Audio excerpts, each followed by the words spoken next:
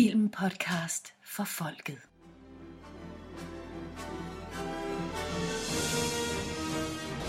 What we've got here is failure to communicate. If you're the police, where are your badges? Badges? We ain't got no badges.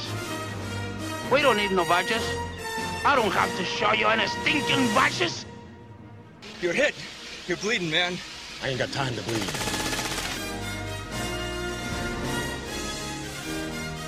I'll jump first. Nope. Then you jump first. No, I said. What's the matter with you?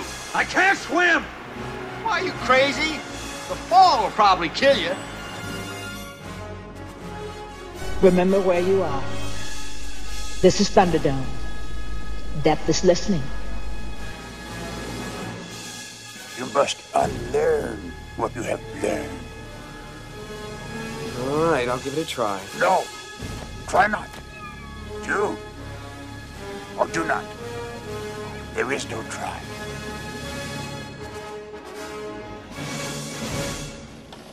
I can't guess you guys aren't ready for that yet. But your kids are gonna love it. God dag og velkommen til Filmpodcast for folket. Mit navn er Nikolaj, og med mig på linjen har jeg som altid Morsingbogen cirkulærer til folket. Soon all mankind will bow before the mighty mouse. Og Christian, du er også med, håber jeg. Hej derude, og velkommen til Rogue One af Star Wars Story, gråzonen mellem det gode og det onde i Star Wars-universet. Det er meget interessant, fordi som I begge to får antydet her, så skal vi jo tale alt muligt spændende i dag. Vi skal tale Star Wars, vi skal tale Disney, vi skal tale Rogue One af Star Wars Story. Vi gør for første gang det, at vi genåbner en serie, som vi jo ellers havde afsluttet. Vi genåbner simpelthen Star Wars-serien.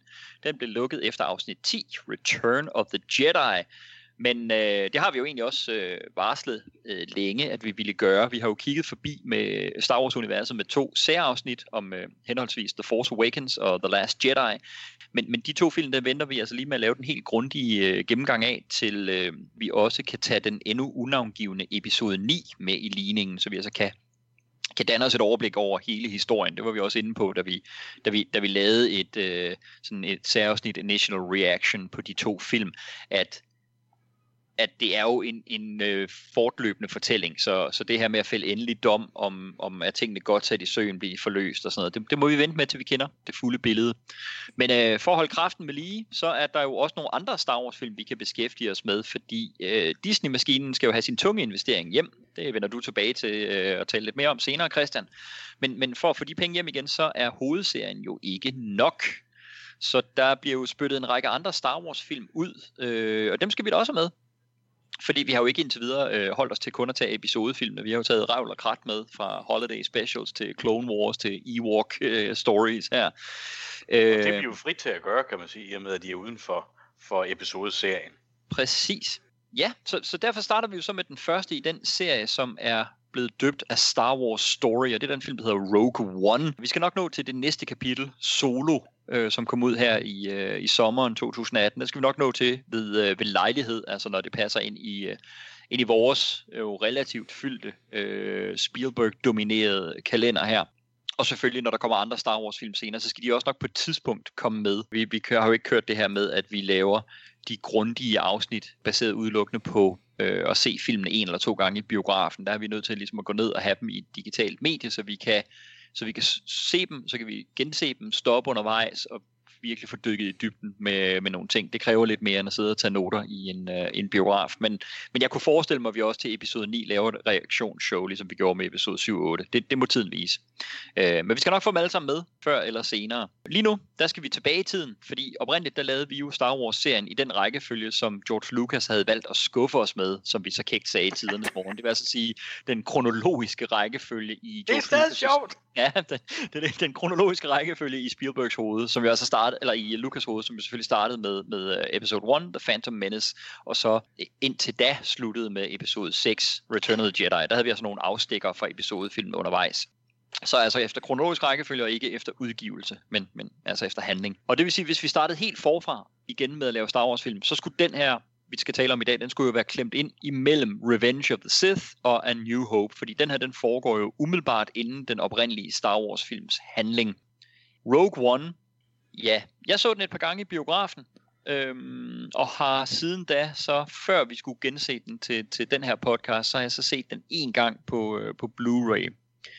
Og nu har jeg så selvfølgelig set den et par gange mere til dagens podcast. Morsingbo, det føles som sådan helt meningsløst spørgsmål, for jeg ved jo, du har set den, men jeg spørger alligevel. Har du set Rogue One, før du skulle se den til podcasten, og i givet fald, hvor ofte?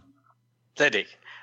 Jo, jeg var også i biografen. Jeg tror også, jeg var i biografen og set den 2 gange, og har så set den et par gange mere sidenhen, og et par gange nu her, og jeg skal jo også lave gennemgangen, så jo, nu har jeg fået den set ret meget. Hvad med dig, Christian? Ja, jeg så også Rogue One 2 gange. Jeg så den både i IMAX 3D, og så jeg den i 2D. Fordi der var nogle ting, jeg lige skulle have tjekket efter, for at se, hvordan det nu så ud, når det var knap så tydeligt som i IMAX. Ja, spændende. Så selvom det er en ny film, jo en af de nyeste, vi har beskæftiget os med, det er jo, den ligger så sammen med sådan nogle film som Hateful Eight og Spectre og sådan noget, som virkelig nogle af de nyeste film. Den her er jo faktisk endnu nyere. Den er jo fra 16, de andre var fra 15. Så det er vel den nyeste film, vi har lavet en gennemgang af nogensinde. Den overgår vel faktisk Hateful Eight, som ellers lige slog Spectre med et par uger, ikke? Ja, det her er jo lige ind i 16, og den anden er lige i slutningen af 15, så der er en 5 måneder forskel på dem. Kæmpe forskel. Ja, stor forskel. Der sker meget i filmlandskabet i løbet af 5 måneder. Det gør jeg.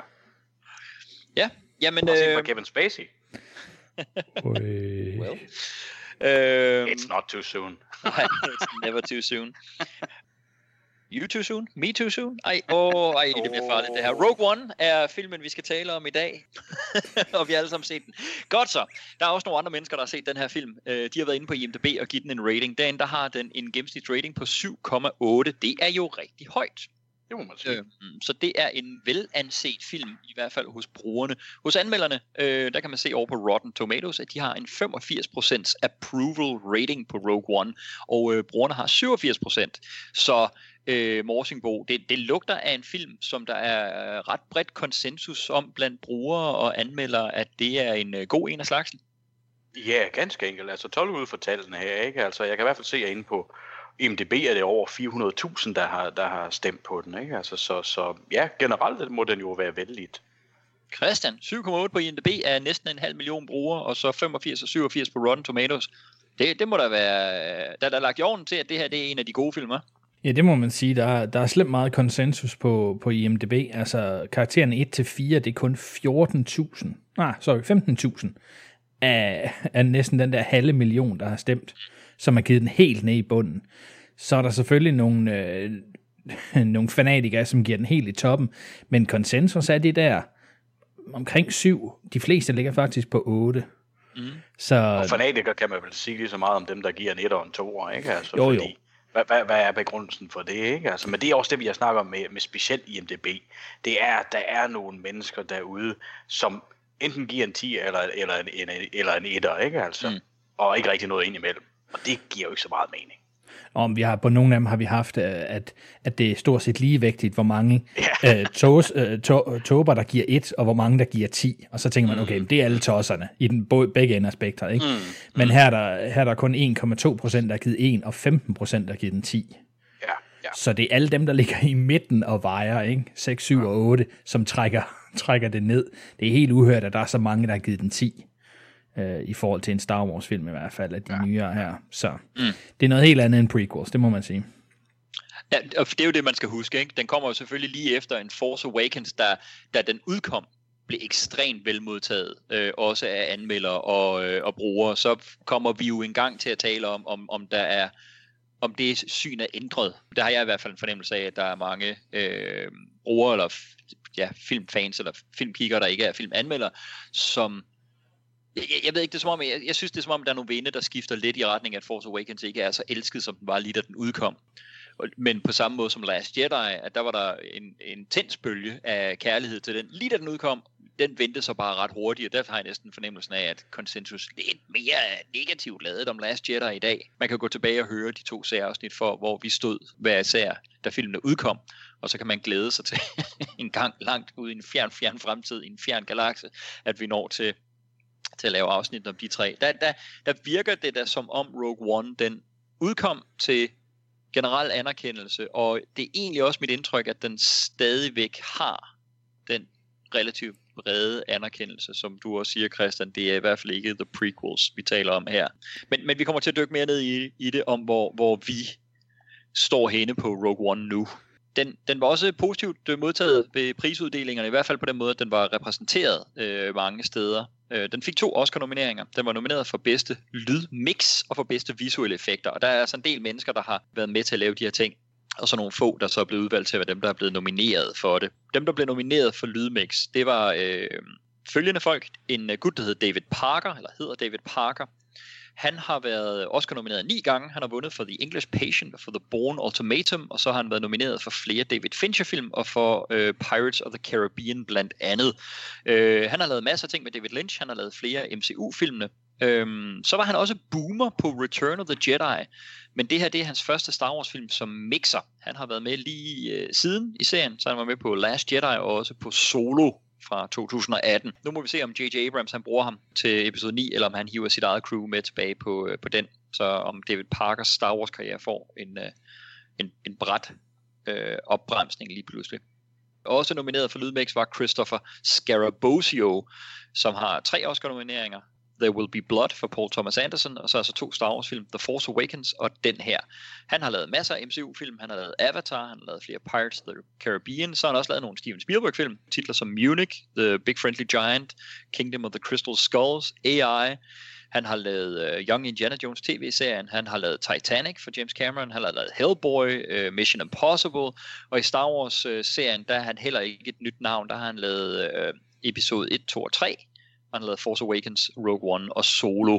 Så det er også en genrestærk mand, Christopher Scarabosio, vi har gang i der. Og han har som sagt også været på alle Star Wars film siden Phantom Menace, så må ikke også han kigger forbi til episode 9. Endelig er der så Stuart Wilson, 5-dobbelt Oscar nomineret, også en Spielberg-kending, lavet lyd på War Horse.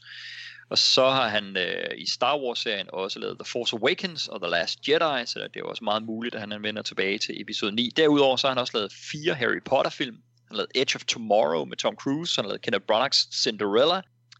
Ja, og så har han altså så lavet lyd på 2 film, der hedder Skyfall og Spectre. Så jeg spørger selvfølgelig jer to, når man har... Vi har en pris, der hedder en Dimitri Chomkin-pris. Det er en pris, vi giver til folk, der har ydet væsentlige bidrag bag kameraet på film i minimum 2 filmpodcast for folket serier. Det er den mundrette definition af den pris. Når man har lavet lyd på Skyfall og Spectre i James Bond-serien, og man har lavet lyd på Rogue One i Star Wars-serien, og endda været Oscar-nomineret for begge dele, så tænker jeg... er man så ikke værdig til en Dimitri Chomkin-pris? Morsingbo, han har været Oscar-nomineret i Star Wars-serien og Oscar-nomineret i Bond-serien. Altså det synes jeg ikke, der er nogen diskussion om. Selvfølgelig er han det. Det må jo være et rigeligt stort bidrag. Christian, det skal jo være enstemmigt konsensus for os alle 3, før man får prisen. Hvad siger du? Stuart Wilson, Dimitri Chomkin-pris eller ej? Så er der godt, der er konsensus. Sådan der, det er der hele vejen rundt. Tillykke med Dimitri Chomkin-prisen, Stuart Wilson. Han har jo 5 Oscar-nomineringer og har endnu ikke vundet der, så det er jo nok, han er nok glad for, at han nu endelig vinder en pris, som virkelig betyder noget for ham. Vi sender ham en special no prize. Præcis. Chomkin-pris, ja. Og Scarabosi, han er jo heller ikke langt derfra. Han når vi automatisk på et tidspunkt i Spielberg-serien. Ja, det er jo ligesom, det er jo lagt lidt op, ikke? det er lidt hårdere at være David Parker. Det er lidt hårdere at være David Parker. Der er sgu, jeg ved ikke, English Patient, Bourne Ultimatum, Pirates-filmene, jeg ved ikke, der er noget David Lynch måske, noget MCU, hvem ved, hvad fremtiden bringer. Han får den ikke alene af at være boomer på Return of the Jedi, altså der mixe en del Star Wars-film, for det er alt sammen i samme serie. Sådan er det. Det er nådesløst. På de visuelle effekter, som var nomineret til, der har vi John Knoll repræsenteret. Han har været nomineret 6 gange, stadigvæk uden at vinde. Han var nomineret for, han vandt for Pirates of the Caribbean, Dead Man's Chest, og så ud af det været nomineret for Phantom Menace og Attack of the Clones i denne serie. Udover det så udviklede han programmet Photoshop sammen med sin bror Thomas Knoll. så han har jo tjent gode penge ved siden af sin karriere som visual effects mand. Han var med helt tilbage for de første Star Wars film, hvor han gik i lære helt tilbage i 1977 på Star Wars, og har så arbejdet sig op igennem ILM systemet der. Han lavede computeranimationsdesign på The Abyss for James Cameron. Han har altså rigtig mange store film bag sig, denne gode John Knoll. Nomineret var også Mohan Leo. Han startede på episode 1, 2 og 3, Phantom Menace, Attack of the Clones og Revenge of the Sith, og siden så har han så begået sig på flere Matrix sequels og rigtig mange film i MCU-serien. Der er noget, der går igen der med MCU og Star Wars. Det virker som om, der er et eller andet slægtskab andet end bare Disney-ejerskabet. Oh boy. Hal T. Higgle var også nomineret for den her. Han har 4 nomineringer. Han vandt for Pirates 2, Dead Man's Chest, og så har han været fastmand på Pirates of the Caribbean-serien helt fra starten. Og endelig Neil Corbould. 5 nomineringer. Han vandt for Gladiator, han vandt for Gravity, han var nomineret for Superman Returns, Snow White and the Huntsman, og så den her. Og ja, han var også på en Spielberg-film. Han var på Ready Player One. Så ham kommer vi jo måske til at tale om igen. om lang tid. Par uger. Præcis. Han har nok lange udsigter, men den ligger derude et sted. Jeg tror faktisk, jeg vil sige, jeg tror faktisk, der er en rimelig chance for, at der dukker et eller andet i op i mellemtiden. Men lad os nu se, hvor mange andre serier vi når, mens vi laver Spielberg. Jamen lad os se, hvad vi har her på Neil Corbould. Fordi i år, der har han lavet Ready Player One og Mission Impossible Fallout. Ja. Han har lavet flere film for Ridley Scott og Steven Spielberg. Han startede i England i effektafdelingen på de gamle Superman-film, så fortsatte han over på, ja, som effektsmand på A View to a Kill og The Living Daylights, inden han var den overordnede ansvarlig for First Unit-effekterne. Det vil sige, at han har været on-set hovedansvarlig på License to Kill.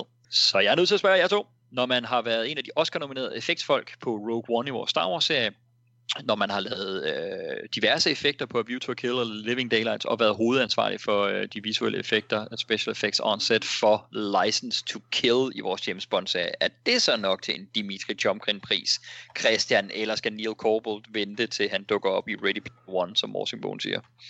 Jeg er klar til at give den til ham nu, hvis I er. Neil Corbould, der var 1 stemme til ham. Jeg er også med. Morsingbo, så ligger det hos dig. Der kan du selv se, hvad jeg sagde. Vi er nået til det inden. Ja, det er du fuldstændig ret i.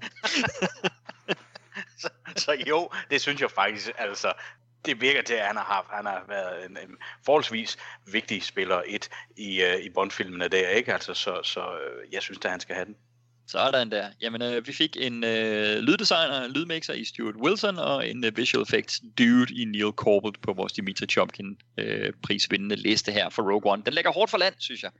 Filmen var også BAFTA-nomineret. Det var den for visuelle effekter, og så for sminke og hår. Ja. Den var Saturn-nomineret, den her pris, vi har talt om en del gange. Der vandt den så endelig noget. Der vandt den for bedste sci-fi-film, den vandt for bedste instruktør, og den vandt for bedste special effects. Den var også nomineret for manuskriptet, og så var Felicity Jones nomineret for kvindelig hovedrolle, og Diego Luna for bedste mandlige birolle.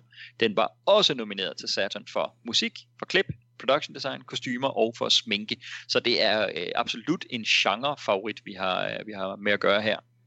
Den efterhånden meget store Empire Awards, som filmmagasinet Empire uddeler, men jo virkelig er blevet en af de helt store filmpriser. Det må man sige. Der vandt den her for bedste film, for bedste instruktør og for bedste kvindelige hovedroller. Den havde et hav af nomineringer ud over det. Og så har den været nomineret til næsten alle de tekniske branchepriser i USA. Morsingbo for en sci-fi film. Jeg ved godt, Star Wars jo selvfølgelig er en underholdningsserie, der altid har været vel repræsenteret ved prisuddelingerne, men det følger Rogue One der i særdeleshed op på, hva'? Ja, det må man sige, altså, og også når vi kigger på, hvordan det er gået med de efterfølgende Star Wars film. Altså, jeg synes, den er virkelig flot repræsenteret i sin tid, altså, det må man sige. Christian, det er ikke bare anmelderne og publikum, det er jo simpelthen også prisuddelerne. Ja, han var måske også en Star Wars film, som var lidt lettere tilgængelig, end en saga-film nødvendigvis har været. Måske knap så utræret på nogle punkter, måske knap så meget alien, funny business in space, som Star Wars indimellem er, cantina scenes og så videre. Her var måske noget, man lettere kunne relatere til, og derfor lettere kunne give en pris til. Siger du, at vi har at gøre med den voksne, alvorlige Star Wars-film her? Nej, jeg siger, her har vi Star Wars-filmen, som kunne have været et 2. verdenskrigs heist-film i stedet for. Interessant. Rogue One, ja, den var publikums populær. Den var et enormt stort økonomisk hit, der indspillede over $1 milliard på verdensplan i biograferne alene. Den var det største hit i USA i 2016, og den var nummer 2 på verdensplan det år. Så Star Wars fortsætter med at sidde højt repræsenteret ved box office bordet. Den er instrueret af Gareth Edwards. Han startede som VFX-mand på tv, så spillefilmsdebuterer han som instruktør med low-budget hittet Monsters, og så får han derefter moderat succes med den kæmpe budgetterede Godzilla-genindspilning. Og så gled han direkte over i den her. Christian, Gareth Edwards, er det en mand, du har stiftet specielt meget bekendtskab med? Har du set Monsters? Har du set Godzilla? Ja, jeg har set dem begge to. Ja. En interessant instruktør, en meget visuelt spændende instruktør, synes jeg. Så ja, de har fået det, de gerne ville. En instruktør, som kunne give noget helt andet til genren. Det synes jeg, der er fedt. Så en spændende mand, men det er jo som om, det ligesom har sådan stået lidt stille herefter. Altså man har måske tænkt, at man kan måske virkelig få noget power her efter Rogue One. Nu må vi snakke om, hvorfor eller hvorfor ikke han ikke har lavet en hel masse bagefter. Men han er sådan lidt gået i glemmebogen. Det er ikke en, man hører en masse om, at nu arbejder han på det projekt, og nu sker der det her efter Rogue One. Morsingbo, Gareth Edwards, altså Monsters, jamen det synes jeg, det var da meget fedt, fået ud af ikke særlig mange penge på den. Så er der hans Godzilla-film, som jeg må sige, jeg så den i biografen. Jeg husker det som om, at jeg da synes, den var trods alt en bedre film end Roland Emmerichs Godzilla fra 1998 med Matthew Broderick. Men jeg må så til gengæld også sige, at her nogle år senere, så husker jeg absolut intet fra Gareth Edwards Godzilla. Jeg husker faktisk klarere den nok objektivt svagere Roland Emmerich-film. Men jeg ved ikke. Det er ikke en, der er før Rogue One, en instruktør, der sådan på den måde har brændt sig fast for mig. Hvor er du henne? Jamen, jeg er meget det samme sted. Altså, jeg har så ikke set Monsters. Jeg har kun set Gusher. Men den er simpelthen også røget helt ud af mine erindring. Andet end at jeg synes, den var noget bedre end den foregående. Som jo altså også var en sløj omgang. Men ja, jeg kan ikke fortælle dig noget nu om, hvad der egentlig foregår i den, udover at Godzilla er der og angriber en stor by, går jeg ud fra. Men jeg kan simpelthen ikke, huske noget fra den. Redder menneskeheden. Hvorfor noget? Han redder menneskeheden. Oh my god. Jamen det lyder da spændende. Så bliver jeg næsten få den set igen. Så. Oh my Godzilla. Oh my Godzilla.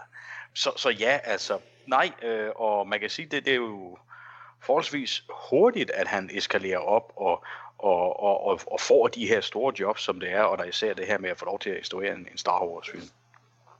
Ja, spændende. Vi får se, hvilke aftryk han har sat på Rogue One, når vi går filmen igennem. Der er jo selvfølgelig også et manuskript, som utvivlsomt har været nogen bolder igennem. Det ved jeg, Christian, du vil vende tilbage til lige om lidt, hvad forløbet er der. Nu tager jeg bare dem, der rent faktisk så er krediteret for det. Baseret på en historie af computerspilsforfatteren Gary Whitta og hans og denne her film med Rogue Ones VFX supervisor John Knoll. Så John Knoll, effektsmanden, står også krediteret som story på den her, at han har været med til at finde på historien. Det er interessant, hvad pokker, der ligger til grund. De kan vel også komme på gode idéer. ja, selvfølgelig. Manuskriptet er krediteret til Chris Weitz, som var Oscar-nomineret for manuskriptet til About a Boy. Han instruerede American Pie sammen med sin bror Paul Weitz, og så instruerede han og også instruerede About a Boy sammen med ham. Så instruerede Chris Weitz senere The Golden Compass, som jo skulle have været startskud til en hel fantasy-trilogi baseret på Philip Pullmans bøger. Ja, det kan være, vi kommer til at tale om den en gang. Jeg synes faktisk, Golden Compass var en ret fin film, og jeg glæder mig virkelig til fortsættelserne, men det skete ikke. Den var med til at vente lidt endnu. Ja, den var lidt med til at lukke og slukke for New Line på det tidspunkt. De brændte alle deres Ringenes Herre-penge af på den film. Chris Weitz har også instrueret, og hold nu fast, Twilight Saga The New Moon, som jo er noget afskyeligt lort. Så, han er krediteret for manuskriptet sammen med Tony Gilroy. Gilroy er den Oscar-nominerede instruktør og forfatter bag George Clooney-filmen Michael Clayton. og han har også skrevet manus til Jason Bourne-filmene, så ja, men Tony Gilroy kommer vi til at høre mere fra dig lige om lidt, Christian. Så jeg vil ile videre til producer, og der er et hav af krediterede producer på den her. Der er en, som jeg synes, vi skal tale om, ud af alle de her, jeg tror der er 11, der er krediteret som producer, executive producer, associate osv. Den primære producer på de nye Star Wars film er selvfølgelig Kathleen Kennedy. Hende har vi jo talt lidt om på særafsnittene The Force Awakens og Last Jedi, hvad hendes rolle er her. Men vi har ikke sådan rigtig dykket ned i hendes karriere. Hun er kun overgået af Steven Spielberg som den mest Oscar-nominerede producer nogensinde. Hun har 8 Oscar-nomineringer, men hun har endnu ikke vundet prisen for bedste film. Hun var nomineret som producer på E.T. the Extraterrestrial, The Color Purple, The Sixth Sense, Seabiscuit, Munich, The Curious Case of Benjamin Button, War Horse og Lincoln senest. Så siden der har hun jo så også været travlt optaget i Star Wars-galaksen. Hun har produceret et hav af Steven Spielberg-film og en hel masse andet. Hun er jo tovholder, som sagt, på Star Wars-universet, efter Disney har købt det. Vi har talt om en film tidligere, som hun har været inde over. Hun var nemlig executive producer sammen med Steven Spielberg på Gremlins. Så jeg skal selvfølgelig spørge jer, når hun har været producer på Rogue One og executive producer på Gremlins, er det så nok til en Dimitri Chomkin-pris? Og jeg må sige, at jeg står og er lidt i tvivl, så jeg vil faktisk lige starte med at kaste den over til jer, fordi vi gav jo Steven Spielberg hans Dimitri Chomkin-pris, baseret på at være executive producer på Gremlins, og så være instruktør på Duel. Og jeg tror, vi er enige om, at hendes arbejde på Rogue One selvfølgelig er nok til halvdelen af en Chomkin-pris. Men jeg er i tvivl, om det er nok på Gremlins. Omvendt så fik Spielberg den for præcis den samme kreditering, som hun har på den film. Men vi ved jo, hvad Spielberg har lavet på Gremlins, at han var rigtig meget inde over projektet der.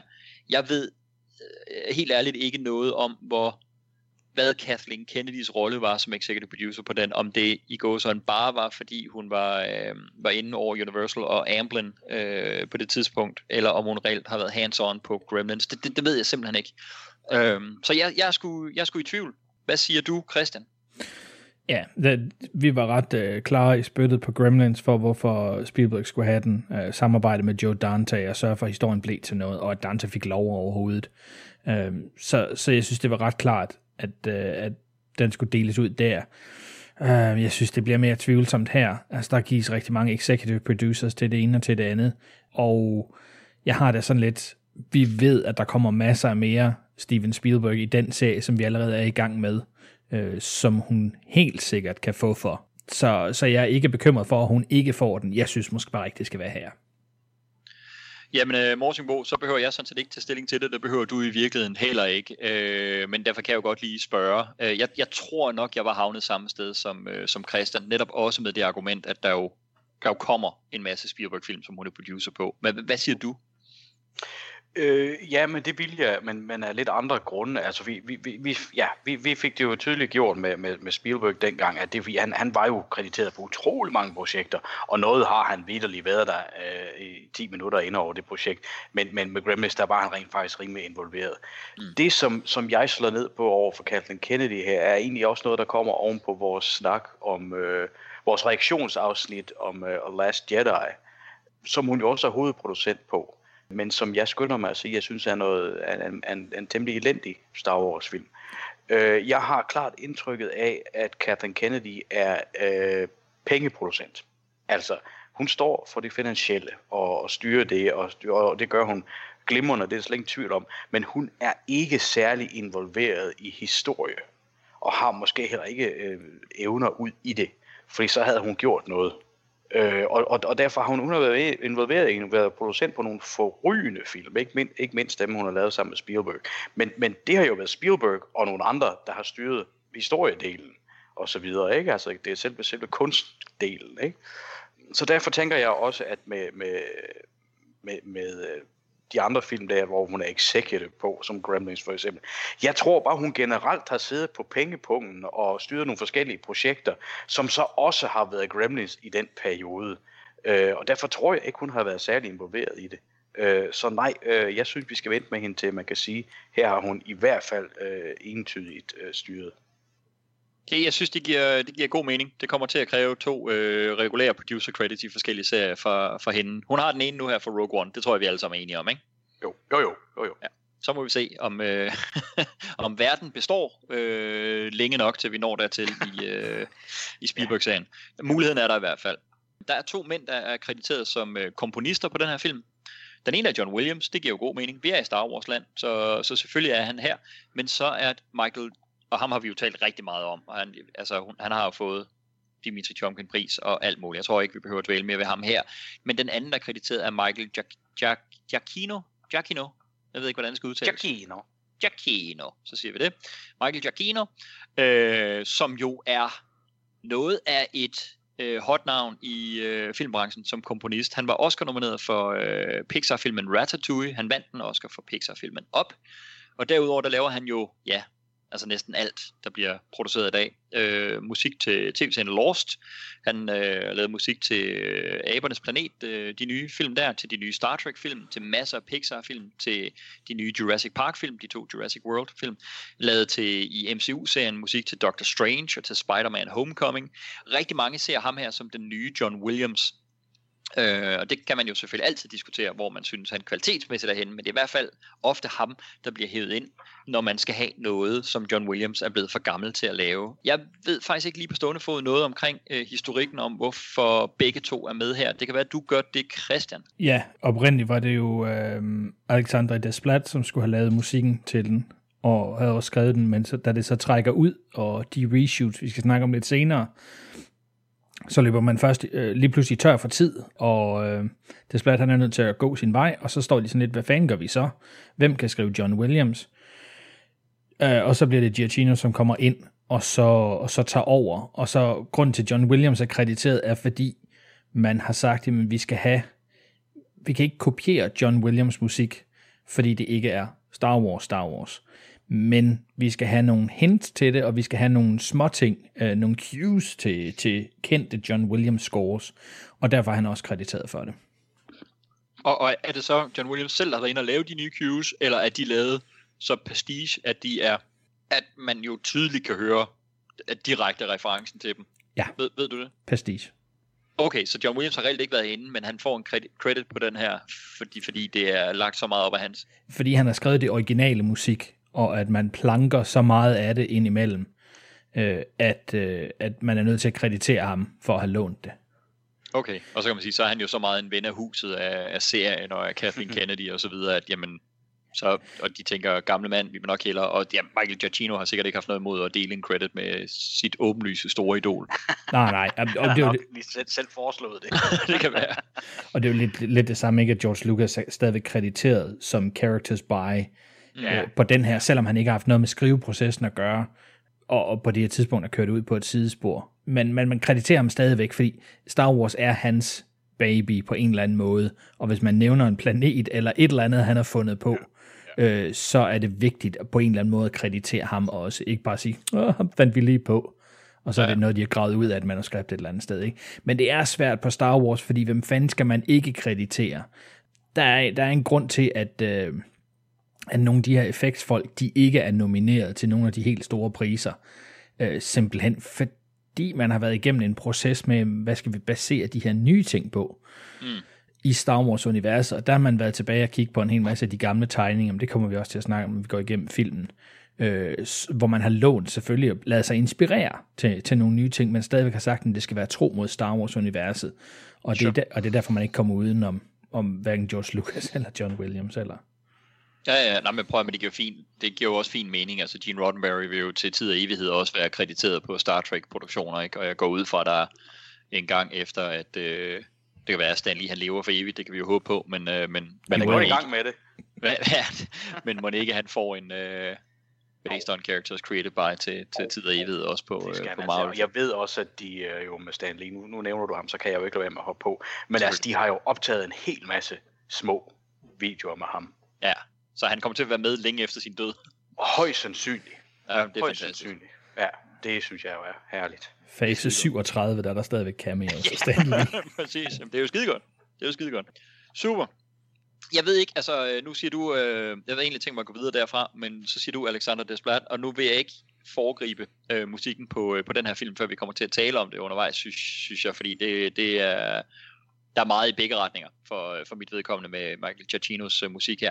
Det er ikke, fordi jeg ikke synes, han er en dygtig mand. Jeg synes også, musikken til især mange af de Pixar-film, han har lavet, synes jeg faktisk er rigtig, rigtig fremragende. Jeg er ikke nødvendigvis stor Michael Giacchino-fan, når han har bevæget sig ud i live-action-tingene. Det må jeg sige. Jeg synes faktisk, det er nok især hans musik til Up, men også et par af de andre Pixar-film, som er dem, jeg har været mest vild med.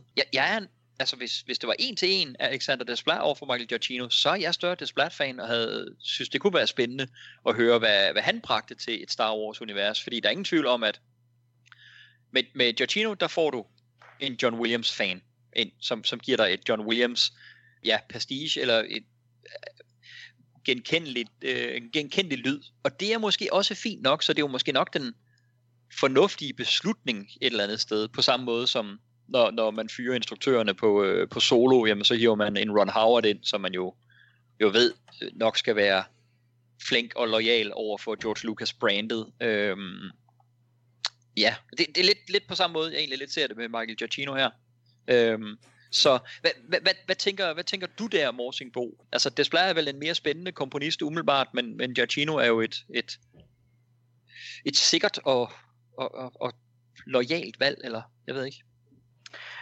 Ja, altså jeg er egentlig ret enig. Giacchino er jo, altså de er jo begge to vanvittigt dygtige. Selvfølgelig. Det er der værst. Det er jo virkelig, virkelig dygtige komponister, vi har med her at gøre, musikmænd, ikke? Altså, og jeg tror sgu, altså også som den her film nu er, og med alle de referencer, små cameos, ting og sager, som der nu er, specielt til New Hope selvfølgelig, så synes jeg, det giver mening, at du får en, der kan ramme musiklyden også.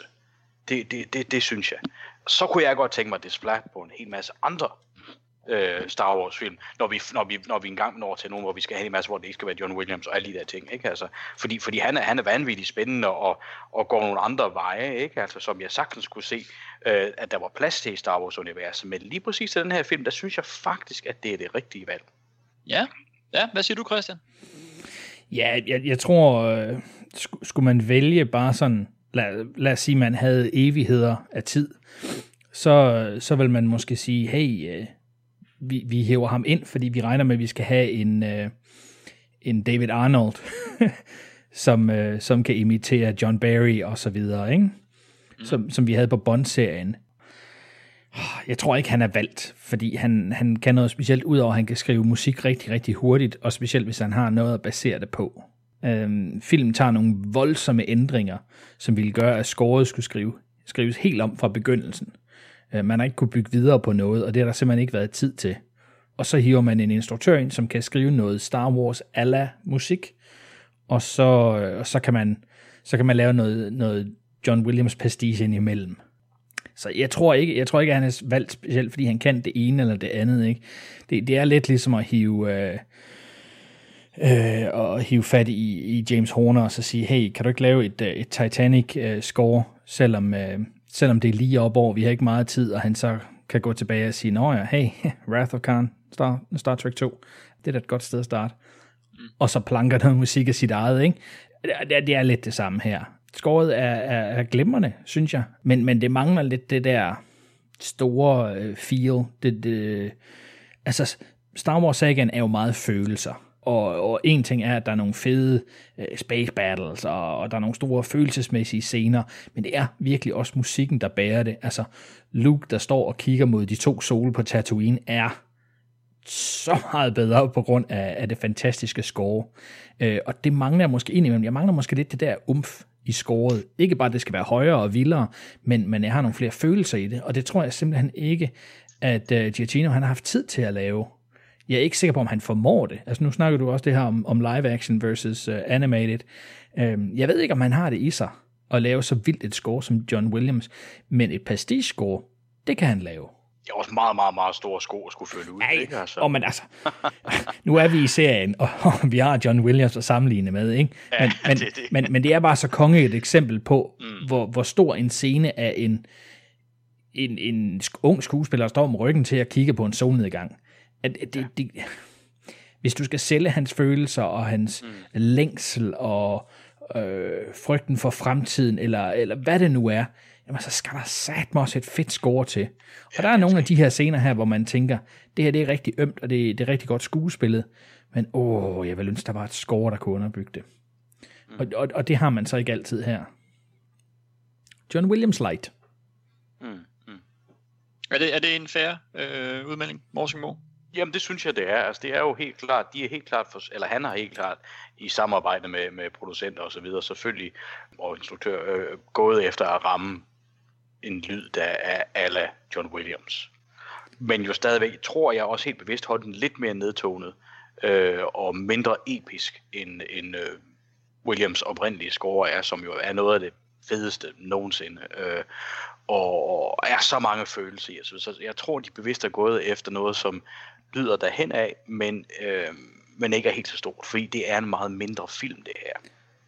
Ja, spændende. Men det er altså også, det skulle jeg måske have sagt før, men det er altså også utrolig svært, fordi de store scores, eller de store musikelementer i Star Wars, som vi husker, er karakterscores. Jamen det er Imperial March, når du ser Vader, eller du ser The Emperor, det er Lukes tema, det er Tatooine-tema, det er Leias kærlighedstema. Der er grænser for, hvor meget man kan planke af det, uden at man sidder og tænker, det går jo ikke. Det er jo ikke Star Wars, det er jo ikke Skywalker-familien nu, så kan du vel ikke bruge noget af det. Det kommer vi også til at snakke om lige, når filmen starter. Men jeg tror, det er utrolig svært at skulle skrive et score til en Star Wars film. Altså, det er jo totalt unknown territory på det her tidspunkt, at skulle lave så stor en film, og så finde ud af, hvor fanden ligger musikken så hen for resten af det her filmunivers, uden at planke for meget. Det er utvivlsomt et element, som vi kommer til at dykke ned i også, når vi går filmen igennem, fordi der kommer netop de her steder, hvor vi kommer til at tale om det, og hvad det refererer så, når der er genbrug eller meget tæt på genbrug fra den oprindelige trilogi. Fotografen på Rogue One er Greg Fraser. Han var Oscar-nomineret for den film, der hed Lion, som kom ud for et par år siden. Ja. Han har generelt lavet mange sådan... Hvad siger du? Jeg ser bare en dejlig film. Ja, skøn film. Virkelig. Ja. Første halvdel i Indien, synes jeg er helt fantastisk. Ja.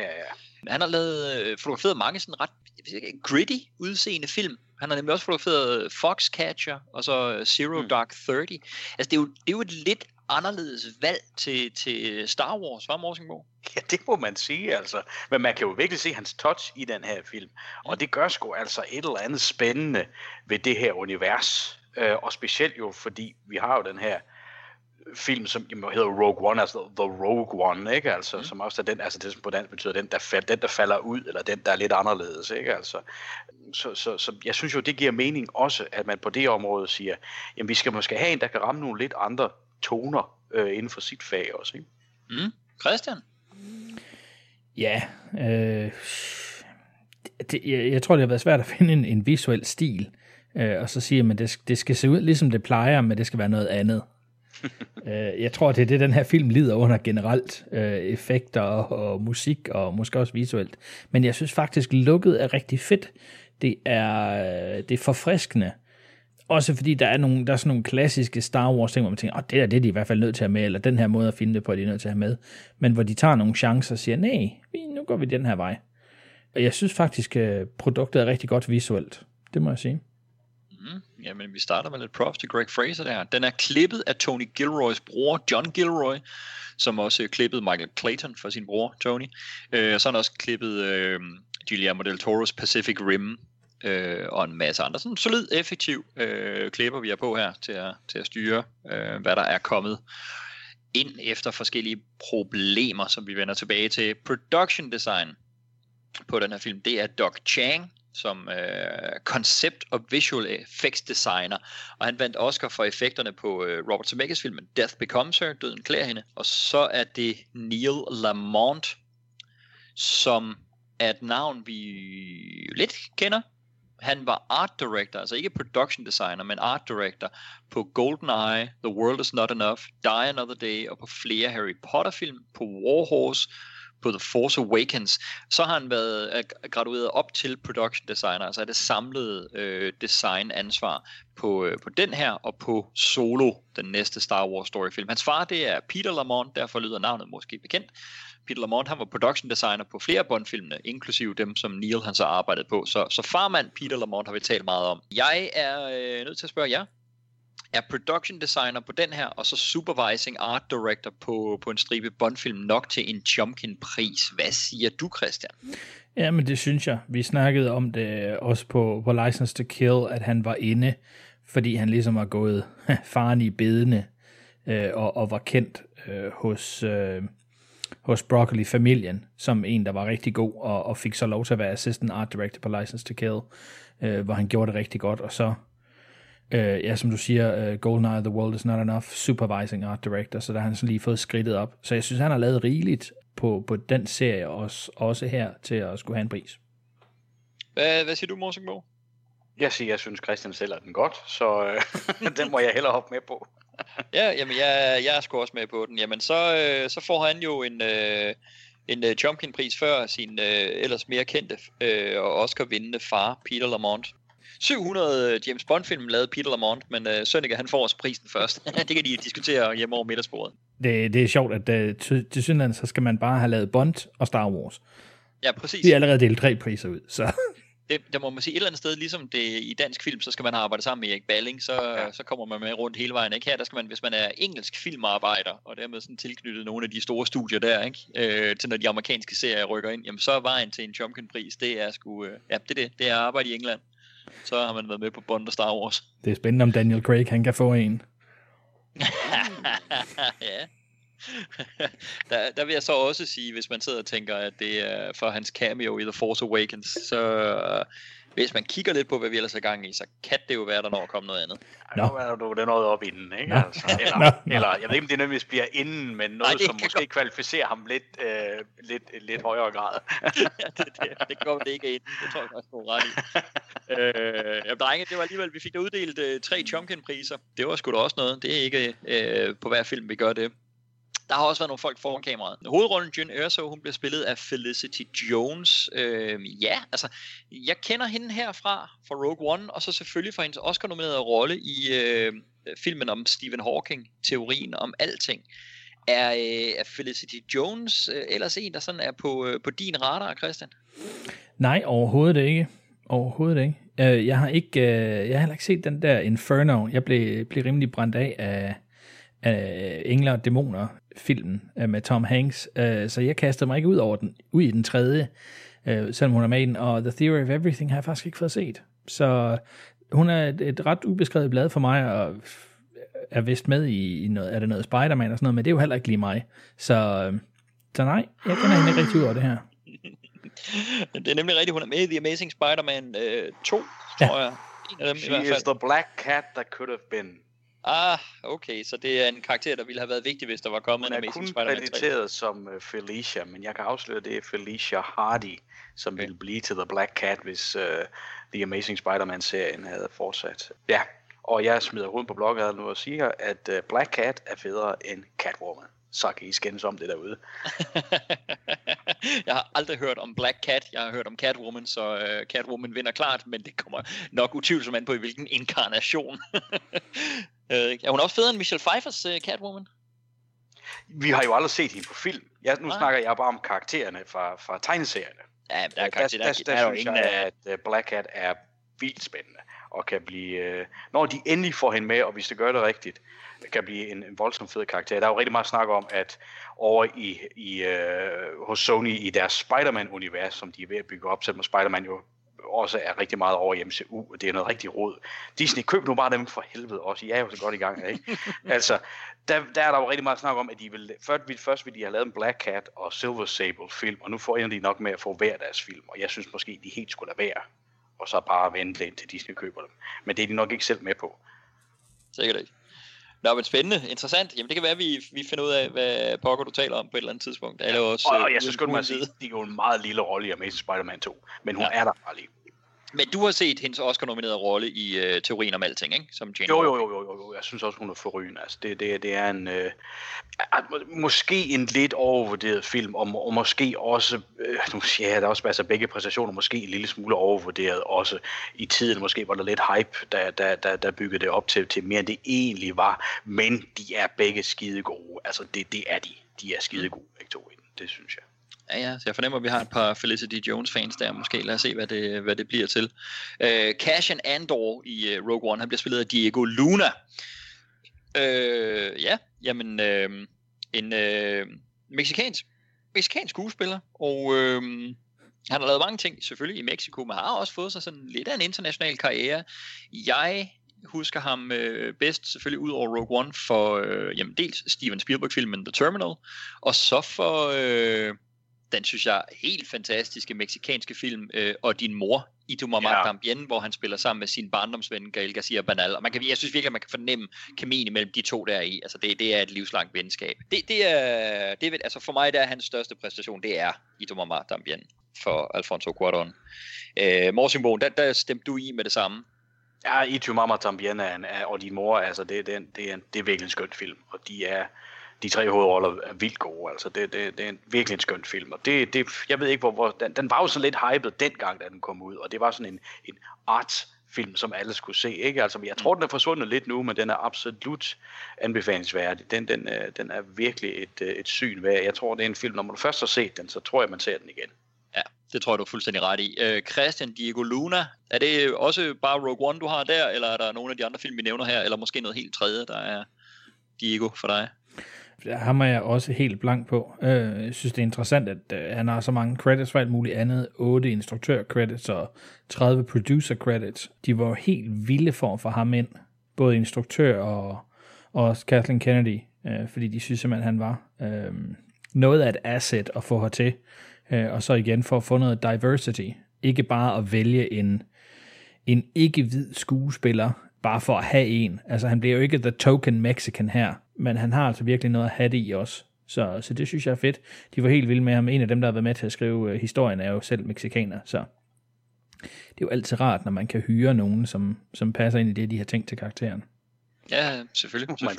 Og man vil sige, altså udover at han har en stor karriere i Sydamerika og Mellemamerika, så han har jo altså også en del andre film på CV'et i USA og internationalt. Og også en del, jeg har set, men hvor jeg ikke sådan lige at ham, jeg sådan rigtig husker derfra. Altså, jeg synes, den undervurderede Kevin Costner, Western Open Range, er han med i. Og han er med i Sean Penn-filmen Milk. Han er med i Matt Damon-filmen Elysium, Mel Gibsons Bloodfather. Så ja, og Niels Arden Oplev lavede Flatliners remaket her, der var han også med i. Så han har jo mange film på CV'et der, og så blev han forsøgt lanceret som ny stor stjerne, da han så overtog hovedrollen. Han overtog ikke Patrick Swayzes rolle, men han var den nye karakter, der var den mandlige hovedrolle i Dirty Dancing 2, Havana Nights, som blev et eklatant flop, så jeg ved ikke, om det stoppede der. Men altså, jamen, jeg fornemmer all round højst sympatifaktor for den gode Diego Luna. Ja.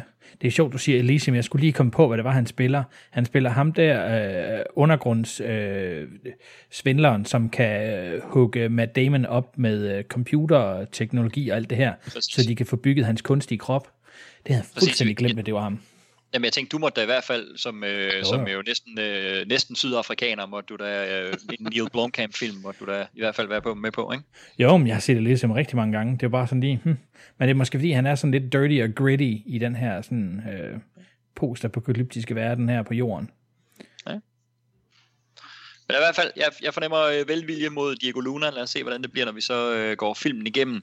Der er også, som altid, er der jo robotter og droids med i Star Wars-universet. Der er også her K2SO, hvis stemme bliver leveret af Alan Tudyk, tror jeg. Jeg tror, det er Tudyk. Ja. Endnu en af de her, jeg har svært ved at finde ud af, hvordan det skal udtales. Yeah. Men det er også lidt det her vidunderligt med, at amerikanere, de vælger jo simpelthen en ret sådan, ja, Tudyk, det er jo bare, lad tage det for, hvad der står på, og så bare sige det og tro på det, når man udtaler det. Ja. Den måden at udtale deres egne navne og massakrere vores andres. Alan Tudyk går vi med. Han har jo lavet masser af stemmearbejde i animation. Han er... Altså, jeg tror, det folk kender ham mest for, det er for noget, jeg ikke har set. Jeg har ikke set Firefly, som vidste det, han skulle være mest kendt for.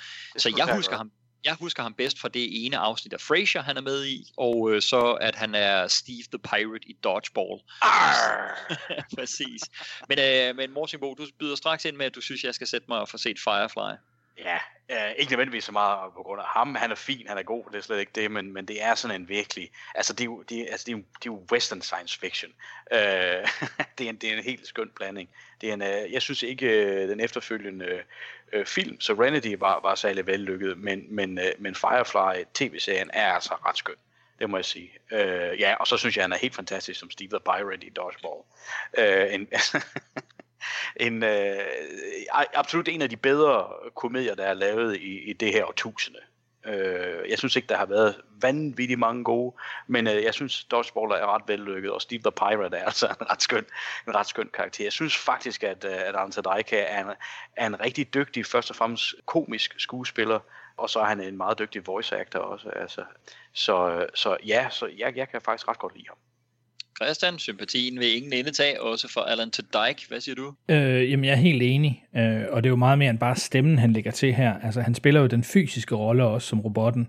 Gør han det? Han var fysisk på set og sådan. Okay, spændende. Alle de scener, der er med K2SO, er han med i sådan en motion capture suit. Ude på alle de locations, de er på, er han med. Og det er jo... Han har også gjort det på iRobot, hvor han spiller Sonny, den der robot, som Will Smith kommer til at tale med, som skal redde menneskeheden og så videre. Og der er det samme, han har lavet i et motion capture suit. Så det er sindssygt meget, han har lavet her, og de har lavet sådan nogle specielle støvler med stylter på, som han har haft på hele tiden, fordi så passer det med øjenhøjden for der, hvor robotten skulle være. Hans skulder var på det rigtige sted, hofterne var på det rigtige sted. Det er fedt. Så der var det været utrolig vigtigt at få ham ud. Det er kun nogle enkelte scener, hvor han ikke har gjort det, og det er der, hvor for eksempel der på Jeddah, hvor de kravler op i bjergene, hvor det var for farligt at have ham på stylter. Og så har de haft sådan en lille Kato-maske, som så hang bag i sådan en backpack, han havde på, så man kunne se, hvor øjnene skulle være, når man kiggede på ham. Men ellers så er det ham i et motion capture suit hele vejen igennem. Nå, hvor sejt. Så han er utrolig cool til det her, men han har jo lavet stemmer til alle mulige ting. Så en stor skuespiller til det her, jeg synes, det er sjovt, det humor, han får lagt i karakteren. Altså det bliver hans karakter, i stedet for nødvendigvis kun det, de har skrevet. Og jeg synes, vi har mange nu, altså... Der er jo nogle af dem, som vi ikke hører, hvad de siger. Vi får fortalt, hvad de siger. Og nogle af robotterne, eller droids her i Star Wars, de er utrolig flabede. Her får vi rent faktisk lov til at høre en flabet robot. Og den er jo tænkt lidt som den mørke side af C-3PO. Så de har jo helt klart valgt en skuespiller, som har kunne lægge det i det, og måske også kunne improvisere nogle små ting her og der. Så jeg synes, han er rigtig velvalgt til den her rolle. Spændende. Alan Tudyk. Okay, det der er imponerende, hvad du fortæller der. Respekt for det. Mm-hmm. Hvis der er noget, man kan sige om de nye Star Wars-film, man kan sige mange ting. En af de ting, man kan sige, det er, at de i hvert fald har forsøgt at gøre op med det her, som nogen har kritiseret de gamle Star Wars-film for, nemlig at være lidt et hvidvasket univers, hvor der så kunne snige sig en enkelt Lando Calrissian ind. Det må man da sige, de har forsøgt at brede lidt ud, i hvert fald i Rogue One og i Last Jedi. Der kan man da godt tale om det. Det har de så også gjort med den karakter, der hedder Chirrut Imwe. Altid de her insane Star Wars navne. God love it. Ja, der har de castet Donnie Yen, og han er en kæmpe stjerne i sit hjemland Kina. Han er især kendt for mange af sine Hong Kong-film. Nogle af dem, som jeg sådan husker ham fra, det er Abekongen, og det er fra Jet Li-filmen Once Upon a Time in China, og så fra en af mine absolut favoritinstruktører, Zhang Yimou, der er det hans billedskønne film Hero, der er Donnie Yen også med. Men nok det, han er mest kendt for i sit hjemland, det er som hovedrollen, eller titelrollen i IP Man-filmene. Et kæmpe navn i Kina. Jeg ved ikke, om det her det så meget er for at forsøge at breake ham internationalt, så meget som det er for at sikre et godt billetsalg i Kina, fordi det er jo det ene marked, som Star Wars-filmene endnu har haft rigtig, rigtig svært ved at slå igennem på. Man siger, hvis de... Der er simpelthen et eller andet der, at kineserne har ikke taget Star Wars-universet til sig på samme måde, som de har taget alle de her nye serier, Fast and Furious, Transformers, MCU-filmene, Pirates osv. osv. Der er Star Wars en eller anden årsag ikke slået til, og det er måske noget at gøre med, at der var så mange Star Wars-film i forvejen, som jo ikke kunne få biografrelease i Kina. Så hele mytologien, alt det, som gør, at vi flokkes til de nye Star Wars film, det har de jo ikke haft med, fordi de var bandlyst i Kina dengang. Jeg ved ikke, om det er det, eller hvad det ellers skal skyldes, men man har da i hvert fald gjort et forsøg fra Star Wars producenternes side, blandt andet med at caste Donnie Yen. Er det, Christian, en skuespiller, som du har noget særligt forhold til andet end som Chiwetel Ejiofor? Det er primært Hero, og så... Jeg mener, er det ikke Ip Man, det udtales? Det går, hvad det er mig, der husker forkert. Jo, Ip Man, IP Man. Ja. Jo. Ip, min gode gamle historielærer. Ja, det er nok ham, ja. Det er primært der, jeg kender ham fra. Og jeg synes rigtig, rigtig velvalgt til det her, specielt fordi de vælger at introducere Guardians of the Whills her, som er, det skal vi snakke meget mere om, når vi når til Jedha, men er de her Guardians of the Force, som var beskrevet allerede i nogle af de oprindelige drafts, som Lucas lavede til de første 3 film, der udkom, som var den her blanding af The Force og martial arts. Men de kunne ikke få det til at virke, og han kunne ikke få overbevist, hvem der nu ellers ville høre på ham, om at det skulle være rigtig fedt at være med i de første Star Wars film. Så det blev aldrig til noget, men der var altid et eller andet håb om, at man en dag kunne introducere her The Guardians of the Whills. Så skal man altså have en karakter, som kan spille mindful Force Guardian, og så samtidig kunne lave noget martial arts, og der passer Johnny Yen jo ret godt ind, synes jeg. Jeg synes, han har jobs til at spille mindfulness, men han har bestemt også martial arts jobs, så jeg synes, han er rigtig velvalgt, Donnie Yen. Det er jo tit sådan noget med skuespillere, der bliver sat til at lave martial arts på film, så synes jeg, det er ret åbenlyst, hvem der kan det, de har trænet op til, og hvem der ikke rigtig har lavet noget. Donnie Yen, han kan. Ja.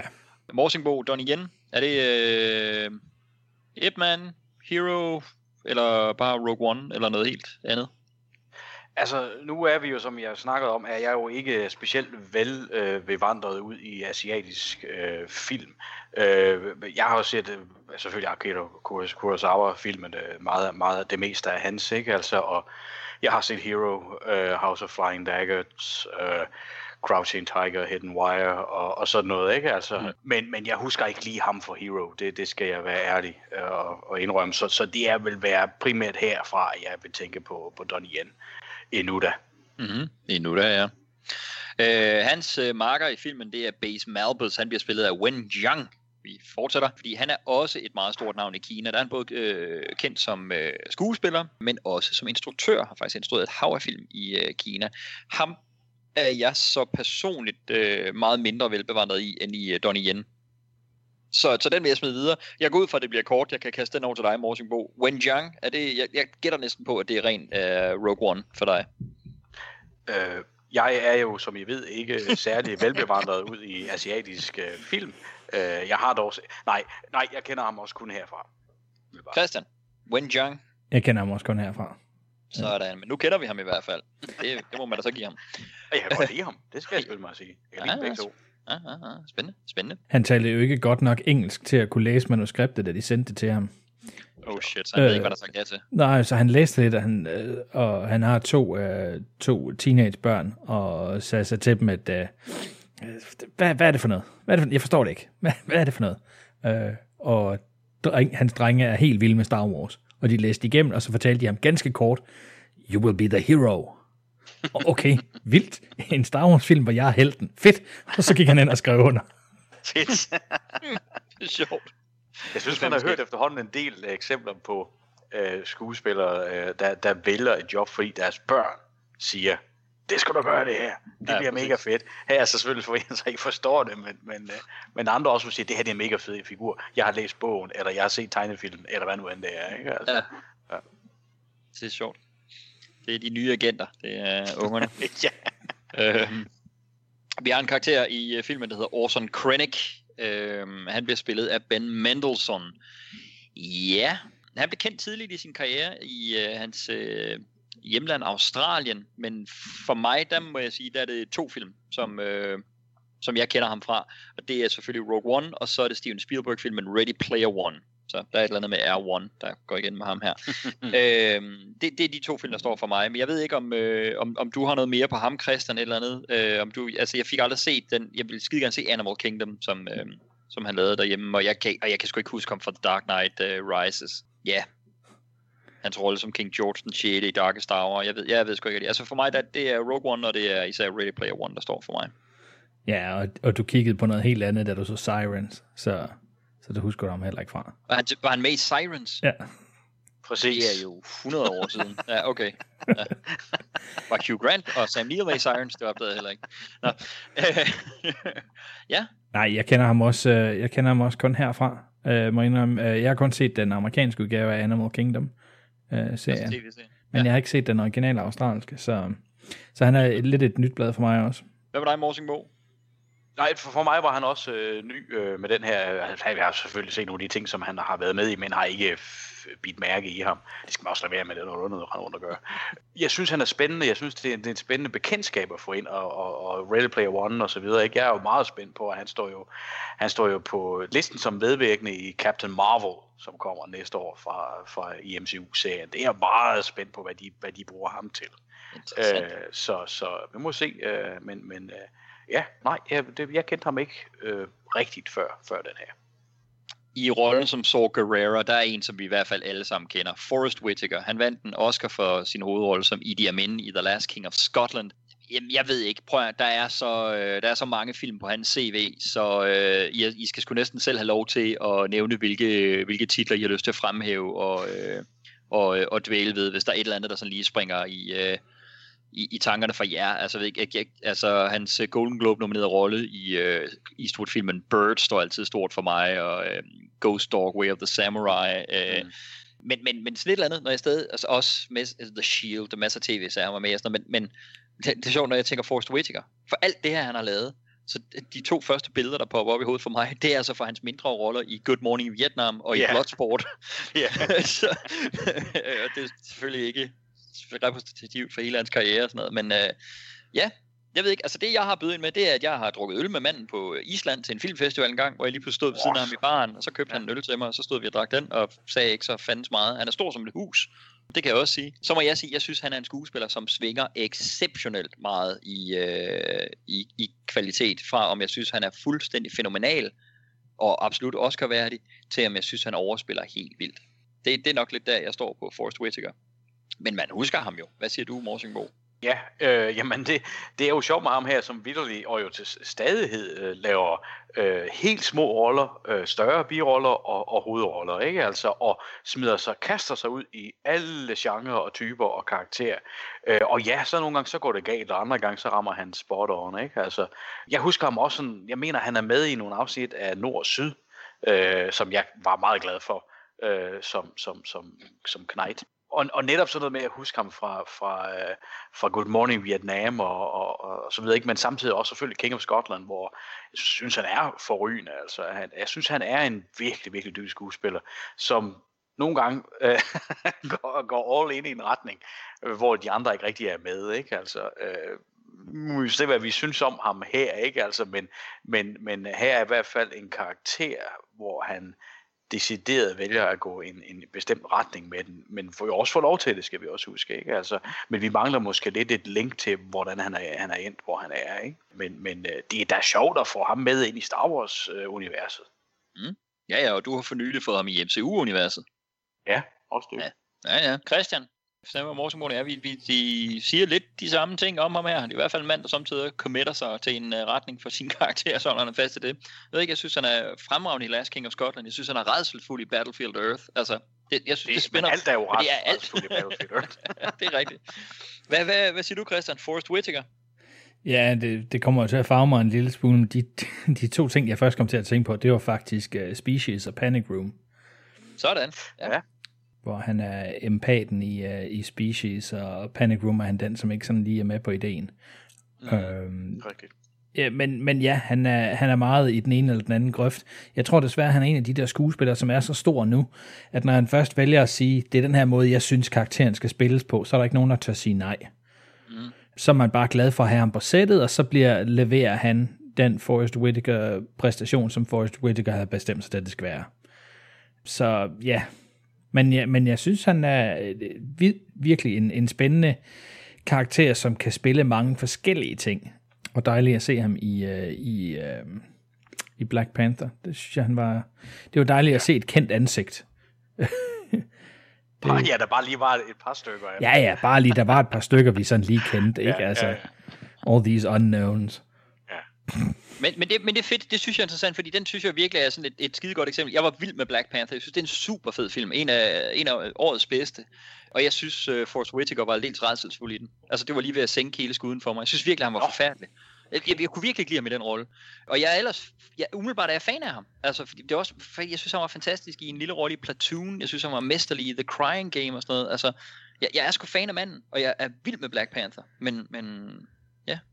Er det en påtaget accent, eller hvad tænker du? Er det... Nej, jeg synes, han overspillede helt vildt. Jeg synes, der var intet, han lavede, jeg synes var troværdigt, det han lavede. Og den accent er jo med alle steder. Jeg synes, det var en vidunderlig accent. Det var en Jo, men du ved, nogle gange kan det godt bryde lidt med en, når man ser en skuespiller, som man er vant til at høre uden accent, påtage sig en. Ikke? Jeg ved, han gør også det samme med King of Scotland selvfølgelig, men det er jo lidt noget andet. Jo, men jeg synes nu, altså, jeg ved ikke, altså, jeg har jo også set Chadwick Boseman og Michael Jordan og sådan noget i andre film, så der er jo mange skuespillere, og Daniel Kaluuya og sådan noget. Jeg synes, der er mange skuespillere i Black Panther, som jeg har set spille markante roller uden den accent. Så nej, det har overhovedet ikke noget med det at gøre. Jeg prøver også bare at grave i det. Jamen selvfølgelig, men tværtimod synes jeg, at accenten var fantastisk. Et af de virkelig charmerende elementer og autentiske elementer ved Black Panther. Altså jeg ved godt, det er jo så fra et fake land, Wakanda, men jeg synes bare, det var så tydeligt, at de har arbejdet meget med afrikanske, og især, nu siger jeg sydafrikanske, nu er jeg ikke fra landet Sydafrika, men fra den sydlige del af Afrika, for de lande, der er der omkring, ikke? Med deres accenter og dialekter har fået lavet, synes jeg, altså helt fænomenal lydbillede. På alle måder synes jeg, det er et fedt univers at være i den film. Det er en af mine yndlings MCU-film. Men hvis jeg skulle fremhæve et punkt, som jeg siger, det er det svageste led overhovedet i film, så vil jeg helt klart sige Forrest Whitaker. Men der er I ikke med. Det synes jeg er dejligt. Det skal du heller ikke komme ind på. Vi må se, hvor vi havner på ham i Forrest 1, i Rogue Whitaker, i den film, vi skal tale om i dag. Med på castlistet er også i rollen som Bodhi Rook, der er Riz Ahmed. Ja, ham kender jeg ikke særlig godt. Jeg ved, han er englænder af pakistansk afstamning. Jeg kan forstå, at han er et stort navn inden for hip-hop og rap. Det er så allerede der er jeg jo en lille smule automatisk diskvalificeret, fordi det ved jeg sgu ikke særlig meget om. Jeg har hørt om ham der Eminem. Nej, Eminem er selvfølgelig fed. Jeg ved der mere, end jeg giver udtryk for, men Riz Ahmed kender jeg ikke. Jeg husker ham fra filmen Nightcrawler, en film, som rigtig mange var rigtig vild med, men jeg var sgu ikke rigtig på den film. Men jeg husker faktisk Riz Ahmed derfra. Hvad, Christian? Du er den store rapper, hip-hop konge her blandt os, tror jeg. Ja, baby. Yep. Nej, det er jeg ikke. Jeg husker mig også kun for Nightcrawler, og det var da også derfor, han fik rollen. Eller derfor, de var interesseret i at se, om han var god til rollen. Så han har da gjort noget rigtigt der. Jeg synes, der er en sjov, lille, sød historie, jeg vil kæde på, når jeg nu ikke har andet at sige om ham. Og det er, at han var i gang med noget andet i England, og så blev han bedt om at sende til Edwards, sende et par versioner af, hvordan han havde tænkt sig at spille karakteren, hvis han nu fik rollen. Så han lavede sådan et par takes, med nogle forskellige sådan jakker, han havde på, og sådan en meget upbeat Bodhi, og sådan en meget deprimeret Bodhi, og forskellige ting, og sendte dem afsted til Edwards. Og Edwards var helt vild med de der ting, han sagde, jamen du har fået rollen, skrev han til ham på e-mail. Men Riz, han havde så mange idéer til karakterer, eller til måder, han kunne spille karakteren på, så han blev ved med at sende udgave efter udgave afsted, for nu havde han jo Edwards e-mailadresse. Og efter 8 forskellige forslag, efter han havde fået rollen, så ringede telefonen og sagde Edwards, du har altså fået, har du læst den mail der? Du behøver ikke sende flere. Nå, okay. Det er sjovt. Hvor han tænkte, da samtalen starter, fuck, måske skulle jeg lige have slappet af. Nu mister jeg rollen eller et eller andet. Men de var så vilde med ham. Og en af de gode idéer er selvfølgelig den, der er i filmen. The security checkpoint is still manned. You said the alarm would clear them out. Well, it should have. They shouldn't. If you would... can you just bluff your way through? Can you not just bluff your way through? What? You cannot be serious. Well, yeah, I mean, you're a spy. Do your spy thing. You're a spy. Do your spy thing. Okay. What did I tell you? What did I tell you? Men fedt nok, at hvis man er ung skuespiller, skal man også passe på med at være lidt for frisk, lidt for frem i skoene. Det er fandme skægt. Jeg går ikke ud fra, at Riz Ahmed er sådan en, du er specielt bevandret i. Nej, altså jeg har set Nightcrawler, og jeg må jo sige, at jeg er på dit hold også, Nikolaj. Jeg er ikke særlig imponeret af den film, og hovedkarakteren, og portrætteringen af den. Og der kommer vi nok i problemer med rigtig mange derude, men sådan er det. Det er derfor, jeg bruger et falsk navn, så kan I ikke finde mig. Og hvis I kan, så kan I bare komme. For undgå de frodende horder af Nightcrawler-fans, der kommer. Præcis, det er det, ikke? Ej, for Nightcrawler for mig, det er en X-Men-figur. Sådan er det. Nej, jeg kender ham ikke umiddelbart for andet end den her, simpelthen. For jeg kan heller ikke huske ham fra Nightcrawler.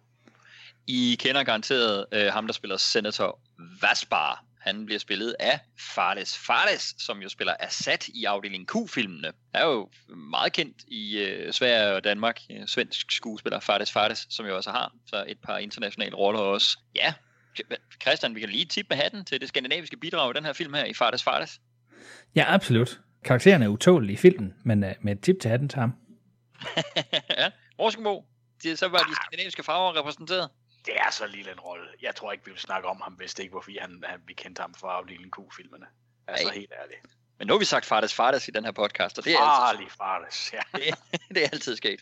Der er selvfølgelig nogle gengangere fra... Det kommer vi jo til at tale meget om, at den her film, den refererer og laver callbacks til de andre Star Wars film. Det er selvfølgelig også smittet lidt af på castlisten. Vi ser Jimmy Smith, som spillede Bail Organa i Revenge of the Sith. Han vender tilbage. James Earl Jones. Det er en ny krop, der går rundt i stedet for David Prowse som Darth Vader. Men stemmen er i hvert fald tilbage. Det synes jeg, vi skal tale om, når han dukker op. Christians favorit droid C-3PO er jo også med igen med... stemme fra Anthony Daniels. R2-D2 står der også, men det er jo så ikke Kenny Baker længere. Og så selvfølgelig vores allesammens Willow, der spillede Wicket i Return of the Jedi. Warwick Davis, han dukker jo også op. Det har han jo for vane at gøre i alle Star Wars film. Derudover så synes jeg selvfølgelig lige, der er en mere, vi skal dvæle ved. Fordi nu har vi sagt Sverige, så vi må altså også lige trække den over til moderlandet Danmark her. Galen Erso bliver spillet af Mads Mikkelsen. Og ham behøver vi ikke sige så fandens meget om. Ham har vi jo talt om tidligere. Han spillede Le Chiffre i Daniel Craig Bond-filmen Casino Royale, som vi jo selvfølgelig har haft med i den serie. Så den har vi jo talt om en 4-5 timer allerede, og var jo svært begejstret for Masses præstation der. Ligesom vi har en Dimitri Chomkin-pris, så har vi en Jack Elam-pris. Det er en pris, vi giver til folk, der har ydet væsentligt bidrag foran kameraet i film i minimum 2 filmpodcast for folkeserier. Det skal jo holdes lige så mundret for den ene pris som for den anden. Ja, Mads Mikkelsen, jeg synes jo, han er absolut værdig til en Jack Elam-pris for sin rolle som Le Chiffre og for sin rolle som Galen Erso. Så den synes jeg da, han skal have. Hvad siger du, Morsingbo? 2 meget forskellige roller, må man sige. Ikke? Altså, jeg synes klart, han skal have den. Han var en glimrende Le Chiffre, og jeg synes også rollen her, og det er selvfølgelig en stor rolle, og jeg synes også rollen her er stor nok til det. Hvis det nu lykkes, så må vi jo se, om vi kan få sidste manden med på det også. Så bliver han så den første danske prismodtager, som får en af vores priser, men ikke for at have lavet noget dansk. Lige præcis, og det vil jeg nemlig også bemærke. Ja. Altså, hvis vi skal lige have Christian med på den, ja, vi skal med på den. Det kan jo alt sammen falde her, inden vi går John Huston begejstret her, os to. Så se, hvad Christian siger. Hvad siger du, Christian? Jack Elam-pris til Mads Mikkelsen? Ja, han opfylder jo formularen. Bond og Star Wars. Ja, præcis. så det kommer jeg vel næppe udenom. Nej, jeg synes, Mads var fantastisk i Bond-serien. Han helt klart et highlight i en ellers også fantastisk Bond-film, så den er jeg da helt med på. Nej, du gav ham. Okay, yes, okay. Altså, hvad sluttede han? Sluttede han ikke vores top 5 over Bond-skurke? Jeg mener da, han gjorde. Var han på en 3. pladsen der, eller sådan noget? Han var meget højt placeret i hvert fald. Han er en glimrende Bond-skurk lige meget. Det må man sige. Ja. Det er stærkt arbejde der, Mads Mikkelsen. Jamen, en Jack Elam-pris, og som Morsingbo så korrekt siger, jamen, vi har simpelthen at gøre med en dansker her, der han har lavet masser af ting i Danmark. Men nu får han altså sin Jack Elam-pris for 2 ikke-danske produktioner.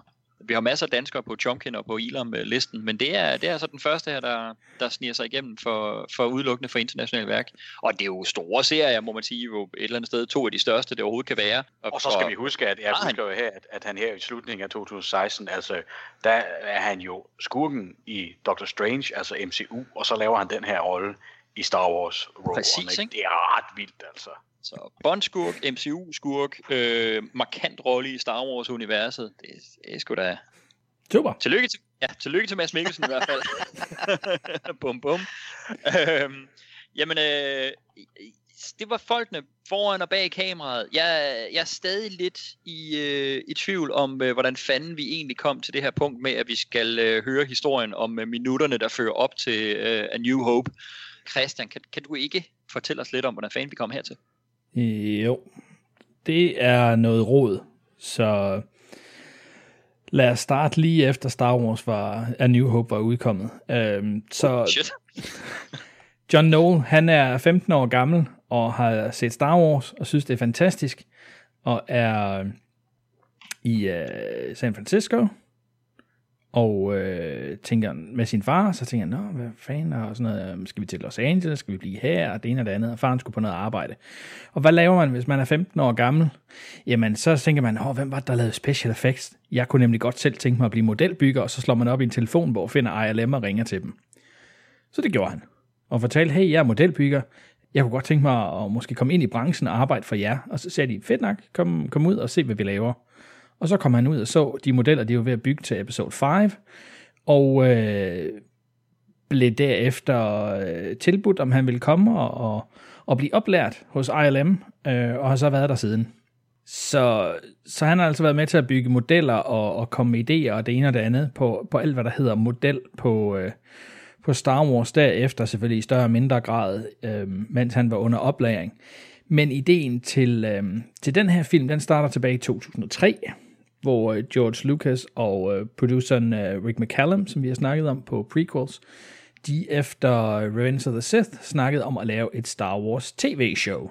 Og Noel, han havde længe tænkt over den der linje, som er i den oprindelige crawl i New Hope, hvor der står, during the battle, rebel spies managed to steal secret plans to the Empire's ultimate weapon, the Death Star. Og det tænkte jeg, det kunne egentlig være rigtig fedt. Kunne man ikke skrive en historie over det? Det synes Lucas og McCallum ikke var nogen særlig god idé. Så den røg på hylden. De havde sikkert mange andre bedre idéer til den der tv-serie. Vi har snakket lidt om det, at Disney, de jo købte Lucasfilm, og det var inklusiv alle deres... alt, hvad de ellers havde lavet til de andre film, så det er jo ikke bare at have licensing til de gamle film og kunne genudgive dem og gøre, hvad man nu har lyst til, men simpelthen alt det, der er produceret, alle de gamle manuskripter, alle de gamle modeller, alt det hele, har de simpelthen købt rettigheden til. Og det blev Kathleen Kennedy, som blev udnævnt til president for Lucasfilm, og det første, hun gjorde, det var simpelthen at annoncere, at man ville lave 3 nye film i Star Wars-universet, som ikke var saga-film. Og det var så dem, der oprindeligt blev kaldt anthology-film, og så har de så nu fået den der subtekst, der så hedder A Star Wars Story, hvor det her er den første. Og da John Knoll, han hørte det, så begyndte han jo at tænke på den der idé igen, at der var måske noget i det. Og han udarbejdede et sådan 30 sekunders pitch, som han gik og snakkede med de andre kolleger om, sådan om the water cooler, som man nu gør i USA.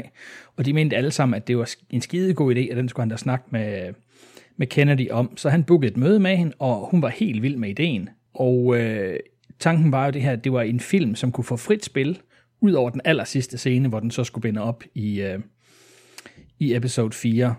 Så en 2. verdenskrigs heistfilm sat i Star Wars-universet.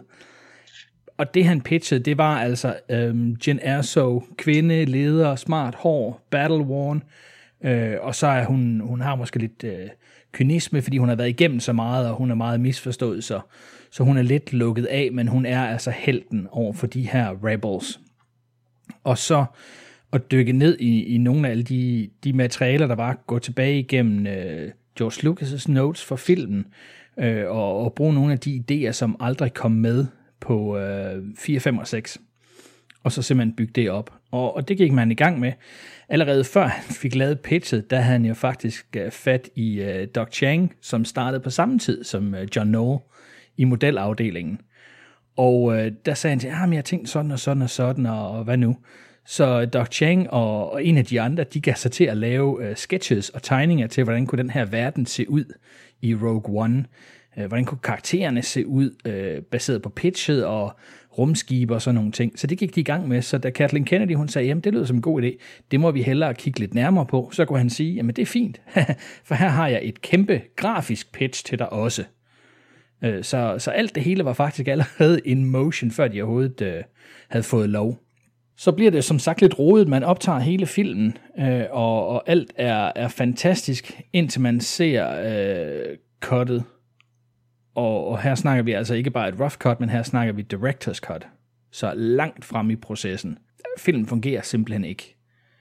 Der er en rød tråd igennem, hvor vi følger Jyn Erso helt fra hun er barn, som vi ser i den film, vi kender nu, men også hvor hun bliver oplært hos Saw Gerrera, og hvordan det ligesom fortsætter, hvem hun bliver som person, og bliver en del af The Rebel Alliance, og skal lave noget forskellige arbejde for hende, tage på nogle forskellige missioner, og så videre, få fat på de her planer på øen, og så til allersidst selvfølgelig flygte med planerne, og så Star Wars Episode 4. Men det fungerede bare ikke. Der var simpelthen så mange ting, hvor man tænkte, hvad er det historien skal ende med? Jamen, der er nogen, der skal dø. Og her tænker man jo straks, det er ikke en typisk Disney-historie, det her. Altså, selvom man tror, de skal dø, så klarer alle det jo til sidst, næsten. Men man var altså blevet enige om, at nu skulle de altså dø alligevel. Og den der røde tråd, vi så tit snakker om med filmen, den var der simpelthen ikke. Så man skulle have det streamlinet. Og oprindeligt så sagde man, jamen, kan vi klippe lidt her og klippe lidt der, og det fandt man ud, det kunne man simpelthen ikke. Så man hyrer Tony Gilroy ind for at skrive om i manuskriptet, for at choppe i manuskriptet, og sige, jamen fint nok, de scener, det er hovedscener, dem skal vi beholde, men så er vi altså nødt til at skrive noget, så vi hele tiden har karaktererne rettet ind imod det her mål. De skal have fat på planerne, og så skal de dø. Hvis man ved, at de skal ofre sig til sidst, jamen så skal man også på en eller anden måde have nogle karakterer, man bekymrer sig om, og samtidig så skal man forstå, hvorfor de er villige til at ofre sig for den her sag. Og det kunne man overhovedet ikke i den oprindelige film. Det var bare en masse historier, der fulgte den her ene kvindelige hovedperson og hendes rejse til at få de planer her. Man var stort set ligeglad med alt det andet. Det var bare sådan almindelige bikarakterer. Så han begynder at skrive manuskriptet om, og ret hurtigt så siger man, at vi skal have skudt det her så hurtigt som muligt. Og normalt så laver man sådan små reshoots. Gareth Edwards har jo allerede sagt, at der bliver nok noget reshoot, fordi det er sådan mere guerrilla filmmaking, som han har lavet. Altså han satte bare blue screen op, så det var dækket 100%, fordi så kunne han rende rundt håndholdt med kameraet og filme, hvor han ville, og så kunne vi sådan i post tilpasse det og lave nogle reshoots her og der. Så der vil altid være reshoots, men nu ender det altså med, at Tony Gilroy skal komme ind og lave reshoots i 5 uger, og det er så lang tid. Så det bliver sådan noget med hurtigt få skrevet et manuskript, der fungerer, der streamliner det hele, og så simpelthen bare begynde at sige, godt, vi optager den her scene, 1-2 takes, yes, udmærket videre til den næste, 1-2 takes videre til den næste. Men man har et problem her, hvem det er, der så skal krediteres for at have lavet filmen. Fordi da de så når til klippeprocessen, så siger Disney igen, jamen du har carte blanche, du kører bare. Men de beholder Edwards på sættet, så det ender i en klippeproces, hvor der står den officielle instruktør, og instruktøren, de er hævet ind for at fikse det hele, og forsøge at blive enige om at lave en film. Og selvfølgelig så er Edwards meget nidkær omkring sin film, og ikke sådan interesseret i, at der skal klippes både det ene og det andet, fordi den film, som han visuelt har set, det skal være. Men Gilroy har altså carte blanche til bare at gå amok, og det bliver det så også. Det bliver klippet frem og tilbage. Og man underskriver en kontrakt med, at han ikke må sige, hvor meget han har lavet. Han får $5 million for at komme ind i 5 uger, og det er helt uhørt for en instruktør, sådan en pseudo-instruktør, at komme ind og lave, når det ikke er hans egen film. Så det, der er i det hele, det er, at man kan jo se, at han ikke er krediteret som directed by. Og så kan man sige, nå, okay, jamen, så har han måske ikke instrueret så meget, og det ene og det andet, men når man så kigger på, at han har et screenplay credit, som han har let fået. Vi diskuterede det jo lidt på Bond-filmen, det der med, at der var nogen, der har skrevet lidt af det ene og lidt af det andet, og folk fik penge alt efter, hvor meget de var krediteret. så var der det, der hedder arbitration, altså hvor man har nogle folk fra fagforeningen, som siger, jamen, kan du dokumentere de og de sider, eller det er den scene, der sker her, det er noget, du har skrevet, og så begynder man at regne procenter sammen, og det ene og det andet.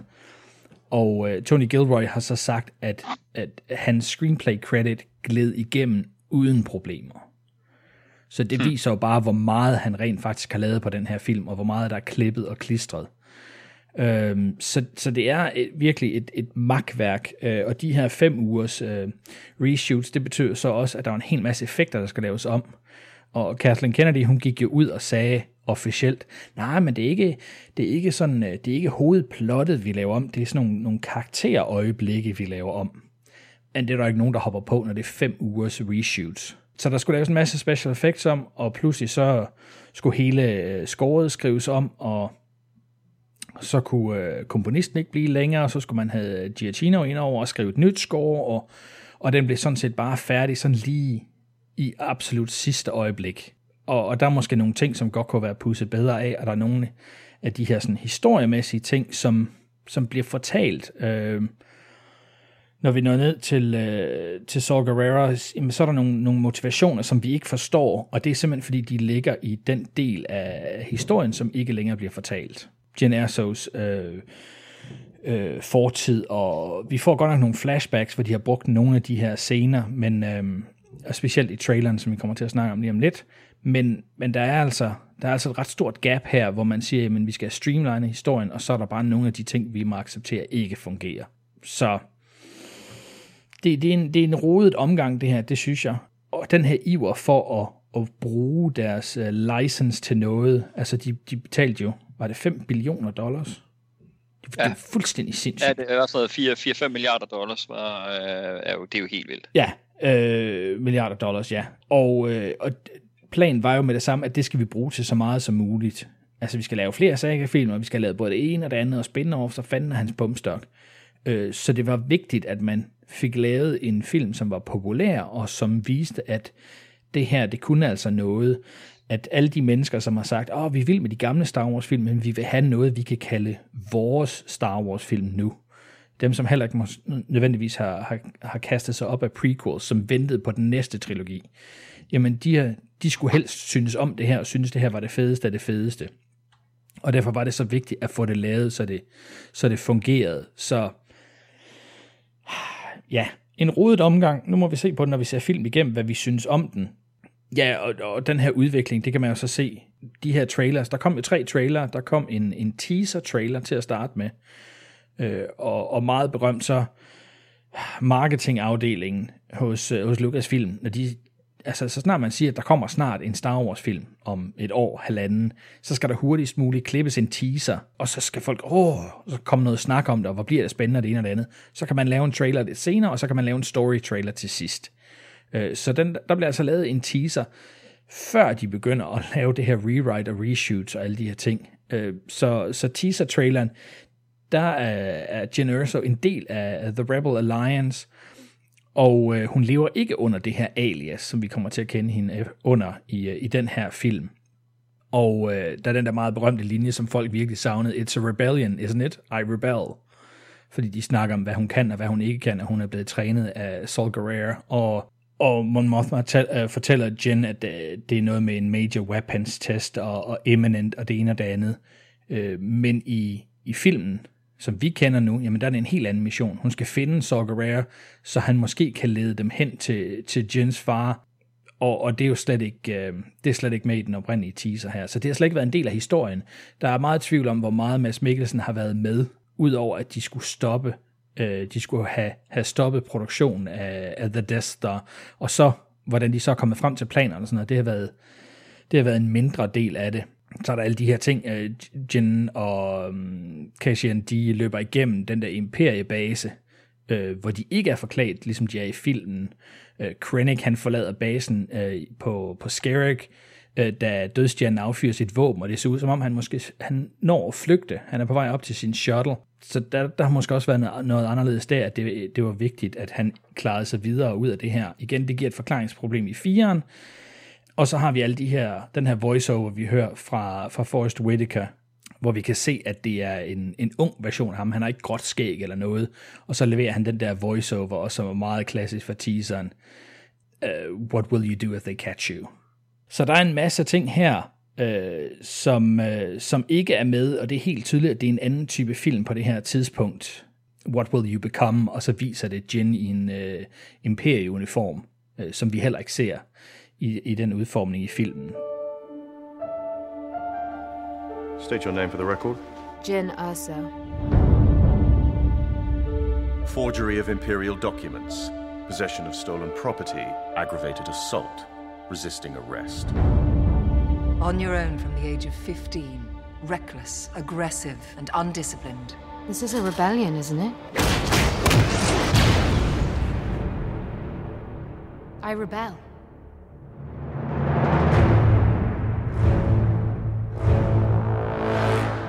We have a mission for you. A major weapons test is imminent. We need to know what it is and how to destroy it. Is that clear? Yes, sir.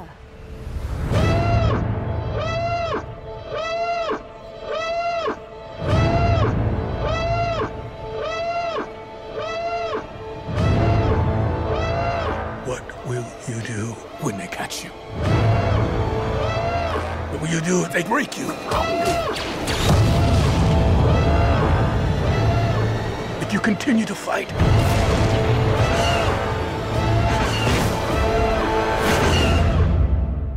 What will you become?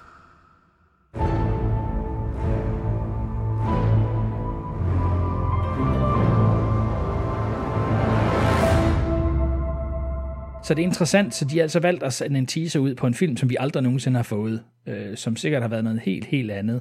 Og i trailer 2, jamen der har de rettet noget af det til K2SO, han møder Jin til sydlandet for første gang på Jeddah og siger, the captain says you're a friend, I will not kill you. Så det er heller ikke med. Så der har været et eller andet med, at hun er måske kommet til Jeddah, uden at have været blandet ind i rebellerne, eller at hun først er løbet ind i Cassian på Jeddah. Der er i hvert fald nogle andre ting i det her, og også den her slutscene, hvor hun ender op i tårnet, som de så får introduceret i den her trailer. Der er der så en TIE Fighter, som kommer for at angribe hende, eller hjælper hende med at flygte. Det er også sådan lidt tvivlsomt. Men det er i hvert fald heller ikke med i den sidste film. Og så, da vi endelig når til trailer 2, jamen så er det hele streamlinet, og det eneste, vi faktisk får, som ikke er med i filmen, det er den der meget klassiske linje fra Krennic, hvor han ligesom står og channeler The Emperor, hvor han siger, power that we're dealing with here. Det er en super fed delivery. Lidt ærgerligt af Ben Mendelsohn, han ikke får lov til at sige power. Men det de måske synes var for meget Emperor-agtigt, jeg ved det ikke. Oh yes. Så altså en helt anden film, end det vi oprindeligt havde regnet med, og en hel masse information, som altså ikke bliver givet, hvor man sådan kan grave ned i det. Når vi kommer igennem filmen, så bliver der en helt sikkert en masse gange, hvor I måske siger, hvad for noget? Og så kan jeg sådan lige fylde hullerne ud med det, der burde have været, eller det, man kan læse sig frem til. Men ja, forsøg på at lave noget helt nyt, og så alligevel lidt af det samme. Og så gik det helt galt, og så måtte man lave det om. Fedt. Og altså, fantastisk gennemgang, Christian, af en værre-rodebutik, som jeg jo synes, det er interessant at bemærke igen, hvor sammenhængende publikum, anmeldere og prisuddelere har syntes, at resultatet er blevet. Så jeg er spændt på, hvor vi havner henne i forhold til det her, også når vi nu kender den her baggrund her. Altså det bør jo ikke spille ind, fordi vi skal jo anmelde det, eller snakke om det produkt, vi ser. Men det man kan sige, det er, at man får jo lidt en forudindtaget negativ holdning til det, ikke? Fordi med så voldsom en omskrivning, som det her er, og reshoots og alt det der, ikke? Altså, det er jo sjældent et godt tegn. Præcis. Lige præcis. Så derfor så sidder man jo med bange anelser nu, ikke? Selvom man har set filmen for helvede. Jamen, det er rigtigt. Det gør man faktisk. Og det er nemlig lige præcis det der med, at det er jo sjældent, for ikke næsten at sige aldrig nogensinde, et godt tegn, når det er historikken. Og omvendt så må man bare sige, vi har jo været igennem måske den serie, der har været udsat for, jeg vil ikke sige mest, men rigtig meget af sådan noget, og alligevel er landet på sine fødder, ikke hver gang, men tæt på hver gang, med James Bond-serien. Ja. Ja. Så, well. Men det er et issue, når man siger, at man vil introducere nogle ting, som George Lucas oprindeligt har fundet på, og man har sagt, det der kunne være fedt, eller det har vi haft med i nogle de her tegnefilmserier, Clone Wars for eksempel, og Rebels og alle de her ting, og som folk kender, og nogle af de her kanon-romaner, som er godkendt og sådan noget. Der har vi nogle rigtig fede ting, og det vil vi godt tænke os at trække ind. Og så har man brugt noget tid på at forklare, hvorfor de er i den her film.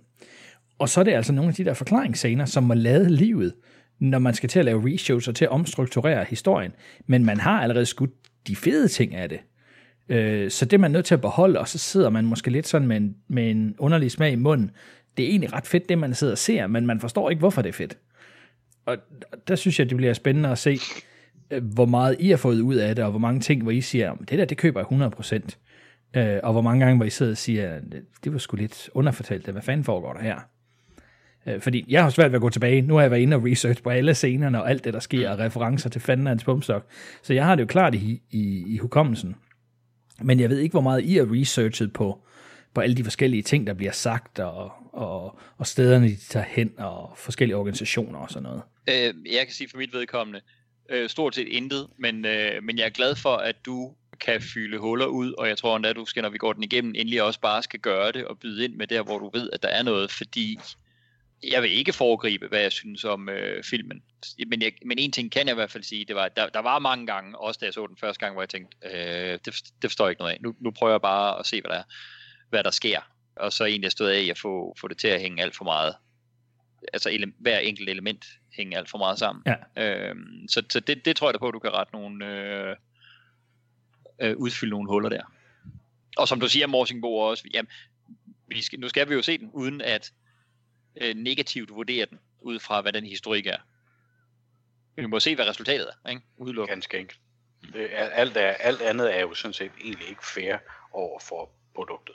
Nej, andet end at man kan sige, hvis det så ender med at blive sammenhængende, så er det måske bare det mere imponerende.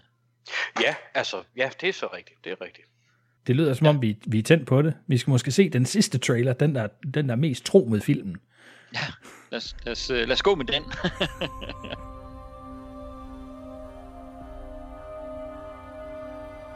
Jin, whatever I do it to protect you. So you understand? I understand.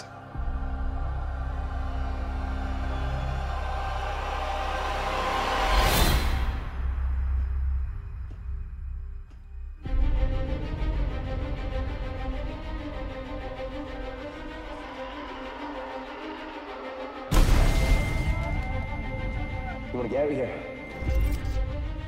Our rebellion is all that remains to push back the Empire.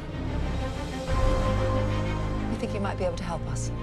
When was the last time you were in contact with your father? What is this? It appears he is critical to the development of a super weapon.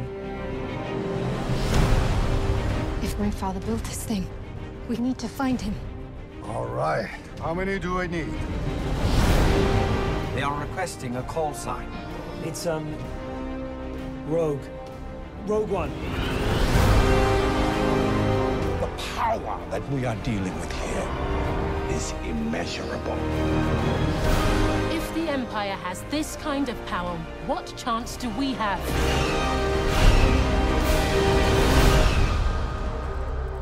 We have hope.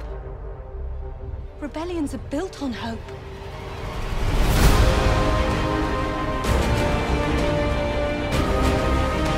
They've no idea we're coming.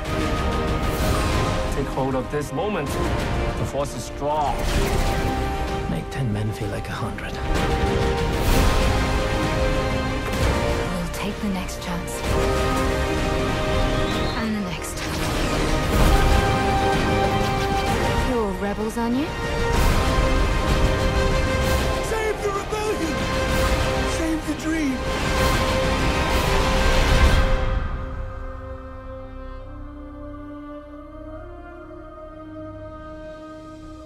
Tak for trailer, Christian. Jeg kan simpelthen ikke huske, om det var den her. Altså, det var den her, der kørte i biograferne til sidst, ikke? Lige op til filmen havde premiere. Ja. Og så var der netop teaseren og den første trailer tidligere. Jeg tror, jeg fik set dem alle sammen dengang, og også jeg kan huske, du fortalte meget om, at der var ændringer og sådan noget allerede der. Ja. Altså den her passer jo meget godt til det, vi har set, ikke? Ja, altså Star Wars har jo sådan en world event hvert år, et eller andet sted i verden, hvor man kan komme og så lave de alt mulige spændende Lucasfilm. Og der var jo et år i 15 må det jo så have været, der viste de teaseren, men de kunne ikke få lov til at smide den på nettet, fordi Rogue Nation kørte sin reklamekampagne, og de har nedlagt sådan et embargo på at bruge ordet Rogue i promotion-materiale. Så der var man simpelthen nødt til at holde den tilbage, og den blev kun vist til den der super event der, og da Rogue Nation så ligesom var færdig, så kom teaseren på nettet.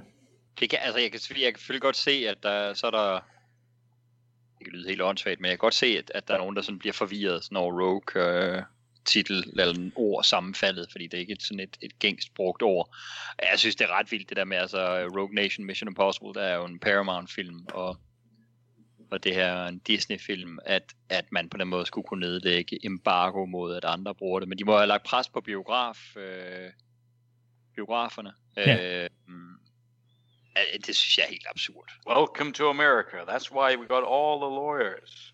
Ja, jeg er bange for, at der bliver lagt ligesom op, at nu skal man jo passe på med at sige noget, men der er jo andre lande, også meget tæt på vores eget, hvor der findes store biografkæder, der sidder på en ret stor del af markedet og kan gøre ting. Det vil jeg godt lige understrege, det sagde jeg ikke, at Nordisk Film gør herhjemme. Men der findes jo virkelig den form for sådan lidt små gangsteragtigt pres mange steder desværre. Ja. Jeg synes det lyder helt vildt det der. Men det kan godt være at Morsing Moon har ret, at det er sådan amerikaneradvokateriet, der gør at der er en teknikalitet der kan gøre det. Jeg ved sgu ikke. Jeg synes det lyder som noget de har truet sig til ved at presse biograferne. Jeg synes det er helt vildt. Ja. Men sådan var det nogle gange. Vi får se den. Ja. Nå. Ja, men det er en trailer, der fortæller os lidt om, hvad vi skal til at tale om nu, må man sige. Ja, traileren er god. Den giver et indblik i den film, vi rent faktisk har fået. Så må vi lade fortid være fortid, og før omskud være, hvad det var. Den viser i hvert fald næsten, hvad vi har fået. Hvordan var I hyped tilbage i 2016, der ved, hvad kom den, november-december 16? Var I hyped der, da den udkom? Ovenpå, det var et år efter Force Awakens. Star Wars var tilbage, man vidste, de var i Disney hænder. Nu kom det lige på de her, og så med den her trailer her. Hvad siger du, Morsingbo? Nu var jeg jo ikke nær så glad for episode 7, som I to var. Men jeg var ret spændt på den her, fordi jeg synes, det lød til at være en spændende historie. Og noget, som for mig også altid har været oplagt at dykke ned i, og fordi det bliver refereret til, ikke? Altså, så får vi selvfølgelig meget mere detaljeret historie her, og alt muligt andet, som vi jo ikke kan vide, men grundhistorien synes jeg jo, som umiddelbart lød ret spændende, men jeg var jo også stadigvæk lidt bange ovenpå, at jeg ikke havde været så vild med The Force Awakens. Hvad med dig, Christian? Jamen, begge dele. Jeg sad stadigvæk, på trods af, at der var gået så lang tid at klappet i mine små fede hænder over Force Awakens. Den var jeg jo helt vild med. Og så tanken om, at det, der skal lede ind til episode 4, at det får vi lov til at se nu, det synes jeg lød vanvittigt spændende. Jeg ved ikke, om den fik nogle nemme point hos mig, fordi den fik lov til at ride coattail på episode 4, men jeg synes, det var helt okay.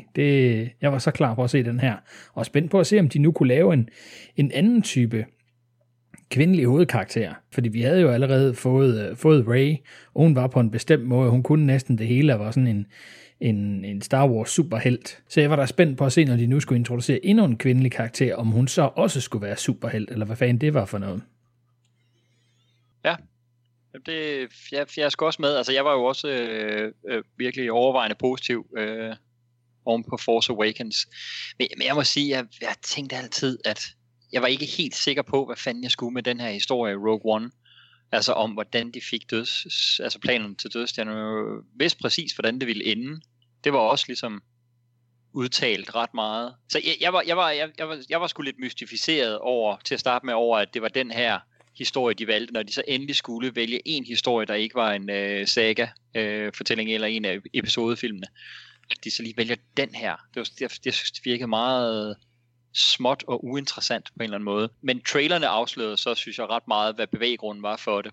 For der er jo med det samme lagt vægt på, Disney har brugt en masse penge på at købe Star Wars, før Force Awakens, da det sidste minde Star Wars folk havde, eller fans havde, det var prequel-trilogien, udover nogle animerede serier, der kom bagefter, men det var prequel-trilogien, og ja, de har tjent mange penge, men de har jo virkelig også dulmet begejstringen for brandet, eller respekten for brandet, så jeg synes, der var en meget tydelig bevidst strategi med både Force Awakens og med den her, om at minde fans om det, de godt kunne lide i gamle dage.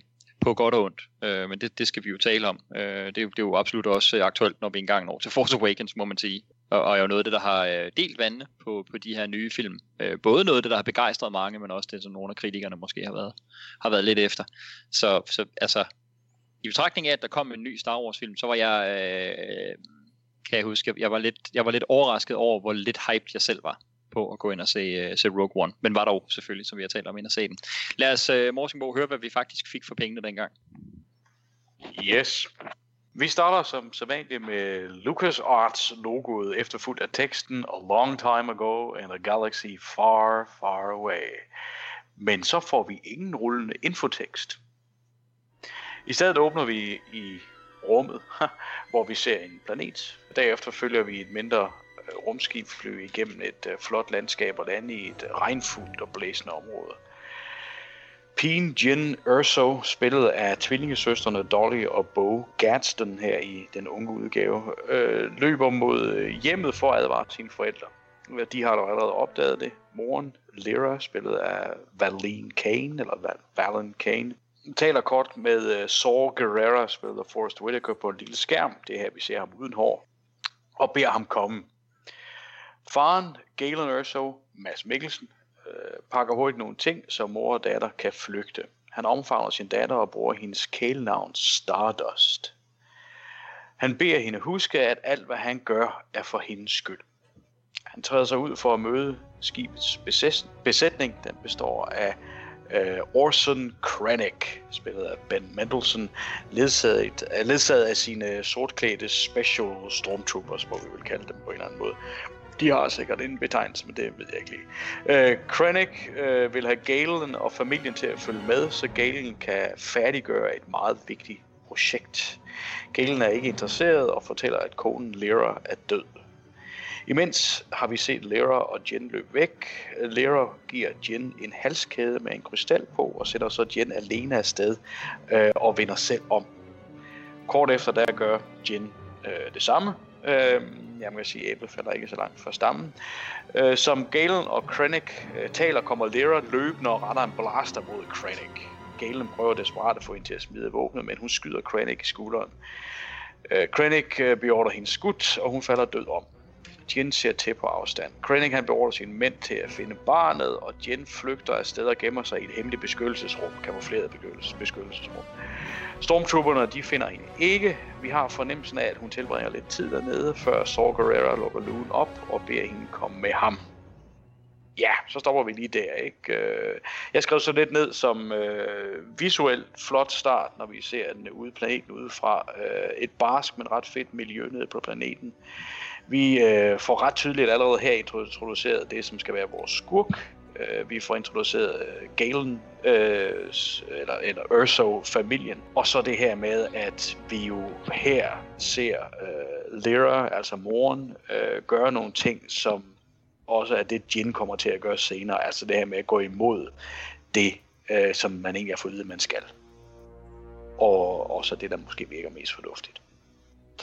Yes, Christian, ingen rulletekster, eller fortællende introtekster til den her film som den første. Ved du noget om det, og hvad siger du ellers til det visuelle og den familiehistorie, vi får bygget op her? Ja, det blev besluttet, at der ikke skulle være nogen crawl, fordi det er en del af episode 4-crawlen, så en crawl i en crawl, det gav ikke rigtig nogen mening. Og så har man besluttet, at crawlen den tilhører saga-filmene, altså de film, som handler om Skywalker-familien, og det gør den her ikke direkte, så der var den ingen crawl. Og man har også valgt ikke at bruge temaet af samme grund. Men det kommer vi jo til om lidt. Ja, men jeg synes også, det er visuelt flot. Det er en lidt gold planet, men jeg synes, det er nogle fede kontraster mellem sådan det helt sorte aske vulkan tema, og så de grønne bakker, og så de meget hvide bygninger. Altså det er de der 3 grundfarver, så det synes jeg er rigtig fedt. Jeg synes også, at de er ret fede, de her Death Troopers, som de hedder. Som er altså det er sådan den øvre echelon af Stormtroopers. Så det er nogle bodyguards for de mest vigtige imperieofficerer, og de folk, som er medlem af det, der hedder Tarkin's Initiative, som er planen om at bruge energien fra Kyber Crystals til noget forfærdeligt. Og der arbejder Krennic. Han er Imperial Director i den her del af Tarkin's Initiative, som har med avanceret våben at gøre. Så han er her for at hente sine forskere. Det viser sig, at de 2 har gået på skole sammen. De har gået på universitetet sammen. Og det er derfor, han ved, at Erso har forsket i det her med Kyber Crystals. Men jeg synes, det er en fed åbning. De virker meget bange. Jeg er selvfølgelig også bange for Stormtroopers. De plejer ikke at kunne ramme noget, men de ser lidt mere nasty ud, lidt mere clean cut. Der er knap så meget bulky armor på dem, så jeg synes faktisk, de er ret fede. Vi får lov til at se noget Blue Milk. Det er jo sådan en lille joke for dem der har set de gamle Star Wars film. Det synes jeg faktisk er meget fedt. Og så, at der er noget på spil her. Vi ved, at han har gang i noget stort. Vi har selvfølgelig set traileren, så vi ved cirka, hvad det handler om. Ikke? Men jeg synes, det er fedt, at der er et eller andet på spil her, at han har arbejdet på det her projekt for Jins skyld. Vi ved endnu ikke, hvad han har gjort, men han har gjort et eller andet for hendes skyld. Så det synes jeg er rigtig fedt sat op, og så er det selvfølgelig meget dramatisk. Altså, pigen bliver jo ikke skudt fra starten, det ved vi jo godt, men jeg havde regnet med, at moren måske overleve, og så bliver hun taget med som en slave. Jeg synes, det er ret tydeligt her, at den eneste måde at overtale Galen til at arbejde på det her projekt på, det er ved at have nogle fanger, nogle gidsler, man kan gå og stikke lidt til, så man er sikker på, at han passer ind. Så derfor er de selvfølgelig helt vilde, da først Lyra hun dør, og så får fat på Jyn, så de har et eller andet at presse ham med. Så jeg synes, det er fedt, hun slipper væk. Hun virker sådan nysgerrig og ikke alt for bange, men ret sådan resourceful. Så det synes, ja, det synes jeg. Men fedt, godt lille callback til, at hun har sådan en Stormtrooper-dukke. Så hun er måske ikke den typiske pige. Hun er måske sådan lidt en tomboy. Så jeg er ret vild med det her. Jeg synes, det er rigtig stemningsfuldt. Jeg kan måske undre mig over, hvorfor Krennic kan parkere så langt væk. For han har fandme langt at gå for at komme helt op til huset. Men det skal man nok ikke tænke for. Gonna make an entrance, pal. Det er jo lige det. Nikolaj, allerede nu så kaster Christian jo også lidt ekstra information til os. Det her med, at de er gået på universitetet sammen og så videre. Ikke? Jeg er sikker på, at vi får rigtig meget ekstra af det her i løbet af gennemgangen. Ikke? Men det er jo ikke noget, vi får at vide senere andet, end vi ser nogle flashbacks, men hvor man kan se, at de arbejder sammen i hvert fald. Hvad siger du til introduktionen af de forskellige karakterer her, og hvad siger du til lukket? Og også det her med, at vi er jo i Star Wars verden, ikke altså? Men det er da ret gråt og trist det her, og det er et andet look. Ja, jamen helt klart. Altså det vil være en balancegang for sådan en film som den her, at både skulle give noget nyt og skulle give noget, som vi kan genkende og kan lide, ikke? Som nu det her jo ikke et Force Awakens retrospekt, men der kan man sige det som kritikere af Force Awakens gik efter lidt, det var blandt andet det her med, at de synes, den bød ikke noget nyt til. Det var så meget en genindspilning af New Hope, eller også virkelig et forsøg på at få det til på alle måder at ligne noget, som man havde set før også i æstetik, ikke? Og det er heller ikke et Last Jedi retrospekt, men kan man sige, der var kritikerne af den måske sådan netop efter, at så var der en masse punkter, hvor den tog for stor skridt væk fra det Star Wars, man kendte, ikke? Jeg husker meget klart den her start fra biografen, og være ret begejstret for den der, fordi det netop var sådan en, Og det er visuelt noget andet. Det er et andet sted. Det er også, hvis nu, altså, der har altid været i Star Wars der med, at vi kommer til forskellige planeter, som så er en eller anden mærkelig årsag er defineret ved, at de har en geografi. Altså, så det er ørkenplaneten. Der er kun ørken over det hele. Eller det er vandplaneten. Der er vand over det hele. Eller, og så det her, det er jo så Island-planeten, eller en af dem, eller jeg ved ikke, altså med sådan en sort vulkanaske og sådan noget. Men det var da noget andet, end hvad vi havde set tidligere i Star Wars-universerne, og det kunne jeg sgu godt lide der, det kan jeg faktisk også stadig godt lide. Det er sjovt det her med en lidt gritty tone, at så kan man, okay, jamen lad os da se om, det må jo pege i retning af, at det her det på nogle punkter skal være en lidt mere voksen eller alvorlig Star Wars. Potentielt altså jeg synes jo bestemt ikke, at de gamle kan kaldes indholdsløse, fordi jeg synes, de i forhold til sådan nogle arketyper med menneskelige egenskaber er og med familierelationer er ret, med arv og sådan noget, er ret dybe. Og så kan man sige, hvad man vil om prequels-filmene, men de forsøgte da i hvert fald at tage sig selv politisk alvorligt. Og så må vi se, hvad det her det er, om det er på andre måder en lidt mere voksen film. Så jeg skulle sådan set meget godt med lukket her. Og så er det jo sjovt netop så at introducere noget, der så i virkeligheden så lidt ligner en planet, men ligner virkelig barsk miljø, og så introducerer Star Wars rumskibe og uniformer og sådan noget, som vi kender. Det er sådan lidt, altså, man får sådan en følelse af, at det er måske sådan her, det ville føles, at hvis nogle af Star Wars karaktererne pludselig rejste til jorden, og hvordan det også ville være sådan lidt mærkeligt, lidt ukomfortabelt, eller anderledes mishmash i hvert fald, og det har jeg også lidt med det her, men jeg synes, det er æstetisk interessant og kan noget. Så langt så godt. Jeg kan slet ikke lide lukket på de der Death Troops, må jeg sige.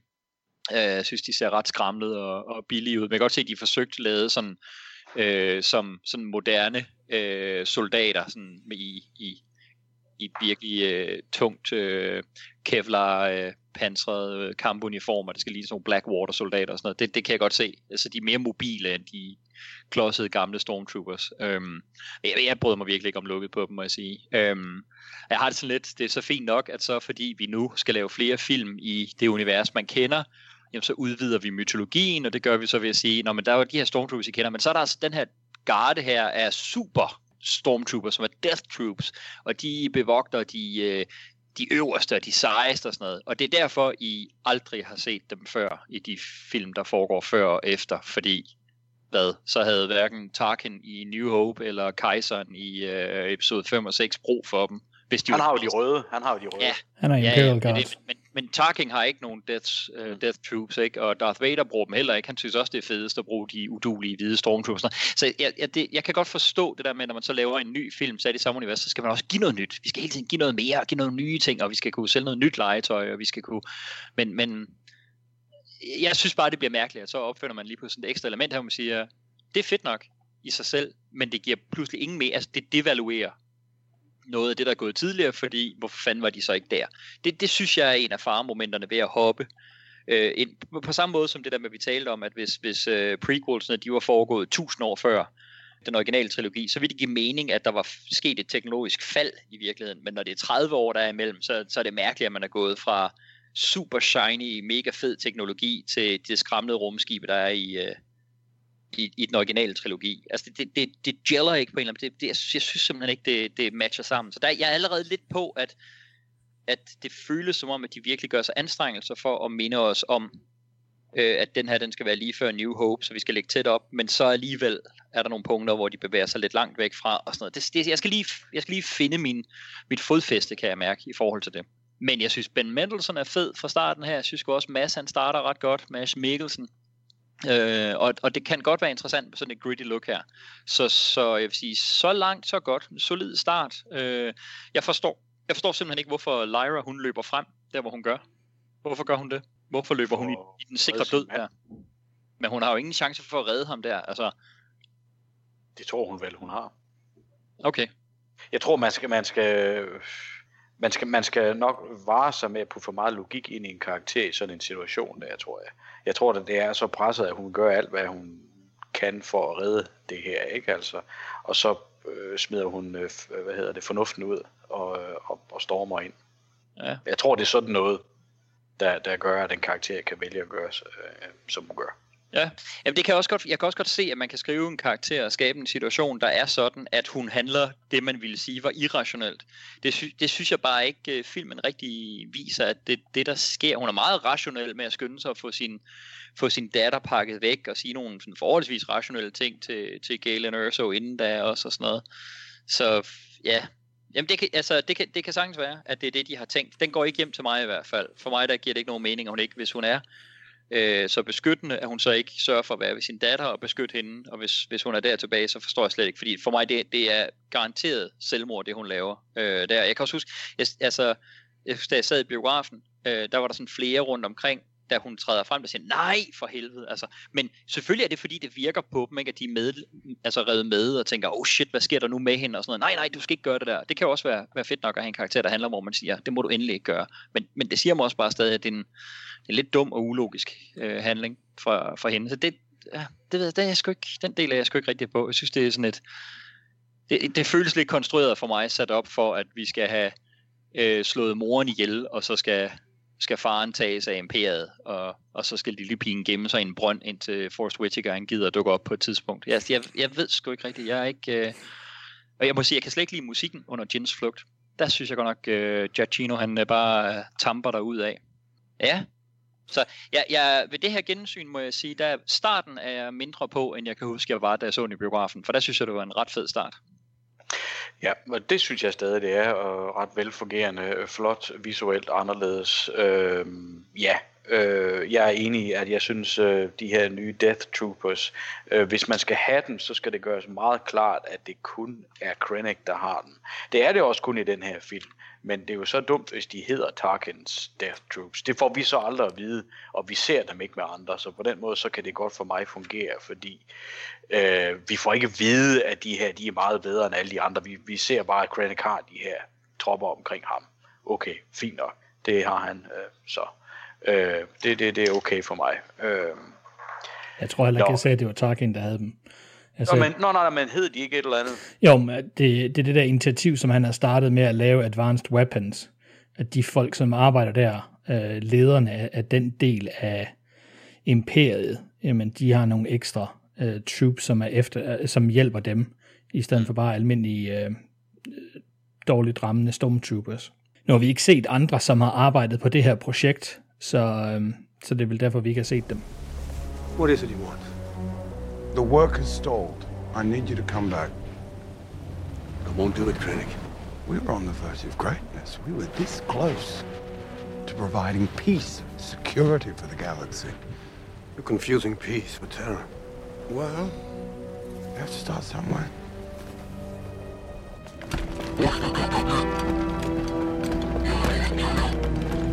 I'd be of no help, Krennic.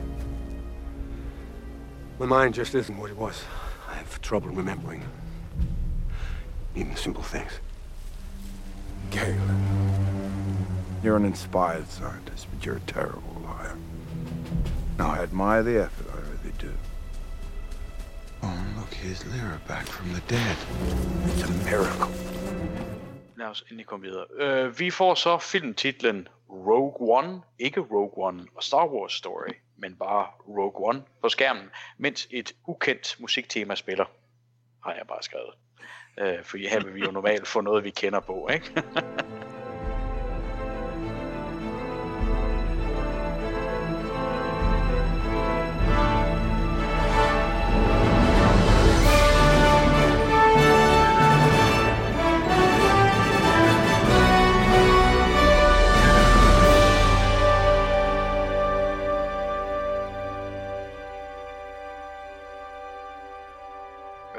Vi ser så nu den voksne Jyn Erso, spillet nu af Felicity Jones. Hun deler celle med en mindflayer, ser det ud til. Vi klipper ud og får teksten Ring of Catherine Trading Outpost, som vi ser denne svævende by-rumstation, der er bygget mellem to meteorer, eller hvad fanden det er. Inde i byen, der følger vi rebellen Cassian Andor, spillet af Diego Luna. I en gyde, der møder han den sårede og meget nervøse Tivik, spillet af Daniel Mays. Tivik fortæller, at han har opsnappet nyt fra månen Jeddah. Imperiet er ved at bygge en planetdræber, og det her byggeri er ledet af Galen Erso. En imperiepilot er afhoppet og har givet dem informationerne. Som de snakker, kommer et par stormtroopers til. Cassian Andor, han snyder og skyder dem, men larmen lokker flere til, som kommer løbende i det fjerne. Tevek, han går helt i panik. Han kan ikke flygte med sin sårede arm. Andor, han klapper ham på skulderen og beroliger ham, men skyder så Tevek i ryggen. Andor kravler sig op over muren og forsvinder. Jeps. Nikolaj, ingen Star Wars story i titlen. Voksen Jyn med det samme. Ikke noget ind imellem. En lidt barsk rebelkarakter i ham her, Cassian, vi får introduceret. Er han for barsk? Og hvad siger du til lukket af det her Catherine? Ja, ingen Star Wars story, men det, ja, marketingsafdelingen skulle lige finde på det først, og der havde de sikkert trykket på knappen med filmprintet. Altså, jeg går ud fra, at det er derfor, eller I don't know. Jeg ved ikke, hvad gjorde de i Solo? Jamen, jeg skal lige så sige, at det kan jeg simpelthen heller ikke huske, om der stod Solo og Star Wars story, eller der bare stod Solo. Der bør jo bare stå Solo, for at gøre det konsekvent med den her, kan man sige. Så jeg synes, det er fint nok. Jeg synes også, det er fint nok i forhold til ikke at have der title crawl tidligere, som du også var inde på, og sådan noget, at det er okay selvfølgelig at lave noget, hvor man lige distancerer sig og siger, jamen, der er nogle elementer, der hører episodefilmene til, og så gør vi noget andet her. Det synes jeg, det er sgu faktisk okay. Jeg må til gengæld sige, jeg kan virkelig ikke lide musikken, da vi klipper til titelskiltet. Jeg synes, det lyder som et afsnit af den gamle Star Trek tv-serie. Altså... Ja, jeg er godt nok ikke, jeg er ikke på Giacchinos side her fra starten.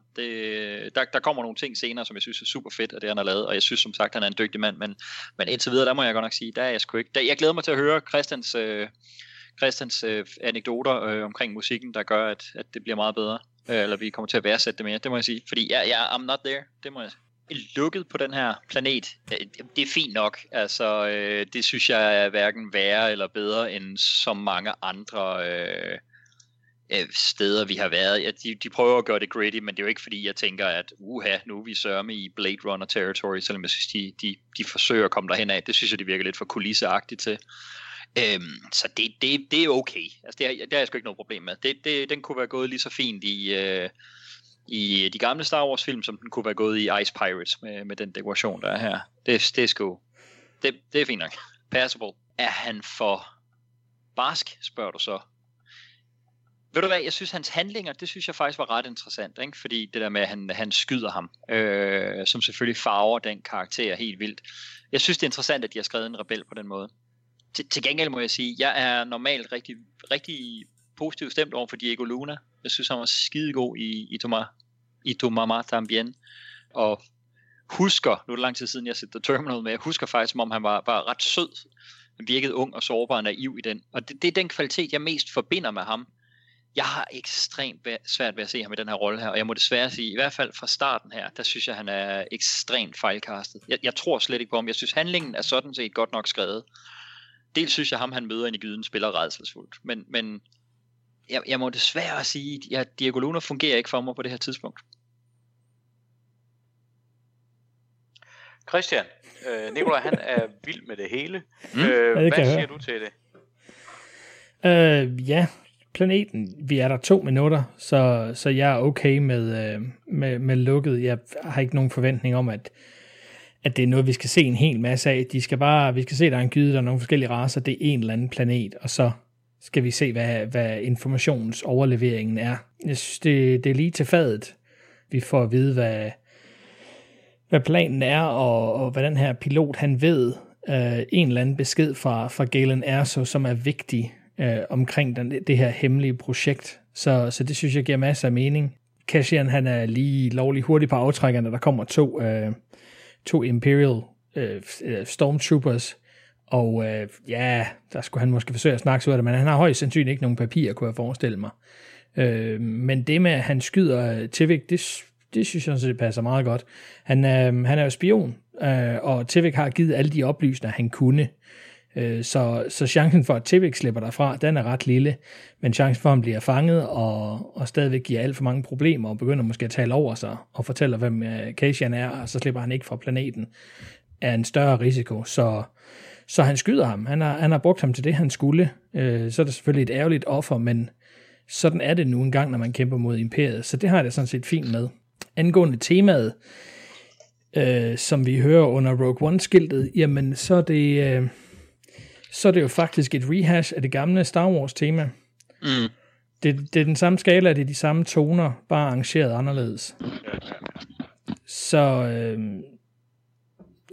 altså det er ikke fantastisk, men det man sætter det op imod, hvis man sætter det op imod standard Star Wars temaet fra Saga, så tror jeg måske også, det er svært at skulle sammenligne de to. Jeg synes faktisk, det er okay. Det irriterer mig mere med den font der. Jeg synes, det ser ud af helvede til, at de ikke kunne lave med store fyldte bogstaver, ligesom vi plejer. Det er fordi, det er mindst rettet op på til Solo. Men jeg synes, musikken er okay. Jeg synes lige til at starte med de første par toner, der kan man genkende noget hint til det gamle, og så bliver det selvfølgelig et helt andet tema. Men jeg synes ikke, det er så rædderligt som andre. Så jeg er fint nok. Jeg synes, det bevæger sig videre ret hurtigt, at Jen er i fængsel. Hun har nok lavet et eller andet, og så skal vi hurtigt videre. Der var noget med nogle planer. Vi har jo fået at vide, at han arbejder på et eller andet hemmeligt, og nu har han åbenbart fået en besked ud om, hvad det er for noget. Så det har jeg det fint med. Men jeg synes, det er fedt, du siger det der med, at det du er okay med. Det er jo sådan, er det jo, når man kæmper imod imperiet. Fordi vi har jo på mange andre podcasts, hvad fanden hedder det her medie, vi arbejder i, vi har jo på mange andre podcasts talt om det her med, hvordan ting de farver ens blik på en hovedkarakter, eller på en karakter, og jeg synes jo, vi skal selvfølgelig skelne mellem, at det er vores hovedkarakter, vi bliver bedt om at have en eller anden identifikation med. Så derfor er det måske mere sårbart, hvad hovedkarakteren gør, end hvad alle mulige biroller gør, fordi det afspejler jo bare livets mangfoldighed, men vi bliver bedt om at holde med hovedkarakteren af en årsag som regel, ikke? Så derfor kan man sige, så er det jo som sådan okay, hvad end Cassian han måtte gøre. Han kan jo vise sig at være den ondeste skurk, så vil vi jo sagt, ja selvfølgelig, det er i tråd med hans karakter. Men du siger simpelthen, at det er du sådan set okay med, det han gør, fordi det er jo sådan, det er i kampen mod imperiet. Nej, jeg siger, at når han arbejder som spion for rebellerne, så kan han måske ikke tillade sig at være lige så, hvad skal man sige? Medfølende. Ja, medfølende. Blød, som dem, der står i et kontrolcenter eller noget. Altså dem, der er face-to-face med realiteten, med at få overleveret nogle informationer. Er der ikke også noget i den oprindelige saga med, at Bothan spies died delivering us this message? Jo, det er Return of the Jedi. Ja, og sådan har jeg det lidt med ham, at selvfølgelig så er der nogen, som kan hellige sig det her med, at vi skal kæmpe imod imperiet og planlægge og gøre det ene og det andet, men han er altså ude på det tætteste, vi kommer til en battle line, hvis man er spy for The Rebel Alliance. Så jeg kan godt forstå, at han er nødt til at gøre nogle ting, han måske ikke er stolt af, og måske også har det dårligt med bagefter. Men på en eller anden måde er det vigtigt, at den her information, den kommer videre, end at Tivik han overlever. Men jeg kan godt følge det, fordi vi har jo for fanden også lavet en hel serie om en britisk agent, som også havde sådan lidt svingende moralsk kompas, men for the greater good af dronningen og fædrelandet, ikke? Med James Bond, som jo kunne have gjort præcis det samme som ham er. Og selvfølgelig, hvis vi giver Bond et fripas, så skal vi jo også teoretisk set give Cassian i hvert fald muligheden for at være en helt stykke karakter. Det er bare, jeg synes bare, det er interessant det der med, hvornår man så lægger hvornår man dømmer hvilke karakterer for at gøre hvad, kan man sige. Fordi der er mange andre karakterer, vi ville have sagt, eller jeg kan huske at høre dig sige, Christian, sige, at der mister du ekstremt meget for den karakter, fordi den gør sådan og sådan, ikke? Så, men det er altså ikke... Det er ikke tilfældet i, når det er en spion i den her situation, at der er ligesom målet, eller det arbejde, han så har her, det retfærdiggør nogle ting, som ikke vil være retfærdiggjort i andre situationer. Er det korrekt? Ja, altså jeg synes ikke, han skal skyde alle i ryggen, men jeg synes i det her tilfælde, hvor de er i en situation, hvor han er nødt til at flygte, ellers så dør den her information, og så kommer den aldrig frem til rebellerne, fordi Tivik kan ikke give den til andre, han bliver helt sikkert fanget. Og hvis informationen bliver givet til imperiet, jamen, så finder de ud af, at Galen har sendt den ud, og så falder der måske også brand ned der. Så jeg synes i det her tilfælde, så helliger det midlet. Okay. Og så kan man sige, at også TV-karakteren jo her er så den ynkelig, som han er. Der er jo ingen tvivl om, at hvis imperietropperne får fat i ham, så fortæller han dem alt. Ja, men prøv, det synes jeg er ret tydeligt, ikke? Han spiller så dårligt, han skal bare skydes. Det er helt med.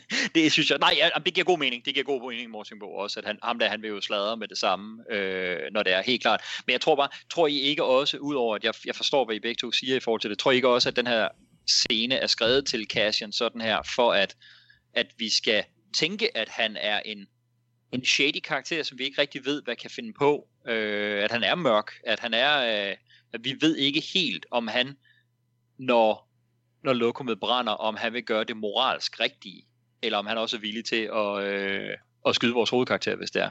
Er det ikke for, at der skal være den spænding og den skygge i ham? Jo, det er jo også, fordi vi får jo senere at vide, den opgave, han nu har i forhold til Galen, ikke? Altså, at det skal vi vide, at det kan han også godt finde på at gøre, det her. Ja.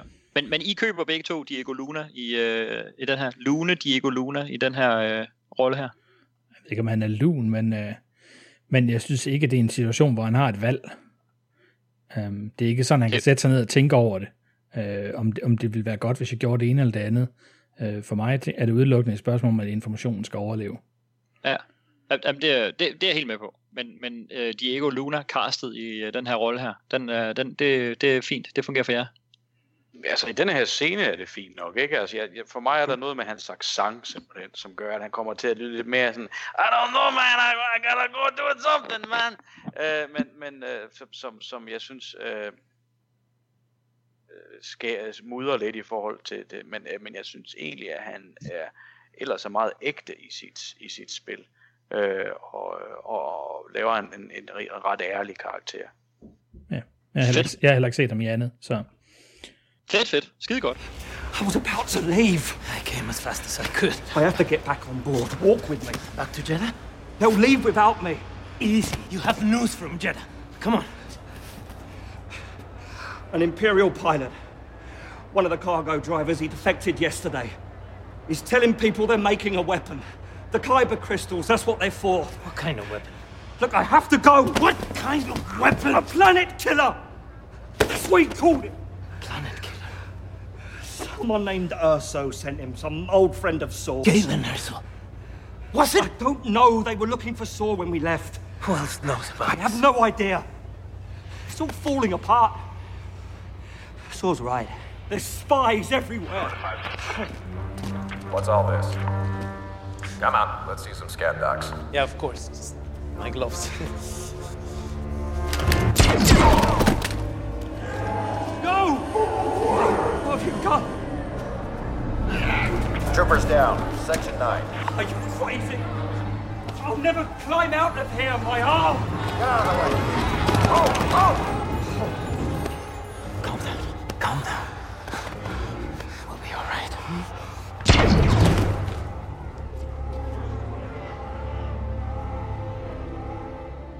Vi klipper og får teksten Jeddah Imperial Occupied Moon, eller Jeddah Imperial Occupied Moon, som vi kommer ned til dens overflade. Ja, det er jo igen noget med, de her tekster får vi jo rigtig meget, når vi er frem og tilbage i de forskellige steder, og det hjælper der i hvert fald med logistikken. Nede på Jeddah, ser vi blandt andet en kæmpe stor væltet Jedi-statue ligge. Og her ser vi så også en imperiepilot blive ført afsted af en gruppe rebeller. Han spørger nervøst, men insisterende om at tale med Saw Gerrera. Han har en vigtig besked. Kameraet klipper ud, og vi ser hele den her kæmpe store Jedi-statue, der ligger væltet. Så klipper vi til en ny planet og får teksten Wobani. Nede på planeten, der ser vi en fangetransport og får teksten Imperial Labor Camp. Jyn er i vognen sammen med Mindflayeren og en anden fange. Vognen stopper, nogle rebeller bryder ind og dræber vagterne. De er der for at befri Jyn, som de dog kalder Lyanna Halleck. Efter de befriede hende, så pander hun dem dog alle sammen ned, blandt andet med en spade. Og ligesom hun tror, hun skal flygte ud af vognen, så bliver hun grebet af en stor sort robot, som kyler hende hårdt i jorden, og lykønsker hende med, at hun er blevet reddet. Yes, Christian, kæmpestor Jedi-statue. Jeg tænker med piloten her, det giver vel mening, at han opsøger Saw Gerrera umiddelbart. Vi ser her allerede, at Jyn, hun kan godt slå på tæven og er ikke bange for at gøre det. Og så får vi intro her af, du kalder det en robot, det er vel egentlig en droid. Han kommer der selvfølgelig meget mere med, men vi får allerede her introet af en lidt anderledes droid, end vi måske har set før. Ja, det må man sige. Ja, vi har fået at vide, at piloten han render rundt på jetter og leder efter Saw Gerrera. Så nu er der selvfølgelig nogen på jetter, som har fanget ham. Vi er ikke rigtig sikre på, hvem det er, der har fanget ham. Om det er nogen, der arbejder for Imperiet måske, eller om det er nogen, der arbejder for Saw Gerrera, men de får ham i hvert fald overført til den her gut. Han ligner en leder, vi ved ikke, hvem han er. De kalder ham Two Tubes. Og han er tilsyneladende et eller andet inden for noget rebel et eller andet. Han ligner i hvert fald ikke en, der arbejder for Imperiet. Så han er i hvert fald blevet indfanget. Han løber ikke bare rundt. Det er måske ikke så vigtig en scene, fordi endnu så ved rebellerne ikke rigtigt, hvad de skal bruge den her information til, hvis Cassian han nogensinde får den overleveret. Men nu ved vi i hvert fald, at han er blevet fanget og bliver holdt af nogen. Så må vi finde ud af, hvem de er. Og vi får introduceret Jedha sådan ganske kort. Der er måske noget længere historie omkring den, med sådan en kæmpe stor Jedi-statue, men jeg synes, vi skal tage det, når vi når til de scener, som rigtig foregår på Jedha, sådan i fuld flor. Ja, Jen hedder ikke Jen. Hun lever tilsyneladende under et alias, men det er måske også meget smart, hvis man er datter af Galen Erso, I don't know. Nu er der jo gået noget tid, og vi ved ikke rigtig, hvad hun har lavet i mellemtiden, og hvorfor hun er kommet i fængsel, men hun er i hvert fald blevet fanget af Imperiet, så hun har vel lavet et eller andet kontra-aktivitet, i hvert fald et eller andet, som Imperiet ikke er vild med. Så det synes jeg er ret fedt. Vi var ikke rigtig sikre på, hvem det er, der har indfanget hende, men jeg synes, det introduktion af K2SO er ret fed. Han, tillykke, du er blevet reddet. Klask. Så det synes jeg er fedt, og vi kan se, at hun kan slå fra sig. Men altså, hun har jo ikke nogen super powers endnu. Hun skal lige bruge en spade og sådan noget, og det er heller ikke sådan, at efter hun er blevet slået i jorden af en droid, at hun så bare rejser sig op og nedkæmper den eller et eller andet. Nej, med The Force, som hun ikke vidste, hun kunne styre. Ja, lige netop. Så jeg går da ud fra, at hun er lidt mere nede på jorden end Rey. Hun virker ikke umiddelbart som den pige, vi hørte om i pitchet til historien. Så ja, jeg ved ikke. Hun virker ikke så battle-worn, som jeg havde forventet. Men jeg er spændt på at se, hvad de så har tænkt sig at bruge det til. Jeg synes i hvert fald, det her det er en ret fed introduktion af K2SO. Jamen, det er jeg helt enig i. Nikolaj, hvad siger du til det? Og er det kun mig, der synes, at den her Jedi-statue ligner lidt Obi-Wan Kenobi i den ældre udgave? Jeg synes 100% det ligner Obi-Wan Kenobi. Helt enig.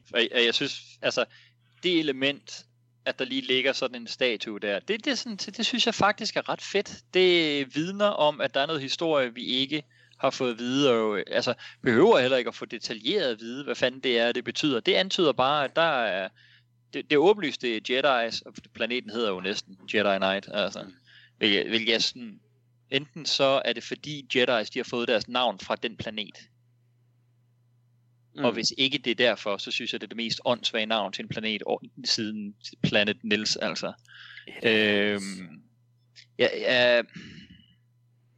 Men altså, man kan sige, jeg kan ikke lide, den hedder Jedha, hvis medmindre det er, fordi det er derfra Jedi's de stammer, og det får vi jo også ikke at vide her i, at det er. Nej, men så man kan godt tro det lidt også med det, vi finder ud af med Kyber Crystals, og at de har det der gamle tempel og sådan noget. Man kan godt tro, det er her, det stammer fra, men vi ved det ikke, vi får det ikke at vide. Og jeg er fuldstændig enig, altså hvis det ikke er det, så er det lidt for on the nose, ikke? Ja. Men hvorfor hedder de så ikke Jedha Knights i stedet for Jedi Knights? Men det er jo så måske aksanger og 1000 år tyve. Den synes godt, den kan de godt få, synes jeg. Ja, okay. Ja, jeg ved sgu, I don't know. Men jeg synes, det er fedt, at den statue ligger der. Det vidner om noget historie og noget tid, der er gået, og sådan noget forfald og sådan noget, som passer sgu meget godt til det her univers. Så er jeg på det her tidspunkt lidt undecided på Felicity Jones som Jyn Erso. Det er igen en, jeg har lidt svært ved at se i sådan en action-born rolle, så nu må vi jo se, hvor meget af det der er det, om hun kan det og sådan noget. Det er sådan noget, jeg er ikke stået af på det endnu. Jeg er lidt forvirret over det her planet hopping, at vi skal være så kort ind i filmen, har været på 4 planeter, og altså 2 af dem vender vi jo aldrig rigtig tilbage til, og sådan noget. Det føles lidt, jeg synes, det føles lidt rodet. Jeg ved godt, I altså, sådan at sige, men det er lige to the point, og vi er ude over stepperne og sådan noget. Den følelse sidder jeg nu helt ikke rigtig med. Jeg føler ikke rigtig, at jeg er landet i filmens handling endnu, som jeg jo synes faktisk nogle af de andre Star Wars film, i hvert fald de ældre har markeret, så vil jeg være ekstremt god til, at vi hopper ind midt i handling, ja, men vi får lov til lige at være ved og dvæle ved den situation, der er i gang. Altså jeg er sgu lidt, synes det er lidt fragmentarisk, det her på det her tidspunkt. Men det er en mega fed introduktion af K2SO. Der bliver jeg rigtig glad. Det synes jeg fungerer rigtig godt. Det er skide sjovt. Og han er meget tør i sin sarkasme fra starten. Det må man sige. Congratulations. You are being rescued. Please do not resist. Vi klipper igen, apropos Nikolaj, til en ny planet. Denne gang Yavin 4 eller Yavin 4.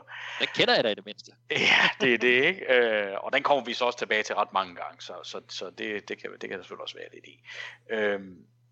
Nede på planeten, der får vi teksten Rebel Alliance Headquarters. Og det får vi, som vi flyver imellem de, sådan, nu siger jeg bare, pyramidelignende bygninger i en jungle. Det er sådan lidt det look, det har. Jyn, hun føres ind i et kommandorum og udspørges af General Draven, spillet af Alistair Petrie. Til stede er også Cassian Andor, samt en lang række Star Wars koryfæer, som blandt andet Mon Mothma, her spillet af Genevieve O'Reilly, General Dodonna, spillet af Ian McElhenney. Ian McElhenney. Jeg kalder ham egentlig bare The Sword of the Morning, fordi det er det, han er i Game of Thrones. Og Bail Organa, spillet af den evige latino Jimmy Smith. Jimmy. De ved, hvem hun er, og hvem hun i virkeligheden er, og de har brug for hendes hjælp. Saw Gerrera har fanget Imperia-piloten, siger de til hende. Saws militsgruppe, kan vi vel kalde den, og den officielle Rebel Alliance oprørers forhold er kølet over årene, og de håber, at Jyn kan overtale ham til at give dem piloten. De vil bruge informationerne, som den pilot har, til at finde og redde Galen Erso, siger de, altså Jyns far. Lidt modvilligt accepterer Jyn. Ja, Nikolaj, en hel masse klassiske karakterer, vi får gensyn med her. The plot is kicked in, måske. Nu ved vi i hvert fald lidt, hvad der skal ske umiddelbart. Og så har jeg tilføjet, at er Saw Gerrera nu den rigtige at opsøge her, ikke? Fordi hvad er det, der sker omkring ham og alt det her? Fordi hvis han er ved at lave sin egen oprørsgruppe, inden for oprørsalliancen, så er der jo splid og splittelse. Er det ikke noget værre ballade? Jo, det er det sikkert. Jeg synes, for hver gang jeg ser den her, jeg sidder bare som et spørgsmålstegn, når den scene den er overstået. Jeg synes, det er en det her, det er for mig sådan en gå ikke over scenen, der kommer information scene. Altså de kyler om som så skal du møde ham her, fordi han skal det her, og der er det her, vi skal fat i det her, men det er derfor, at du søn eller datter er den her, det er så lang tid siden, at du har været der, og så skal vi det her, og du sådan noget, det, men jeg har ikke set ham i lang tid, og sådan noget, vi ved, hvordan vi finder ham, og det sådan noget, okay, fint, så sagde I en masse ting der. Lad mig se det, altså lad mig se nogle handlinger fra jer, i stedet for at høre jer stå i en rundkreds og sige nogle ting, som jeg ikke endnu er investeret i. Jeg føler virkelig stadigvæk ikke, at jeg på den måde er landet i den her film her. Jeg kan sgu meget godt lide her på Yavin, fordi det er et sted, som er etableret i de gamle Star Wars film, i A New Hope selvfølgelig, hvor der var en ret, selvom vi ikke var der så lang tid, en ret distinkt tone. Det var sådan som om, der er et lydbillede. Det er som om, det her det er, igen hvis vi har isplaneten, og så har vi vandplaneten, og så har vi ørkenplaneten, så det her det er oprørsbaseplaneten. Altså det er som om, det er det udover, der er noget jungle derude et sted, så det eneste, der er her på den her planet, det er den her grotte, som oprørerne er inde i, og den lyder af stemmer, mekaniske stemmer over højtaleranlægget, og den lyder af X-Wing fighters, der bliver arbejdet på, og svejseapparater, og folk, der løber rundt, og sådan noget. Det er sådan ligesom, det er lige så arketypisk for Yavin, som ørkensand er for Tatooine på en eller anden måde. Og det har de da fået meget godt med. Altså, så den del, det kan jeg sgu godt lide, og når man skal vælge det her med at genbruge karakterer og lyde og sådan noget fra de gamle film, så for mig der, det er fedt, når de gør det, hvis det igen er et sted, hvor det giver mening, at de gør det. Og Mon Mothma, selvom hun i den oprindelige trilogi ikke var på Yavin, men først dukkede op i Return of the Jedi, så kan hun jo teknisk set godt nogle måneder før kampen på Yavin 4 mod Dødstjernen, så kan hun teknisk set godt jo have været forbi. Det giver vel egentlig god mening, selvom hun hører til Return of the Jedi. Dodonna, som er der, det var også ham, det er en anden skuespiller selvfølgelig, men det var også ham, der var der i A New Hope, så det giver også god mening, og Ja, og når vi ser, hvad der sker med i forhold til Bail Organa senere, så det er okay. Jeg synes, det er retfærdiggjort, at de er her, og det er sådan set meget hyggeligt. Så plus til den del, jeg kan ikke lide den måde, stort set nogen af dem spiller i den her scene her, når de står om det her, det er så intenst, de kigger alle sammen, og de trækker øjenbrynene sammen, og de bider læberne sammen, og hvor spiller de, det er farligt det hele, det der foregår, og hver eneste replik, de leverer, er sørg med den skelsættende replik, om hvem der har set hvem, hvornår, og sådan noget, jeg synes, det er næsten teaterskole, det der foregår der. Jeg kan virkelig ikke lide det. Og så kan jeg kan lige så meget, som jeg elsker miljøet på Yavin, uden for det der kommandorum, så kan jeg slet ikke forstå, at kommandorummet i sig selv, det er næsten helt blottet for atmosfærelyd. Der er der lige pludselig ikke noget miljø og noget stemning. Der ligger lidt score og buller nede i bunden, og prøver at lave lidt Star Wars cues. For eksempel når Bail Organa han træder frem og sådan noget, så skal vi få næsten et callback til Lukes tema og sådan noget. Jeg ved ikke. Så jeg ved lige pludselig ikke, hvilke temaer jeg hører til længere og sådan noget. Ja. Så der er der noget, jeg godt kan lide i det. Christian, endnu en sekvens, som Nikolaj er helt vild med. Hvordan har du det med at se de gamle karakterer? Jeg synes jo især, at Genevieve O'Reilly ligner sgu ret meget den oprindelige Mon Mothma skuespiller. Det generer ikke mig umiddelbart, at det er en nye skuespiller. Det er jo en nødvendighed selvfølgelig i den her sammenhæng, i hvert fald for visse karakterer. Mm-hmm. Det generer slet heller ikke mig, at det er nye skuespiller. Og det er skide godt castet. Ja, og selvfølgelig er det jo sjovt at se Jimmy Smith igen, ikke? For ham har vi jo set i det er jo så den hvad skal jeg kalde den, trilogi nummer 2 efterhånden. Vi tager dem fra udgangstidspunkt. Kan du følge historien her, og hvad meningen er? For mig var jeg egentlig rimelig godt med, synes jeg. Men det kan godt være, at det er for forvirrende og for mange informationer på en gang. Vi har jo mange spørgsmål. Jamen, lad os tage den bagfra i stedet for, som de siger.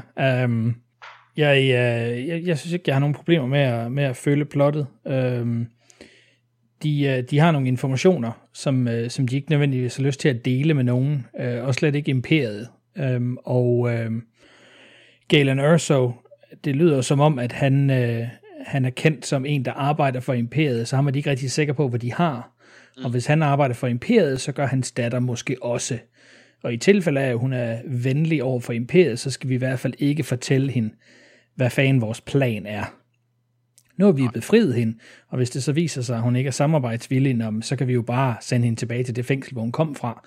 Så vi skal helst ikke afsløre for meget, så de prøver at nærme sig inch by inch, finde ud af, hvor hendes loyalitet ligger, uden at afsløre for meget, og hun forsøger at finde ud af, hvad fanden det er, de går og snakker om. Og jeg synes, det giver udmærket mening. Nu har vi fået Saw Gerrera i 2 scener fået snakket om ham, og at det er ham, som har den her pilot, ham, som måske har noget information, ham, som har den her besked fra Galen Erso, og Galen Erso. Og vi får at vide, at de to har en connection. De forsøger lidt at læfle for, hvor meget hun selv vil fortælle, og hvor meget hun ikke vil fortælle. Det kunne jo være, at hun var dum nok at sige, at hun havde et Saw Gerrera, og så var der jo ikke mere at snakke om der. Men hun får jo selv sagt, at han har opfostret hende, tog hende ind, da forældrene ikke var der længere, men hun har ikke set dem i mange år, hun ved ikke, hvor han er henne. Og så bruger de den her scene til ligesom at bevæge sig fremad, jamen, vi kunne godt tænke os at snakke med ham, og så fortæller de lidt af deres plan, at der er en pilot, og han er der, og du behøver ikke overtale ham, eller sætte ham til at hjælpe rebellerne, du skal sådan set bare introducere og sørge for, at vi får en fod inden for døren. Der er tydeligvis noget miscommunication, nogle uoverensstemmelser her. De folk, som har været med til at starte den her Rebel Alliance oprindeligt, blandt andet Mon Mothma og Bail Organa, og der er Saw Gerrera så den tredje person. Så de 3, der har startet The Rebel Alliance oprindeligt. Og han er så begyndt at bruge nogle metoder som tortur og terror og det ene og det andet, for at gå imperiet i bedene, og har lavet nogle ting, som de andre ledere ikke er helt enige med ham i, og derfor er de gået hver sin vej. Så de bekæmper imperiet hver for sig, men er i øjeblikket ikke på talefod, og derfor skal de bruge en introduktion. Og det er så Jen, hvis hun er med på den. Jeg synes, baggrundsviden om, hvorfor de er ret uklar med hinanden, ja, den er rar at have, og har man set Clone Wars tegneserien, så ved man også det, men jeg synes ikke nødvendigvis, den er her. Jeg synes, de får forklaret, at der er en uoverensstemmelse med dem, men de vil rigtig gerne snakke med piloten, så de er nødt til at få en eller anden bro over til Saul Guerrero, og den eneste, de kender, jamen det er Jyn Erso, fordi hun kender ham fra barnsben. Så det er sådan lidt et long shot. Det er den eneste måde, hvor de kan få fat på Saul, for han virker umiddelbart ikke til at være i humør til at snakke med nogen som helst fra The Rebel Alliance. Ja, så sagde du Yavin 4. Jo, det er fint nok. Jeg synes, det er svært, hvornår man må bruge noget, vi kender fra saga-filmen, og hvornår man ikke må. Fordi det kan nemt blive leflen for fans, ligesom vi brokkede os over i vores hurtige snak, både om Force Awakens og The Last Jedi, at nogle gange så er sådan men husk nu, hvor vidunderligt det var på Yavin 4, før Imperiet angreb. Og det synes jeg, de kommer ret godt udenom her. Vi får det introduceret, men det er sådan set ikke så vigtigt, at det er Yavin 4. Dem, der kan huske det, det er selvfølgelig fedt, men jeg synes, det vigtige her er, at det giver mening, hvorfor de her ledere af The Rebel Alliance er samlet. Det er simpelthen, fordi hovedkvarteret ligger på Yavin 4. Havde det ligget på Tatooine eller et eller andet sted, så vil det også give mening, at det er der, vi introducerede det. Så jeg føler ikke, at det er et gæt. Det er ikke leflen på den her måde. Det er sådan set bare et vink med en vognstang om, at det var altså her, The Rebel Base lå, så derfor er de her mennesker her. Så det kan jeg sådan set godt lide. Jeg synes, det er dejligt, at vi lige får Rebel Alliance-temaet, da flyet flyver ind over basen. Det er jo altid dejligt. Og så Bail Organa, da han kommer ud af skyggerne, så hører vi Force-temaet. Det bliver sådan noget, der bliver gennemgående her, at hver gang vi har en figur eller en scene, som passer ind i det, vi kender fra Saga-serien, så får vi de temaer, som vi kender. Så det er fint for mig, at de kommer ind her. Det bliver selvfølgelig mere tydeligt senere, når der er nogle specifikke personer, vi kommer til at snakke om, og vi så skal høre deres temaer. Men jeg synes, det er introduceret her, at temaer er nødvendigvis ikke noget, der hører til de her figurer, men det er til linket. Så det kan jeg godt lide. Jeg er stadigvæk ikke sikker på, hvor vild Jyn hun er med ideen, men hun er da villig til at hjælpe dem, men altså hun har også siddet i fængsel, så jeg ved ikke rigtig, hvor meget valg hun har. Nej, det er det. Og hun det kan være, der er en mulighed for at undslippe, hvis det var ham. Ja, lige netop. Og som sagt, altså, alt er vel bedre end at sidde i fængsel. Så man så tager til Jeddah, og så introducerer man til Saw, og så går man sin vej, og så kan de ellers hygge sig. Det er vel også fint nok. Jeg synes måske, der er lige lovligt mange karakterer herinde. Jeg kunne godt nøjes med nogle færre. Det er lidt svært at finde ud af, hvis man ikke kan huske dem alle sammen, hvem der har hvor meget magt, og hvem der skal bruges senere. Når Cassian han på et tidspunkt får en instruktion, så bliver jeg pludselig i tvivl om, det var en af dem, jeg så før eller ikke, og hvor meget han sagde, og hvor meget vægt der var bag ved det. Jeg er glad for at se Mon Mothma igen. Det var fedt at få hende tilbage. De brugte hende jo også i episode 3. Og der snakker vi også meget om på den podcast, at de har snakket om at bruge hende meget tidligere, men det ville de ikke med til, og så må de jo kravle til korset alligevel, og så brugte hende der i Revenge of the Sith. Så jeg synes, det er fedt, at hun er tilbage. Hun ligner jo forbavsende meget den originale skuespiller fra den originale trilogi. Så man er slet ikke i tvivl om, hvad det er for en karakter, jo. Nej, lige netop. Altså, som du også sagde, Nikolaj, det er jo selvfølgelig nogle andre skuespillere, men på en eller anden måde, bare det, de ligner lidt, og i hendes tilfælde ligner utrolig meget, gør bare, at man kan godt sætte sig ind i, hvor vi er henne. Vi er på Yavin, det er oprørslederne, sådan og sådan, de er ved at lægge en plan. Det er sikkert det, der foregår, når vi ikke er med i saga-filmene. De lægger en plan for en invasion eller et eller andet. Så det er sikkert nogle møder, de har, ligesom de plejer. Ja. Men Christian, jeg synes, det giver super god mening. Noget af det, du siger sådan i forhold til med om, hvornår er det okay, og hvornår er det ikke okay at lave callbacks til de gamle og sådan noget. Fordi, som jeg siger, for det er der jo selvfølgelig ikke nogen regler om. Det er jo en mavefornemmelse, så hvad man selv synes er fedt, og det ene og det andet. For mit vedkommende, der går grænsen i forhold til, om det giver logisk mening i den historie, vi ser nu, at der pludselig er noget, vi kender, der dukker op. Og at de mødes på oprørsbasen, når oprørerne, lederne skal mødes og tale, så mødes de på hovedoprørsbasen. Jamen selvfølgelig. Hvor fanden skulle de ellers mødes? Det ville være mærkeligt for mig, hvis de mødtes andre steder, så kort tid inden A New Hope. Altså, fordi det er etableret. Altså, hvis det skulle være et andet sted, så skulle det være den der anden planet, de taler om i A New Hope, hvor Leia hun først leder dem hen til en planet, der hedder Dantooine, der påstår over for Tarkin og Darth Vader, at oprørerne er på Dantooine, og så tager de derhen, og så får de en rapport imperiet om, at jamen, der er tegn på, at der har været en base, men de er flyttet derfra. Så skulle det være, fordi det var der, de var nu, og så kommer en rapport ind, og så whatever, ikke? Ja.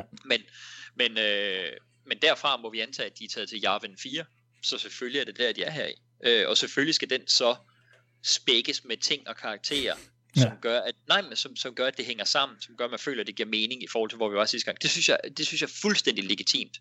Jeg synes, det ville have været mærkeligt, hvis det var, at vi havde været på den der fængselsplanet, hvor Jyn hun er fanget, og så åbner døren, og så basker K2 hende ned, og så går Yoda forbi i baggrunden og siger, interesting, og så går han videre. Altså, det ville jeg synes var... Ja. Fordi, hvad fanden laver han der? Altså. Ja. Så det see that coming, you did not. Præcis, ikke? Så det er jo igen er det heller ikke, fordi det er sådan en nalfast regel, om man sådan er det. Det er jo, hvad man selv synes er fedt. Altså, så det vil jo være individuelt. Men jeg tror, det er sådan lidt min guideline. Så kan det være, at jeg afviger fra den, hvis der er noget, der føles godt eller ikke føles godt, ikke?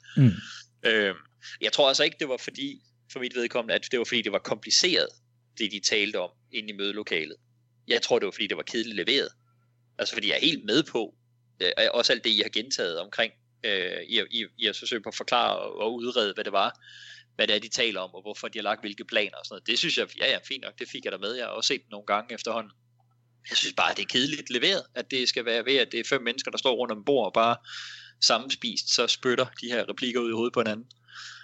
Og jeg vil også bare bemærke selvfølgelig, at da I skulle, eller du her, Christian, genfortalte, hvad det var, sådan i forklaringsøje med af, hvad det var, det egentlig gik ud på det plot, så var det jo, altså, så tog det jo endnu længere tid, end det gjorde for dem i film. Altså, så jeg synes bare, der er meget mumbo-jumbo forklaringsting, som også er meget lidt ligegyldigt på det tidspunkt her. Men ja. Jeg tror problemet er det der med, at skal være hemmelighedsfuldt så lang tid som muligt. Hvad er filmen? Hvad er plottet? Hvad er det, der skal ske? Så det stadigvæk er spændende for publikum i forhold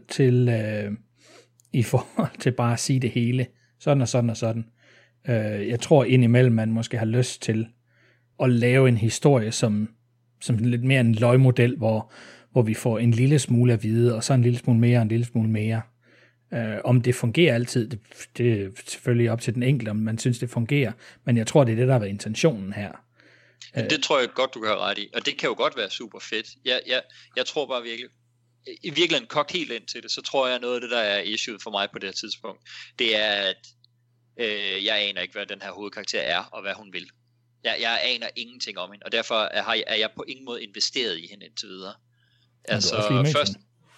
Ja, vi er 20 minutter inde i filmen, og jeg har alligevel oplevet, at hendes mor er blevet slået ihjel, hendes far er blevet taget af imperiet, hun har været skjult i en brønd, hun er blevet fundet af Forrest Whitaker, og så har vi klippet frem i tiden, hvor hun har været fængslet og har levet under et alias, er blevet befriet af oprørerne og er blevet slæbt med til Yavin, men jeg har på ingen tidspunkt i noget som helst af alt det aften fornemmelse af, hvad hun er for en type, hvad hun gerne vil. Igen, når vi taler om det der med karakterintroduktion, som vi har talt så meget om på Spielberg-filmen for eksempel, altså da Luke Skywalker han blev introduceret, der kigger han op mod stjernehimlen, han kigger ud mod horisonten, han drømmer sig væk til noget større, noget bedre, og det er det eneste, han taler om i de første par scener, hvor vi ser hans liv på en bondegård. Det vi ved her, der er der en ung mand på en bondegård, som i virkeligheden drømmer sig ud på eventyr. Okay, så lad os køre derfra. Jeg ved, hvem jeg har med at gøre her. Jeg aner ikke gunplugger min her. What is this? It's a chance for you to make a fresh start. We think you might be able to help us. This is Captain Cassian Andor, Rebel Intelligence. When was the last time you were in contact with your father? 15 years ago. Any idea where he's been all that time? I like to think he's dead. Makes things easier. Easier than what? That he's been a tool of the Imperial war machine? I've never had the luxury of political opinions. Really? When was your last contact with Saw Gerrera?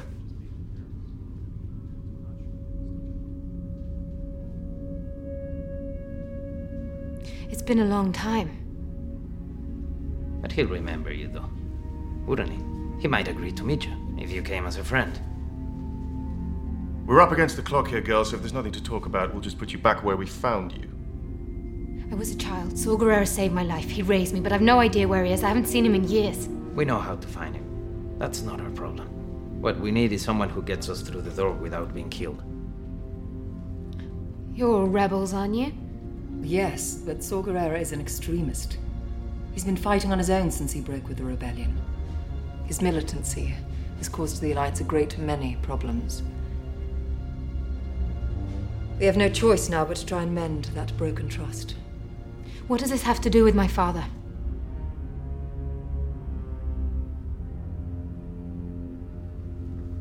There's an Imperial defector in Jeddah, a pilot.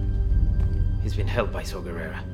He's claiming the Emperor is creating a weapon with the power to destroy entire planets. The pilot says he was sent by your father. We need to stop this weapon before it is finished. Captain Andor's mission is to authenticate the pilot's story and then, if possible, find your father. It appears he is critical to the development of this super weapon. Given the gravity of the situation and your history with Saw, we're hoping that he will help us locate your father and return him to the Senate for testimony.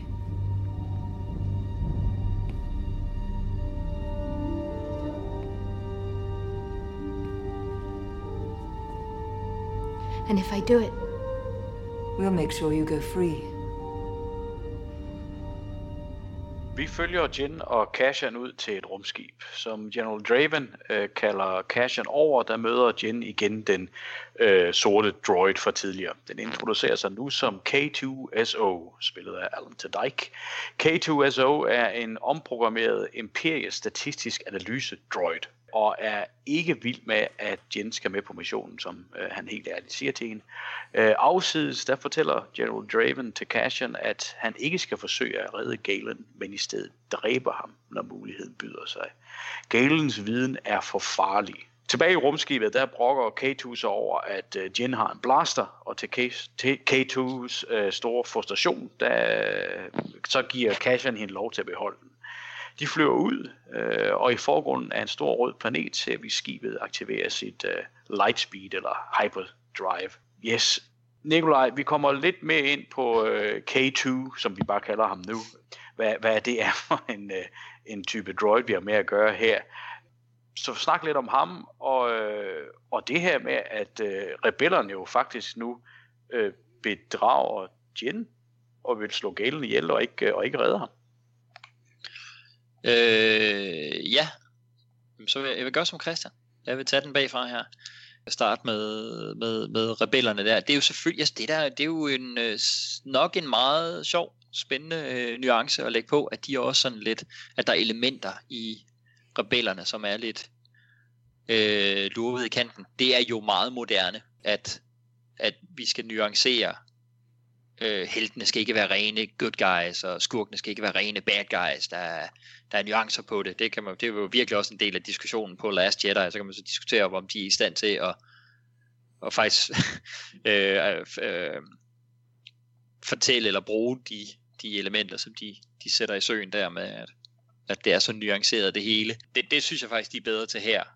Og antyde grundene til det og sådan noget. Men jeg har også lidt følelsen af, at det er sådan noget.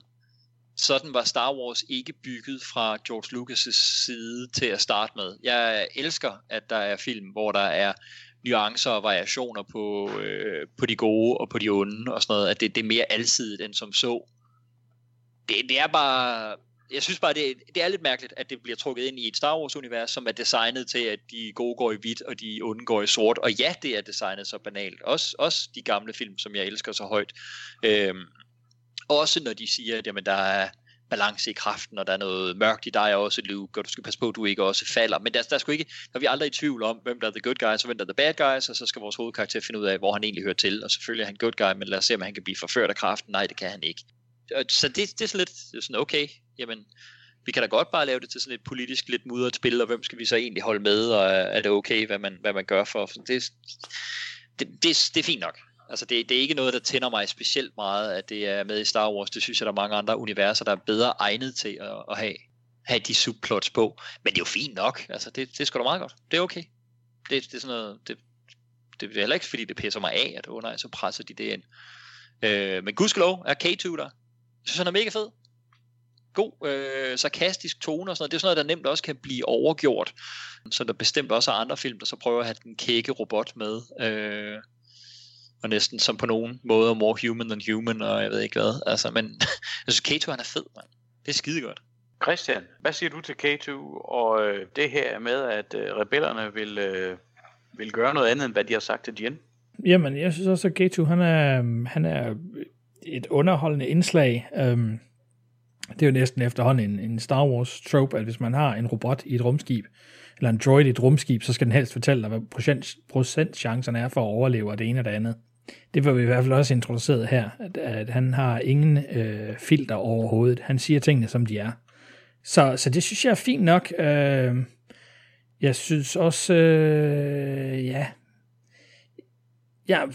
som jeg sagde til at starte med min introduktionssætning til den her film, den her film, det er gråzonen imellem lyset og mørket, igennem det gode og mellem det gode og det onde. Så når han får nogle andre ordre her om, at hvis de ser Galen, så skal han bare dø, så føler jeg ikke, at det er hovedrådet for The Rebel Alliance, som er kommet frem til den her beslutning. Det er simpelthen en hvad skal man kalde det, en fraktion, en enkelt af lederne, som synes, at det her er det smarteste. Jeg tror lidt, at han er leder af de spioner, som der er som er en del af The Rebel Alliance. De har også de samme emblemer på. Så jeg tror, det er noget, han selv har fundet på, eller sammen med de andre spionledere, at det er sådan, vi gør. Jeg tror ikke nødvendigvis, at det er noget, som hverken Bail Organa eller Mon Mothma er blandet ind i. Og på en eller anden måde, de siger det jo ikke, at det er derfor. Vi har ikke fået den her introduktion af splidighederne mellem Saw Gerrera og Organa og Mothma. Men det virker lidt som om, at den her person også laver noget splid, som kunne give en fragmentering af The Rebel Alliance. Der er i hvert fald nogen, som står og meler deres egen kage. Saw Gerrera, han bliver opdaget. Nu må vi se om ham, at han bliver opdaget. Han har sat Cassian til at lege assassin.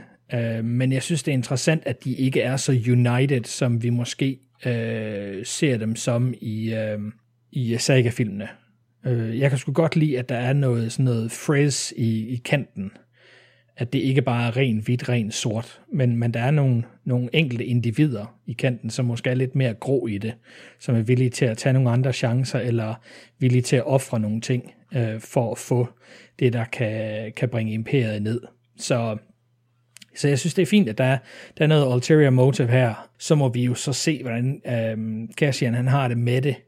Vi har jo set, at han kan være ruthless, når han ikke har andre muligheder. Så må vi jo se i den scene, hvor han så får muligheden for selv at vælge, hvad han så vælger, hvad han synes, der er bedst. Men jeg synes i hvert fald nu, dilemmaet er sat op, og det kan jeg sgu sådan set meget godt lide. De behøver ikke alle sammen være super retskaffende. Jeg kunne ikke se hverken Bail Organa eller Mon Mothma komme på et eller andet devious. For mig er de ren hvidt, så jeg synes, det er meget fedt, der er en karakter, som kan noget andet. Hvordan er du i alt det her, Morten Go? Hvis jeg går lidt tilbage, så vil jeg give dig ret i, Nikolaj, at jeg kunne godt tænke mig noget mere baggrundshistorie på Jyn. Bare lige bruge 5 minutter, hvor vi ser nogle clips fra hendes opvækst hos Saw Gerrera. Det kunne jeg godt have tænkt mig, og vi vidste lidt om, hvordan hun var, inden vi finder hende der. Samtidig er der et eller andet forfriskende i at gøre det på den her måde, og sige, vi har en karakter, som vi skal lære at kende her fra, om man så må sige, og vi har kun den smule, vi får fra starten. Men og det samme kan man sige om, når vi så når til Saw Gerrera, at jeg vil gerne have set den rejse fra, da vi ser ham på den lille skærm tale med moren, og så til det, hvor vi ser ham om lidt. Så det vil jeg gerne. Ikke? Setupet her med, at de skal have valgt at gå efter Galens hoved, i stedet for hans at redde ham, kan jeg egentlig godt se, kan give mening. Jeg synes, det er en lidt uheldig vej at gå, fordi hvad med at bruge den mands viden, i stedet for at bare eliminere ham. Og så er jeg sgu ret vild med K2, også helt fra starten af. Jeg synes, han er en fed karakter, og jeg skynder mig at sige med det samme her, at for mig er han den 3. bedste droid i Star Wars-universet. Så du har ham over BB-8, ikke? Jo, det har jeg. Dem, der ligger foran, kan jeg afsløre at sige 3PO og R2-D2, hvis nogen skulle være i tvivl. Ja, men der har jo været andre, som Hist og Pist, som har været sjove og fine, og ikke, men er selvfølgelig også den, der får mest plads ud over de 2 oprindelige og BB-8, ikke? Men jeg og synes så virkelig, måske nye i Solo, ikke? Jo, og så udfordring. Godt.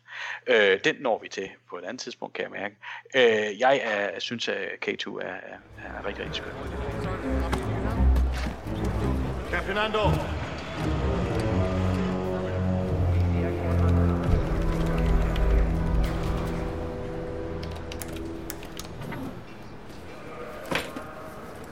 I'm K2SO. I'm a reprogrammed Imperial droid. I remember you. I see the Council is sending you with us to Jeddah. Apparently so. That is a bad idea. I think so, and so does Cassin. What do I know? My specialty is just strategic analysis. Galen Erso is vital to the Empire's weapons program. Forget what you heard in there. There will be no extraction. You find him, you kill him. Then and there.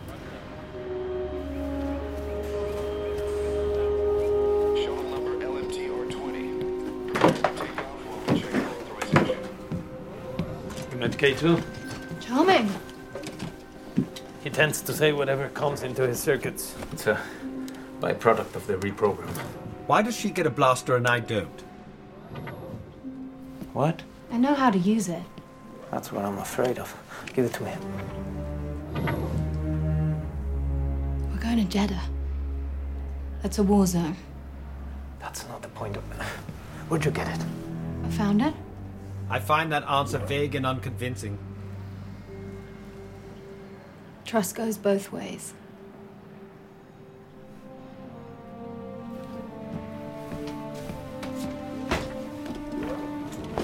You're letting her keep it. Would you like to know the probability of her using it against you? It's high.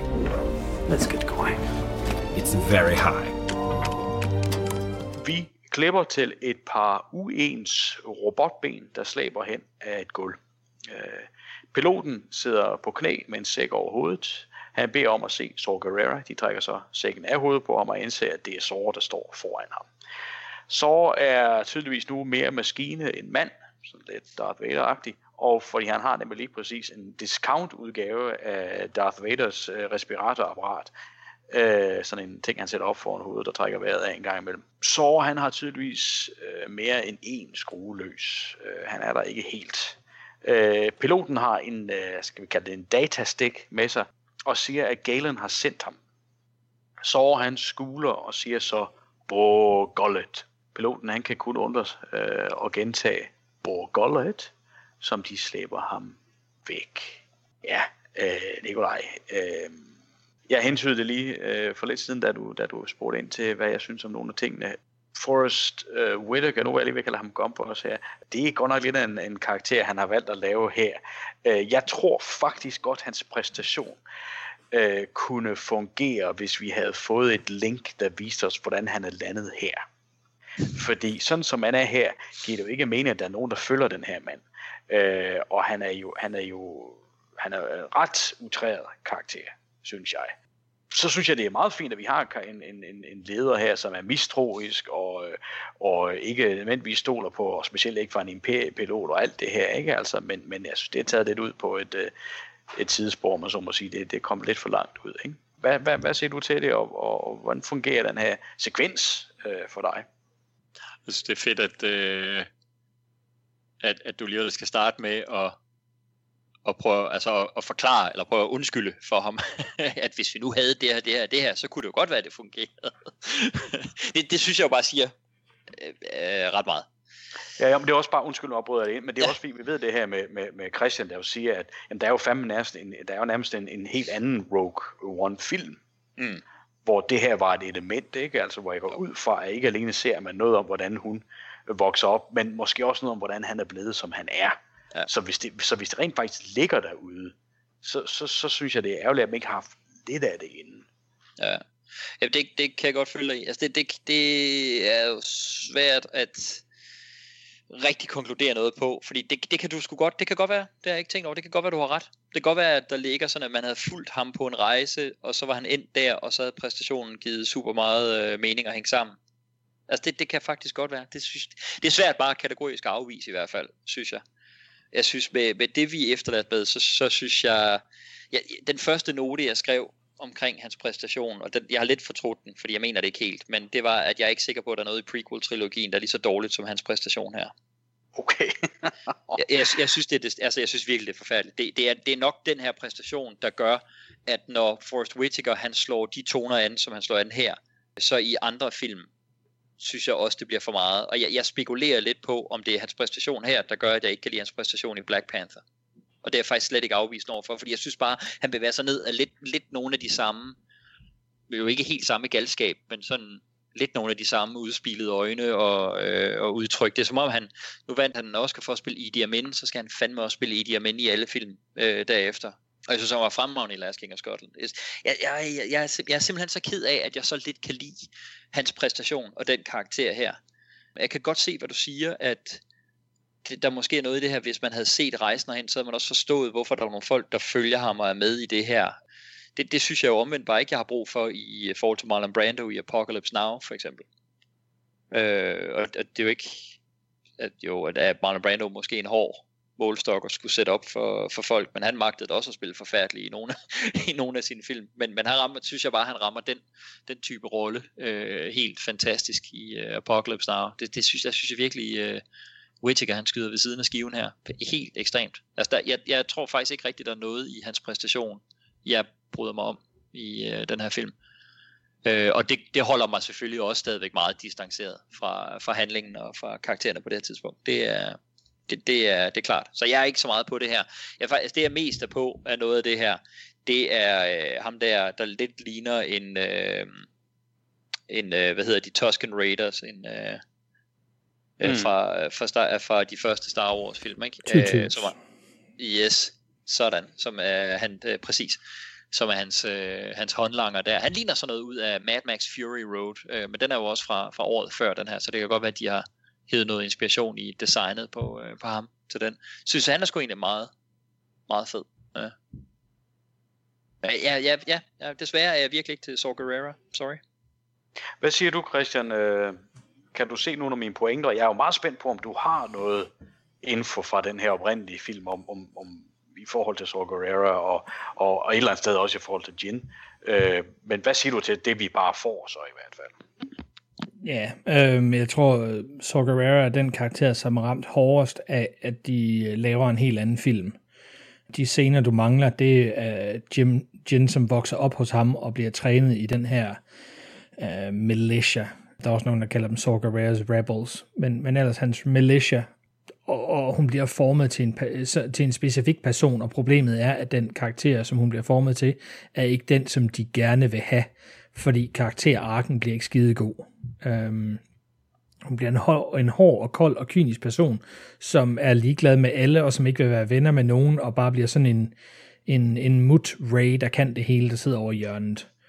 Og det er ligesom ikke den type film, de vil lave, så derfor så er det klippet om, og så alle de scener, hun har sammen med Saw, er simpelthen fjernet. Og problemet er jo lidt, at vi hører kun om Saw Gerrera perifært, at han har været med til at starte The Rebel Alliance for lang tid siden, og han har været militia-leder. Vi har tidligere snakket om på de andre Star Wars film, at man kan ikke forvente, at folk de ved noget, som er sket i noget andet, sket i en bog, eller sket i tegnefilmer og så videre. Han er jo en oprindelig George Lucas karakter, som han også gerne ville have haft med i den oprindelige trilogi, men ikke rigtig kunne få til at virke, og derfor er han en kæmpe stor karakter i Clone Wars tegnefilmserien. Og han er brugt simpelthen for at få noget dybde imellem alt det, der er sket under Clone Wars, som vi ikke får med i prequel-trilogien, og for at have en hvad skal man kalde det, en grå modvægt til det hvide i Rebel Alliance. Men når man har en karakter med så meget baggrund, og som har kæmpet som guerilla-kriger i 19 år, altså han starter allerede sin militia 19 år før slaget på Yavin, så it messes with your body, dude. Han har været i utallige kampe og såret og det ene og det andet, og han har en maskine lidt a la Vaders. Det er selvfølgelig ikke med Imperial Money, men hvad de sådan lige har kunne stykke sammen. og altså dårlig nok i live. Han er også kun holdt i live af den her maskine her.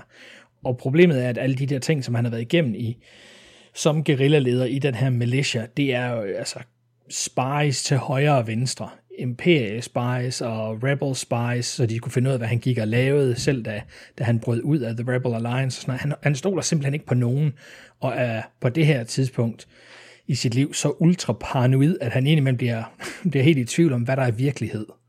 Og den udvikling får vi ikke lov til at se, fordi vi ikke har de der barndomsscener, og så er det underligt at have et langt flashback med ham, og hvad han har været igennem.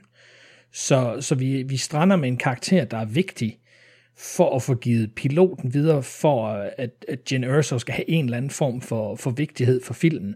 Så vi kan ikke klippe udenom ham. Men på den anden side, så har han også spillet på en måde, hvor vi ikke bare kan lave figuren helt om, fordi folk allerede kender ham fra Clone Wars. Så du står sådan lidt med en halv karakter. Han er ellers super sej. Han er oprindeligt trænet af Obi-Wan og Anakin Skywalker, da de var Jedi's. Så man kan godt forstå, hvorfor folk de følger ham, fordi han har et rigtig godt ry, og det er kun den der sådan inner circle, som er omkring ham nu, og ved, hvor langt han er ude, hvor crazy han er. Men han har altså stadigvæk et ry som en mand, der kan starte ting og være katalysator for, at der sker nogle store angreb på imperiet, og det er jo derfor, Galen Erso, han har sendt piloten hen til Saw Gerrera. Han ved heller ikke, hvad han er blevet til, men han ved, at hvis han sender informationer til ham, så kan han få gang i The Rebel Alliance, og så kan de få smadret den her Death Star med de her informationer, der bliver givet videre. Og så håber han jo selvfølgelig, at Jyn stadigvæk er hos Saw Gerrera, som vi så helt til at starte med. Så ja, det er sådan en halv historie, vi sidder tilbage med. Ja, lige præcis. Krydret med, at jeg har ingen anelse om, at Forrest Whitaker, han valgte at lave den her karakter sådan her. Han siger selv, at han har set mange af afsnittene af Saw Gerrera i Clone Wars tegnefilmserien, men altså han er ikke crazy i Clone Wars tegnefilmene. Okay. det er noget, der kommer senere. Han er rimelig badass militia dude under The Rebel Alliance.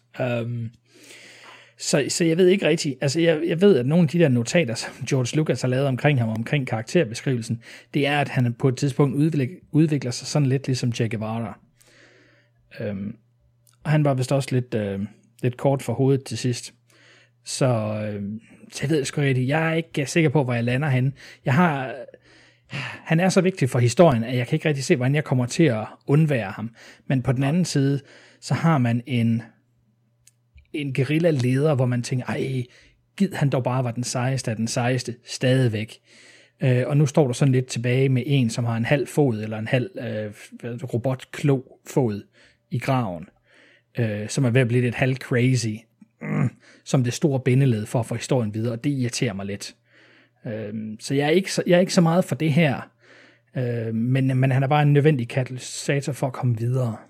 Jeg synes, det giver super god mening. Det er fedt, du har de der baggrundsting på det, Christian. Og jeg må sige, hvis de har siddet der med valget mellem at lave en baggrundshistorie, der motiverer, hvorfor Jyn hun er mut og forknyt og lidt mistroisk og fjendsk over for de fleste, eller klippe den ud, og så har de sikkert let efter de takes, hvor hun er mindst sådan. Så synes jeg, det forklarer en del om, hvordan præstationen for hende den ender, som den gør, fordi nu skal jeg jo ikke sige, hvad I tænker omkring det. For mit vedkommende, så tror jeg, at jeg ville have været meget mere på den karakter, hvis jeg havde fået at vide, hvorfor hun var mut og forknyt. Okay, fint, så forstår jeg det. Der er de her ting, det er Luke, han er defineret sådan her er Jyn defineret. Derfor opfører hun sig, som hun gør. Fint, så forstår jeg det, så forstår jeg, hvordan hun handler, og hvad hun kan finde på at gøre, og så håber jeg, at hun udvikler sig og lærer noget derfra. Men jeg har fået lov til at komme med ind. Her der bliver jeg bare kastet ind til, at sådan er hun bare. Hun er bare... Fordi hun fremstår nemlig for mig, netop sådan der, som du siger. Altså, hun er jo sgu mut og indelukket, til trods for, at de sikkert har prøvet at klippe det værste af det ud. Men det går måske også sådan, at det bliver sådan en eller anden lidt sådan mærkeligt, så måske derfor jeg har sådan en lidt uautentisk følelse omkring hendes præstation. Jeg ved sgu ikke, nu så spekulerer jeg bare videre i forhold til det du sagde, Christian. Og så får jeg næsten følelsen af, at man kan vide, om de så faktisk sidder med de takes, som Felicity Jones selv mindst havde lyst til at komme med, fordi det er dem, hvor hun spiller længst væk fra det, hun egentlig var instrueret til at spille. Ja, hvem ved, ikke? Altså for mig, der hjælper det jo lidt, altså, men det kommer jo bare noget senere, lidt senere i hvert fald, og nok også for sent i forhold til, hvad der vil være ideelt, men det er jo da hun så møder Saw Gerrera, ikke? Altså, og vi hører det her med, at han faktisk holdt af hende, og hun var hans bedste kriger, men det til trods, så smed han hende ud, efterlod hende, da hun kun var 16 år gammel, fordi hendes efternavn var for farligt. Og så kan jeg godt forstå, at det præger en teenage pige til at beholde den der teenager-muthed og trodsighed og anti-autoritær karakter, som hun er. Men det kunne vi godt have brugt lidt mere af inden. Jeg ved ikke, hun nævner det inde i rådet der, ikke? Altså, men vi skal bare mærke det lidt mere, at det er der, ikke? Altså, ja, det er det, ikke? Altså, i stedet for handlinger, i stedet for bare i tomme. Ja. Okay. Så mig hjælper det, når hun har den snak med Saw Gerrera. Vi skal bare have det tidligere, og så du siger, vi vil gerne se det. Ja. Altså, for mig var det simpelthen bare lige med at have 3 klip fra ind imellem Saw Gerrera lukker lugen op, og til vi ser hende sidde inde i fængslet. Og det vil være en anden ganske hurtig opvækst, træning, ting, hvor hun har et godt forhold med Saw Gerrera. Så der en lille sekvens, der fortæller os, hvorfor Saw Gerrera ser hende som værende for farlig at have, og hvor han så efterlader hende. Og så noget imellem, hvad hun gør derefter, og så til vi ser hende. Og det lyder egentlig som om, det kommer jo til at bare 20 minutter, men jeg tror, man kan gøre det på 5 minutter. Og det for mig, vi havde gjort rigtig meget. I den sekvens kunne vi også have set, hvordan Saw Gerrera, han udviklede sig, ikke? Altså, for mig har det været stærkt. Ja, og jeg må sige, jeg giver dig fuldstændig ret. Jeg tror bare til gengæld, at jeg gerne ville have haft, at det var 20 minutter, fordi jeg synes, det lyder som karakter interessant og sådan noget. Det lyder som en historie, hvor der det er bare vi har så lang en film, som vi har allerede, ikke? Så er der andet, der skal ryge ud. Men det vil der så også være mulighed for, kan man sige, hvis man gjorde det. Så var der jo andre ting, vi så kunne skære ud, ikke? Altså, jeg tror godt, jeg kunne finde 20 minutter, jeg godt kunne. Men der er du så ulempe med, at du har Tony Gilroy inde og lege med saksen og i instruktørstolen, fordi du har en instruktør, som ikke kunne være mere ligeglad med Star Wars og Star Wars-universet. Han har ingen forkærlighed for Star Wars og er ligeglad med figurerne og historien, der er gået forud. Han er der udelukkende for at lappe et manuskript, som ikke fungerer, og nå frem til en streamlining, som kan give en film, som Disney er nogen tilfreds med. Så det er ikke et spørgsmål om at sige, at vi nu laver lidt om på den her timeline, hvor hun stadigvæk kommer til Saw som ung, og så sker der det, og sker der det.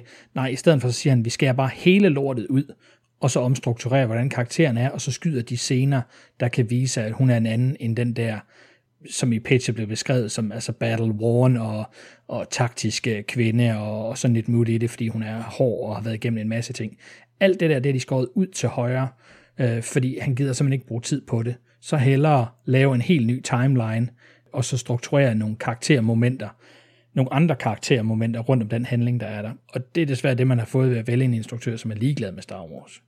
Jeg tror, det giver rigtig god mening, det du siger der, og det, altså, jeg ved ikke, det er jo spekulation, men baseret på de ting, som du siger, Christian, også fortalt omkring, hvordan processen var med det der, så synes jeg bare, det lyder for mig, som om, at de har hævet en Gareth Edwards ind, som har været med til at have sådan lidt en vision for, hvad den her historie og den her karakter skulle være, fordi han har måske været interesseret i at fortælle en historie, der var mere end i gåseøjne, bare at finde nogle planer til en dødstjerne, en historie, som vi allerede godt ved, hvordan lidt forløber. Sådan ligesom prøvet at fortælle en anden historie, eller fortælle mere i den fortælling.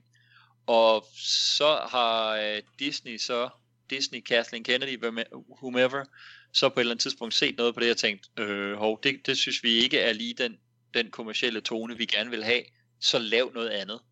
Så det synes jeg bare er ekstremt arrogant og utidig indblanding. Jeg synes, det er super ufedt, at det sker på den måde. Og det synes jeg desværre godt, man kan mærke. Jeg var ikke klar over, at det var sådan her fat. Altså det talte vi jo også om inden podcasten, Christian, med at først til den her, der havde jeg relativt lidt baggrundsviden omkring, hvad forløbet var. Men i forhold til, kan jeg se de noter, jeg har taget, og den følelse, jeg er lidt overrasket over, at jeg sidder med i den her film her, det giver sindssygt god mening, når du fortæller, at det skete på den måde. Ja. Jeg tror altså også, det er et problem, at Kathleen Kennedy starter ud med tanken, at det her, det er en one-off. Uanset hvor populær den her bliver, så bliver der ikke en Rogue 2. Jeg ved godt, at et-tallet refererer til navnet, ikke? Men der kommer ikke en opfølger med nogen af de her karakterer, på nogen måde, uanset hvad det er. Og det samme har indgangsvinklen været til solofilmen. uanset hvor populær den her bliver, så kommer der ikke flere om Han Solo som ung. Og det troede jeg faktisk var meningen, at de ville lave en serie af dem, faktisk. Nej, men de har hårdt sat sig på, at Anthology-filmen, der kommer kun én. Nå, jeg troede, der ville komme flere af Han Solo. Altså, nu ved jeg, nu gør der jo nok helt sikkert ikke, fordi den jo ikke solgte noget i nærheden af, hvad de havde håbet på, men jeg troede faktisk, at de ville lave en stribe solofilm. Jeg tror bare, det er en kedelig indgangsvinkel at tage, fordi det bliver sådan lidt, så det er jo ligegyldigt. Altså, der er ingen grund til at bygge Jyn Erso op som, det er en hård sammenligning, men som Luke, som har gået igennem en masse, og som får en fed ark, og som kan blive den nye store rebel leader et eller andet. Nej, for hun er ikke med i episode 4, så hende kan vi bare lade dø. Så det er ligegyldigt, hvad hendes baggrundshistorie er. Og der tror jeg bare, at man bliver rigtig heavy-handed, når man så kommer ind som Gilroy og siger, godt, vi skal bare streamline lortet, hun skal helst ikke blive for stor, og det skal helst ende med, at de alle sammen dør. Let's go. Ja, det er sjovt, fordi det... Ja. Nej, det er også bare det du siger, Christian. Undskyld, nu brød jeg ind igen, Nikolaj. Men det er bare lige det falder bare lige tilbage igen på Kathleen Kennedy som producer, hvor jeg bare siger, hun er pengeproducer, som der jo ved Gud også er behov for. Hun er ikke interesseret i historie, eller ikke, det er hun nok, men det er ikke hendes force. Det er simpelthen ikke det, hun gør. Og derfor kan jeg sagtens følge det her med, at så sker så nogle ting her. Jeg synes jo også, at de jo igen hyrer en instruktør til The Last Jedi, som absolut også er fuldstændig ligeglad med Star Wars og alt, hvad der er gået forud. Det er jo igen faldet tilbage på Kathleen Kennedy. Det er jo hende, der har øget ham, går jeg ud fra. Ja. Ja, jeg synes godt, der kan godt ligge noget i det der med om... Det er jo rigtig fint. Altså det er jo selvfølgelig, altså det er jo et pengejob. Det er jo hyret ind af en producent, som investerer nogle penge og gerne vil tjene de penge hjem igen. Så det er jo fair nok, at når det på den måde er et bestillingsarbejde, som for eksempel det er, at man går ind og arbejder for Kevin Feige på MCU-filmen og sådan noget, som man jo også må sige, man så gør for Kathleen Kennedy her, så er det jo så fair, at der er nogle spilleregler, der skal overholdes i et univers, der skal fortælles ind i og sådan noget, ikke? Og jeg ved ikke, altså det er der jo ikke nogen af os, der ved, vi har selvfølgelig ikke siddet med til nogle af de her møder, og ikke flyver på væggen over, eller ved noget så omkring det, men der er et eller andet, der skiller sig ud. Selvfølgelig har der også været på Marvel-filmene, især en enkelt gang jo, med Ant-Man, hvor der var sådan lidt diskussion om, at det ramte en anden tone, end de så egentlig gerne ville have, hvor man kan sige, at det er godt nok mærkeligt, de tænker det, når de hyrede den instruktør. Men vi ved jo ikke, hvordan det har været, det cut, eller de tanker, der er kommet ind der.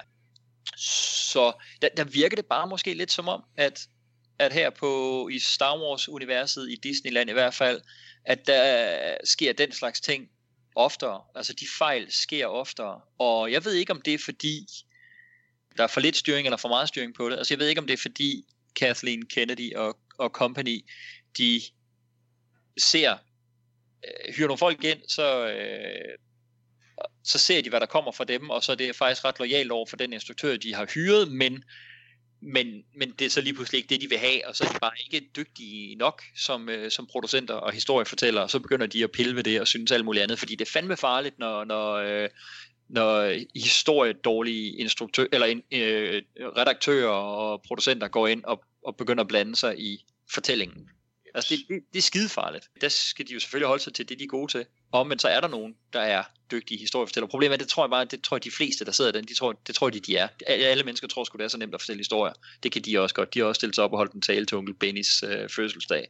Jeg er en stor historiefortæller. Jeg sørger mig også en god idé til en film og sådan noget, ikke? Det var der bare virkelig mange af. Så det kan sgu sagtens være, at der er sådan et inkompetent hold af fortællemæssigt inkompetente, fordi som du er inde på, Morsingbo, hun er jo på alle måder andre en ekstremt dygtig producent. Men det er sjovt, at når hun producerer for eksempel en Steven Spielberg, der tror jeg da heller ikke, at hun har blandet sig specielt meget i, hvad han kreativt gør. Netop.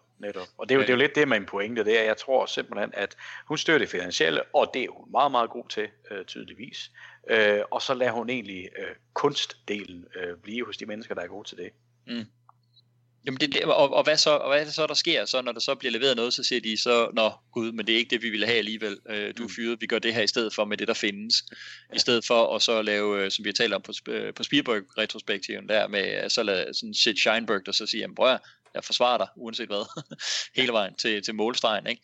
Fordi det kan også godt være, hvis man skal tage den sådan throw her a bone, komme hende lidt i møde på det her, så det kan da også godt være, at det der processen, det er, at hun simpelthen netop giver dem fuld kontrol i starten, i historieudviklingen, og siger, jamen vi har hyret dig, fordi I er de her crazy gutter, som lavede Lego Movie, og vi har hyret dig, fordi du er ham der lavede Monster, og giv den gas, mand, giv den gas, det er så fedt, vi vil have det, I laver, skide godt. Og så skulle have blandet sig tidligere. Ja. Altså, ja, det er jo ren spekulation, men der er i hvert fald et eller andet der, som lige på det punkt er lidt rotten i The Galaxy. Ja. Så kan man jo stadigvæk godt elske filmene, der kommer ud af det. Det er jo ikke det. Altså, det er jo ikke en garanti, at det så bliver noget skidt. Nej, præcis, ikke? Altså, men det lugter i hvert fald lidt af det der med, at den sikre hånd ikke er på det kunstneriske område, ikke? Altså, og derfor har det været lidt et lotteri i forhold til, når man ikke spiller det sikre kort, som er for eksempel en Steven Spielberg. Ja. Nå, vi skal videre. Gå lidt, ja. Men inden da, der ser vi Dødsstjernen, The Death Star udefra. Det må jo så være første gang, den dukker op i en Star Wars film. Ja, andet end som hologram, ikke? Ja, vi ser den som hologram, men den faktiske. Den skal lige bygges først, er du ret i. Det her. Ja, det er jo det. Vi ser Dødsstjernen udefra og hopper så ind i en Star Cruiser Crash, eller Star Destroyer, hvor Krennic ankommer, indkaldt til møde hos guvernør Tarkin, her spillet af Guy Henry. Tarkin, han skælder Krennic ud for at have lavet en pilot afhoppe og siger, at det kan få katastrofale konsekvenser. Tarkin, han kræver en demonstration af Dødsstjernens kraft og siger til Krennic, at det bare har at lykkes. Det forsikrer Krennic, at det skal. Okay. The elephant in the room. Nok den største elefant i hele den her film, om man så må sige. Det, der bliver snakket mest om. Tarkin, som vi jo kender så udmærket fra A New Hope, spillet, synes jeg, fremragende af Peter Cushing, dukker op her igen. Det giver jo mening tidsmæssigt, men jo her i en computeranimeret udgave, hvor man virkelig har gjort, hvad man kunne for at få den til at ligne Peter Cushing. Det kan vi lige tage som det første, og så snakke om, hvad der ellers er her i scenen. Hvem skal vi sige? Christian. Tak. Jeg kan sige lidt selv så, ikke? Altså, jeg blev sindssygt overrasket over, at Tarkin var med. Først så ser vi ham jo bare bagfra. Og det er helt fint. Det synes jeg virkelig ligner, og de har lavet håret helt rigtigt. Og man ser så hans reflection i vinduet, eller i ruden, som også synes jeg egentlig fungerer ret godt. Og så bliver jeg jo helt vildt overrasket, kan jeg huske første gang jeg så den, da han rent faktisk vender sig rundt, og vi ser ham full face, ikke altså? Og han kommer så til at have flere scener, hvor vi ser ham all in. Og han er jo tydeligvis computeranimeret. Det kan man godt se, at det ikke er Peter Cushing. Jeg synes sådan set stadig, at det er et rigtig flot stykke arbejde, de har lavet, altså, og det viser, hvor langt man er kommet med computeranimation, og at der stadigvæk er noget vej igen. Så generelt, der var jeg egentlig rimelig positivt stemt omkring det, fordi jeg accepterede det, fordi jeg ved, hvor de er nået til, men samtidig synes jeg, det var vildt fedt at have Tarkin med, og se det her magtspil, som han så kører med Krennic, og hvordan han egentlig overtager Dødsstjernen og så videre. Så jeg var måske lidt for venlig over for det ved jeg ikke, at jeg så igennem fingrene med, at det selvfølgelig ikke 100% ligner ham. Men den fik ret mange hug, den her version af Tarkin. Ja, Christian, hvad synes du om vores besøg nu af guvernør Tarkin? Jeg synes virkelig, at Dødsstjernen er helt vildt fedt. Det er så fedt, at den der Star Destroyer, den kommer ud af skyggerne, og så finder man ud af, at skyggen, det er Dødsstjernen. Specielt fordi man ved, hvor stor en Star Destroyer er. Den er jo enorm, den her station. Det er fedt, og så at de lige skal have deres kæmpe Doom Planet Killer laser installeret, det er jo altid dejligt. Jeg synes, det er fedt at se den så up close, og at den ikke er færdigbygget. Men det er tæt på. Så det synes jeg er rigtig fedt her. Jeg synes, jeg kan huske, da jeg så den første gang, synes jeg, det var svært at finde ud af, hvad styrkeforholdet er imellem Krennic og Tarkin. Fordi vi kender ham kun som Grand Moff Tarkin. Vi ser ham meget kort som guvernør Tarkin i episode 3. Og her har jeg lidt svært ved at finde ud af, hvordan de falder i forhold til hinanden. Når man så læser op omkring det her med The Tarkin Initiative, at han var bare en medarbejder i imperiet, som har startet en idé om at lade os lave nogle advanced weapons, og så hyret nogle folk, som han ikke nødvendigvis, altså på papiret er han lederen, men han er ikke, altså, det er ikke en stormtrooper og The Emperor. Altså stor forskel er der ikke. Så jeg synes, det er lidt svært at se her, hvem der har hvad at have det i, fordi de er 2 alfa-hanner her, det er helt tydeligt. Jeg kan sådan set godt lide Krennic, altså han er en grum mand, virkelig grum mand. Men jeg synes senere hen også, at der er virkelig et eller andet lovable over, hvor forfærdelig han er. Nådesløs, men utrolig interessant karakter. Og jeg føler jo allerede, at jeg kender Tarkin her, så selvom han ikke er Grand Moff endnu, så har jeg sådan lidt, jeg ved jo godt, hvem han er, og hvad han vil. Han er en lumsk satan. Så han er jo ved at lokke Krennic i fedtefadet, og nu skal han ud og gøre noget ved det. Altså det er sådan helt The Force Awakens, The Last Jedi-agtigt det her. Nogen, der arbejder for nogen, som er ved at blive lukket i fedtefadet. Så det kan jeg sådan set godt lide. Ja, så er der elefanten i rummet, som du siger. Jeg synes, det var okay, da jeg så den i IMAX. Men der er altså meget lys på, når man ser den i 3D. Så den i 2D, og det hjælper så lidt på den. Her til podcasten har jeg set den på Blu-ray, og det hjælper absolut ikke effekten. Jeg tror stadigvæk, det er rigtig svært at skulle lave rigtige mennesker. Han ligner et eller andet for et computerspil her. Jeg ved, Edwards har selv sagt, at de første 99% i at lave illusionen er rigtig hårde, men at lave den sidste 1% i, at det er 100% overbevisende, det er ligesom at lave hele arbejdet en gang til. Ja, det tror jeg på. Jeg synes faktisk, huden og håret ser ret autentisk ud, men der er et eller andet med øjenbevægelsen og mundbevægelsen, som ikke... Det er ikke sådan, at den ikke følger replikkerne, men det virker ikke helt levende. Så det er svært at se. Jeg tror, der går lang tid, før vi kan lave computergenererede figurer, hvor man ikke kan se, om det er humans eller ej. Jeg tror, det er lidt lettere, fordi vi har jo lavet masser af motion capture ellers i film. Ringenes Herre har jo gjort masser af det, ikke? Men der er det lidt lettere, fordi vi ved ikke, hvordan en Gollum ser ud i virkeligheden. Vi ved ikke, hvordan en Smaug ser ud i virkeligheden. Og derfor er det lettere at købe en computergenereret figur, synes jeg.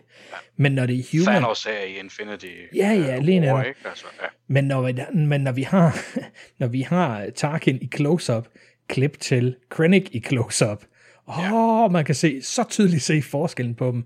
Men jeg er helt enig med dig, da han står med ryggen til, og da vi kun ser hans ansigtsrefleksion op i glasset, da han står og kigger på dødsstjernen, der køber jeg det 100%. Men de mangler lige en lille smule endnu. Men scenens indhold, synes jeg er ret fedt. Nikolaj, nu hoppede Christian jo hen og tog først elefanten til sidst. Det får du ikke lov til, fordi først bagefter så snakker vi med, for nu synes jeg bare, du lige skal køre videre med det, vi lige har snakket om. Og så kan vi derefter snakke om det her magtspil, der er mellem Tarkin og Krennic, som jeg kan sige, jeg synes egentlig fungerer ret fedt, og er en ret fedt element i filmen i det hele taget. Hvordan har du det med den computeranimerede Tarkin? Okay, jamen jeg skal nok tage elefanten først, hvis jeg så må sige en lille ting om det der Christian sagde med skyggen fra dødstjernen på Star Destroyeren bag. Ja, det må du, okay. Okay. Så starter jeg med elefanten. Det skulle de ikke have gjort. Det synes jeg virkelig ikke, de skulle have gjort det her. Jeg synes, det ser forfærdeligt ud. Det gjorde jeg altså også i IMAX. Det kan jeg godt huske, at du er meget, meget lidt glad for det også dengang. Ja. Så jeg vil sige, for mig der er det altså ikke kommet først til med Blu-ray. Og jeg synes, det giver rigtig god mening, det Christian siger, når han så fremhæver for eksempel, hvordan det er med Gollum og motion capture ting, når du siger Thanos i Infinity War og sådan noget, Morsingbo. Det kan jeg godt følge i. Det der er, det er selvfølgelig det der med, at det er ikke mennesker, det er andre væsener, og så siger vi, at vi ved så ikke, hvordan de ser ud, men jeg nåede dog heller ikke til et tidspunkt i Ringenes Herre, hvor jeg helt følte, at Gollum var, altså jeg synes, han er fantastisk lavet, så lad os lige parkere den, men hvor det er et levende væsen, der er der. Det når jeg heller ikke 110% til med Thanos i Infinity War, som jeg synes, det er sindssygt godt lavet. Jamen, det gør jeg ikke 100%. Jeg kan godt se, det er computeranimeret. Altså, det kan jeg stadigvæk godt se. Det er ikke en fysisk entity, der er der. Der er nogle scener, hvor de er ekstremt tæt på. Og det må jeg bare tage hatten af for, at teknikken er nået så langt. Og jeg synes, det kan retfærdiggøres, og så bare gå med den illusion. Fordi der er jo masser af andre ting, vi kigger på i filmen, både Rogue One og Infinity War og Ringenes Herre, hvor vi tænker, ja, det findes jo ikke i virkeligheden. Så Så det kan jeg godt. Jeg har ikke noget, der er ikke noget tidspunkt umiddelbart, hvor jeg lige husker i Infinity War, hvor det generer mig. Men der er masser af tidspunkter, hvor jeg tænker, at okay, han står der ikke fysisk. Og det er stadigvæk også noget, også med mundbevægelsen, også lige med øjnene og liv i øjnene og sådan noget. Der er nogle ting, der sådan bare lige bevæger sig på en anden måde. Men det ved de jo også godt, effektsfolkene. Effektsfolkene siger jo ikke, at det her, det er, at nu ligner det sådan, at du på ingen måde kan kende forskel. De er jo selvfølgelig bare interesserede i at man kan jo ikke sige skubbe kuverten på dansk. Push the envelope. Ej, kæft, de skubber kuverten med den her film. What? men altså at skubbe grænserne så meget som muligt, ikke? Det synes jeg jo, at det er jo fedt, at de gør det. Det er da fedt, at tingene bliver testet. Jeg har det lidt sådan med selvfølgelig er en af grundene til, at det fejler her, som I også er inde på, det er, at det er et menneske, og det er specifikt en skuespiller, vi kender, genskabt på et tidspunkt, hvor vi kendte den skuespiller. Altså, så selvfølgelig kan det ikke lade sig gøre. De er kommet langt med den der de-aging-teknik, faktisk også i nogle af MCU-filmene, ikke? Men hvor det jo er den rigtige skuespiller, der så er ind og spille, og så fjerner man alderstegnene i computeren bagefter. Og så kan man sidde og kigge lidt og sige, kan jeg se det, eller er det fordi, jeg ved, Michael Douglas ikke er så ung, eller Robert Downey Jr. ikke længere ser sådan ud. Er det derfor, jeg kan se det, eller er det fordi, jeg godt kan se, at det er computer? Det er jo selvfølgelig lidt... Det er svært at sige, om den er ved at være men den er i hvert fald tættere på den teknik. Jeg synes, det her det er rædselsfuldt lavet. Jeg synes, det er sindssygt godt lavet, og godt lavet i 2016 og alt muligt, men det er bare så stadig så åbenlyst, at det ikke er et menneske, der står der, at det er en computerfigur. Uanset om der så har været en at spille ind under og alt muligt, men at det er computer, det jeg sidder og kigger på. Og det, der afslører det for mig, det er, at jeg har set Rogue One med en del folk, som ikke anede, de havde set Star Wars, men de havde på ingen måde noget minde om, at den figur Tarkin er med der. Og de med det samme, han vender sig om siger, hvad fanden er det for noget? Ikke? Så det er altså ikke fordi, vi kender Peter Cushing, at vi kan se, at det er computer, og det ikke er ham. Havde de holdt det til, som Christian også er inde på, refleksionen i spejlet, og bare stemmen, fuck, jeg synes, det havde været fedt. Så er vi alle tre enige om, at det fungerer i hvert fald, ikke? Altså, jeg tror også bare, der er nogle steder, hvor de virkelig eksponerer ham for lys, som jo også er at sætte en ekstra forhindring i vejen for dem, ikke? Altså, man kunne jo godt have holdt ham mere i skygger og sådan nogle ting, hvis man kunne få det til at fungere på en eller anden måde, ikke? Altså historiemæssigt. Ja. Der havde de jo hjulpet dem selv gevaldigt, ikke? Altså. Ja. Fordi jeg må sige, jeg er faktisk enig i, at indholdet af både den her scene her og også noget af det, der kommer senere med ham, synes jeg faktisk er ret godt skrevet. Og det er noget af det plotmæssige, jeg synes er noget af det mest interessante faktisk i den her film. Det er nogle af de ting, der foregår der. Det synes jeg er et ret fedt spil. Og en absolut fin, troværdig nuance, der bliver lagt. Jeg kan godt se den karakter, vi har set i A New Hope, den Tarkin, den Peter Cushing karakter, være kommet til tops på den måde her. Det er ret troværdigt skrevet i forhold til den karakter, vi kender, ikke altså? Det synes jeg ikke er utro over for ham. Det er jo et element, vi ikke var bekendt med tidligere, men det giver sgu meget god mening. Ja. Så jeg synes, det er sindssygt godt skrevet, men jeg kommer aldrig, det kan jeg lige så sige, der er ikke en eneste af de scener, han er med i, hvor jeg kommer til at føle noget af det indhold, uanset hvor godt jeg faktisk synes, Ben Mendelsohn spiller reaktionerne på det. Simpelthen på grund af den computerfaglade, der står der foran, og er altså 100% disconnecter mig for de scener. Desværre. Og det bliver den ved med også, når du ser filmen igen, som du ved, den er der. Ja, det gør. Ja, okay. Ja. Det gør. Jamen, det er jo det, altså, jeg synes også, at stået med et lyserødt strutskørt på, det ville have distraheret mig lige så meget. Altså, jeg synes slet okay. Jamen, så er det selvfølgelig svært at rette op på det, kan man sige, hvis vi er ude i de ekstremer. Jeg tror også noget af det der, som jeg tror, det var det, du sagde, Christian, også, det er det med, altså jeg tror, det er meget med øjnene, som ser forkerte ud. Fordi det er jo noget af det, jeg synes, der er den helt store forskel på hvor man kan se, hvor de var nået her, og så vil for eksempel noget med Avengers Infinity War, fordi jeg synes jo noget af det, der gør Thanos så velfungerende, det er hans øjne. Ja. Jeg synes virkelig, de ser rigtige ud. Øjnene er nået meget, meget, meget længere med Infinity War, end de er her, helt klart. Og jeg synes stadigvæk, det lukker bare op for en karakter, når du tror på en karakters øjne. Jamen, det er den her, jeg synes Tarkin her har dødere øjne end hajen i Jaws. Bam. Måske lidt hårdt sagt. Men jeg er i hvert fald enig med dig i, at der er jo sket et kvantespring på bare 2 år i forhold til Thanos i Infinity War. Helt klart. helt klart. Men altså, de skulle sgu ikke, jeg synes ikke, de skulle have gjort det her. Det er desværre. Nej, og det er så ærgerligt, fordi en karakter, man kan så godt lide, og jeg synes jo, der er rigtig meget af det her, der er fedt, og han er med, og jeg må sige, jeg trykker på, okay, det er sådan, det er, så må jeg acceptere det, og så hopper jeg på, hvad det er, figuren gør i filmen, og det kan jeg jo rigtig godt lide, og jeg synes, at Guy Henry, der spiller ham, han har den rigtige stemmeføring, hans fysik, altså det som ikke er ansigtet, synes jeg er rigtig, og alt det der, ikke altså. Så jeg har, det lyder jo rigtigt, ikke altså. Det ser bare ikke helt rigtigt ud. Men og det er jeg fuldstændig enig med dig i. Men hvis vi så havde holdt ham i refleksioner i vinduerne og over shoulder og sådan noget, havde det så ikke været mindst lige så, altså havde det så ikke været bedre? Jo, og det havde været fedt, og det havde været en fed måde at gøre det på. Så det havde været fint, og jeg har ikke behov for, at de gør, som de gør her. Hvis man kunne have fået lige så meget fedt ud af karakteren, og så har gjort det på den anden måde, ikke? Altså ved at vise ham i skyggerne, og vise ham i refleksioner og alt det der, ikke? Altså, så havde jeg været over the moon. Apropos Moon, over the Death Star. Jeg synes, den der skygge, som Christian han siger, altså godt nok så bevæger den, altså det er hurtigt, den kommer ud af skyggen, ikke? Men det, jeg synes, det er super fedt. Jeg er helt enig, det er jo et kongeskud. Jeg er lidt ærgerlig over den der ene Star Destroyer, der er hvid her i den her film her.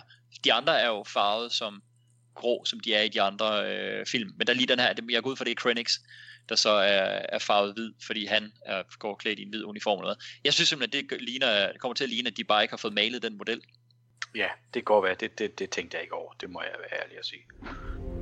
Most unfortunate about the security breach on Jeddah, Director Krennic. After so many setbacks and delays, and now this.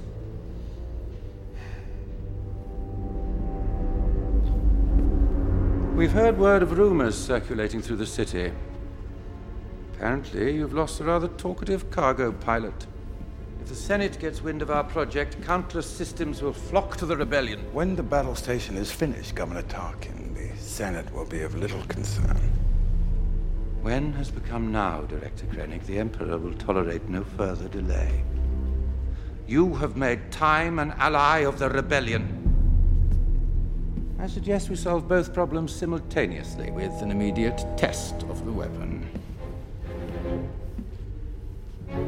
Failure will find you explaining why to a far less patient audience. I will not fail. Vi får et drømme-flashback. Det er vist her, Christian, vi bruger nogle scener fra tidligere. Det kan du snakke lidt om lidt. Og i de her scener, der ser vi Jyn som barn igen. Henholdsvis fra en periode, hvor Galen han har arbejdet for imperiet, og så også noget fra hendes tid i hullet, hvor hun ventede på Saw. Hun vågner med et sæt, og Cassian fortæller hende, at de er ankommet til Jeddah. De er landet på lidt afstand af byen, og et eller andet sted ind imellem byen og det gamle Jedi-tempel, hvor Saw holder til. Imperiet tømmer byen for Kyber-krystaller. En Star Destroyer hænger hen over byen, meget lavt henover. Saw han har skabt for meget ballade, så derfor så er byen nu blevet beskyttet af en Destroyer simpelthen. Jyn foreslår, at K2 skal blive tilbage, så han ikke bliver fanget, skudt eller omprogrammeret. Det er K2 ikke meget for, men accepterer umiddelbart. Ja, Christian, du får lov til at starte igen. Jeg er meget spændt på det her med de her stemningsflashbacks. Så får vi noget at vide om det her med Kyber-krystaller. Det er noget med, at der er en masse magt og power i dem. Og så den her lille infight mellem K2 og Jyn, der fortsætter, som jeg synes er ret skøn. Og er et af highlightene i filmen for mig. Men de her flashbacks, Christian, hvad kan du fortælle os om det? Ikke noget. Det er et flashback fra... Ej, det bliver sat op. Sat op. Ja. Det her er et flashback fra den originale film. Jamen, det var også det, var det, jeg håbede. Ja. Altså. Men det var simpelthen sådan, det var brugt også i den oprindelige film. Ja. Nå, okay. Fordi Teenage Jyn har en masse hang-ups med, hvad hendes forældre har gjort, og det er farens skyld, at hun er endt, som hun er, og han var også gode venner med imperiet og gik på skole med Krennic og bla bla bla bla bla, og så har hun de her flashbacks til, da hun var barn, og så siger et eller andet med, at hun skal forsøge at holde ved det gode, hun kan huske om hendes far, og så er det choppet sådan lidt op. Der er noget voiceover med Saw Gerrera, hvor han siger, husk det gode, og så klipper til der, hvor han går hen og samler hende op, og lægger hende hen på sengen, og kalder hende Stardust, og alt det her. Og så vågner hun op i den lejr, stadigvæk hos Saw Gerrera, hvor hun så nu vågner op på Jedha i stedet for. Så det er noget, man føler, man kunne bruge til noget. Jeg er ikke sikker på, at vi skal bruge det til nu. Nej. Fordi vi ved, at faren har arbejdet sammen med Krennic. Han ser ikke specielt ulykkelig ud over at være der. Så det her må vel være, før der kommer pres på, må man forestille sig. Altså, hele historien omkring det her forskning er jo, at faren har haft... har tænkt, at de her Kyber Crystals, de kunne bruges til noget mere. Nu kommer vi lige tilbage til lige om lidt, hvad de egentlig skulle bruges til. Men det kunne være sådan en evig energikilde, man måske kunne bruge. Og det har han forsket i. Men fundet ud af, at den her energi altså også kunne være farlig, hvis man lavede den til et våben, for eksempel. Og det er der, Krennic han så bliver interesseret og siger, at du skal fortsætte, og bla bla bla bla. Og Krennic så begynder at køre ud af sit eget spor, og pludselig så opdager Galen Erso, hvad det er, at den her forskning skal bruges til. Jeg tror, at de fleste vil lave sådan en Oppenheimer-parallel her. Arbejdet på Manhattan-projekter, og da man så pludselig finder ud af, hvor vildt, og altså han har sikkert godt vidst, at det var en bombe, de arbejdede på, men da han så finder ud af, hvor sindssygt det er, og at de har tænkt sig at fyre den af også, så stopper han og være absolut ikke samarbejde. Så det er lidt den samme ting, der er her med Galen. Så er der det med Kyber Crystals og Jedha. Jeg ved ikke, hvor langt vi skal grave tilbage, drenge. Der er godt nok ikke meget information her. Men hvis jeg nu siger The First Jedi Temple. Mm-hmm. Det har vi hørt et eller andet sted før. The Force Awakens. Det var det, Luke han ledte efter. Ja. Det var det, kortet var punkter, hvor han har søgt efter det første Jedi-tempel. Og det er ikke her, vel? Man mener, det har været her. Så hvis historien var fortsat, så havde Luke højst sandsynligt også været på Jedha på et eller andet tidspunkt. Men templet her, Temple of the Kyber, er ødelagt. Tidligere så var det sådan et sted, hvor pilgrimme de kom til for at tilbede kraften af Kyber Crystals. Man kan næsten ikke få dem nogen steder i galaksen, men her på Jedha-månen, det er jo en måne, det er jo ikke en planet i sig selv, det er bare en måne, der fremkommer de helt naturligt. Så de her Guardians, det har været sådan en form for militia Jedi-agtige, som har beskyttet templet og beskyttet de her pilgrimme, som er kommet her.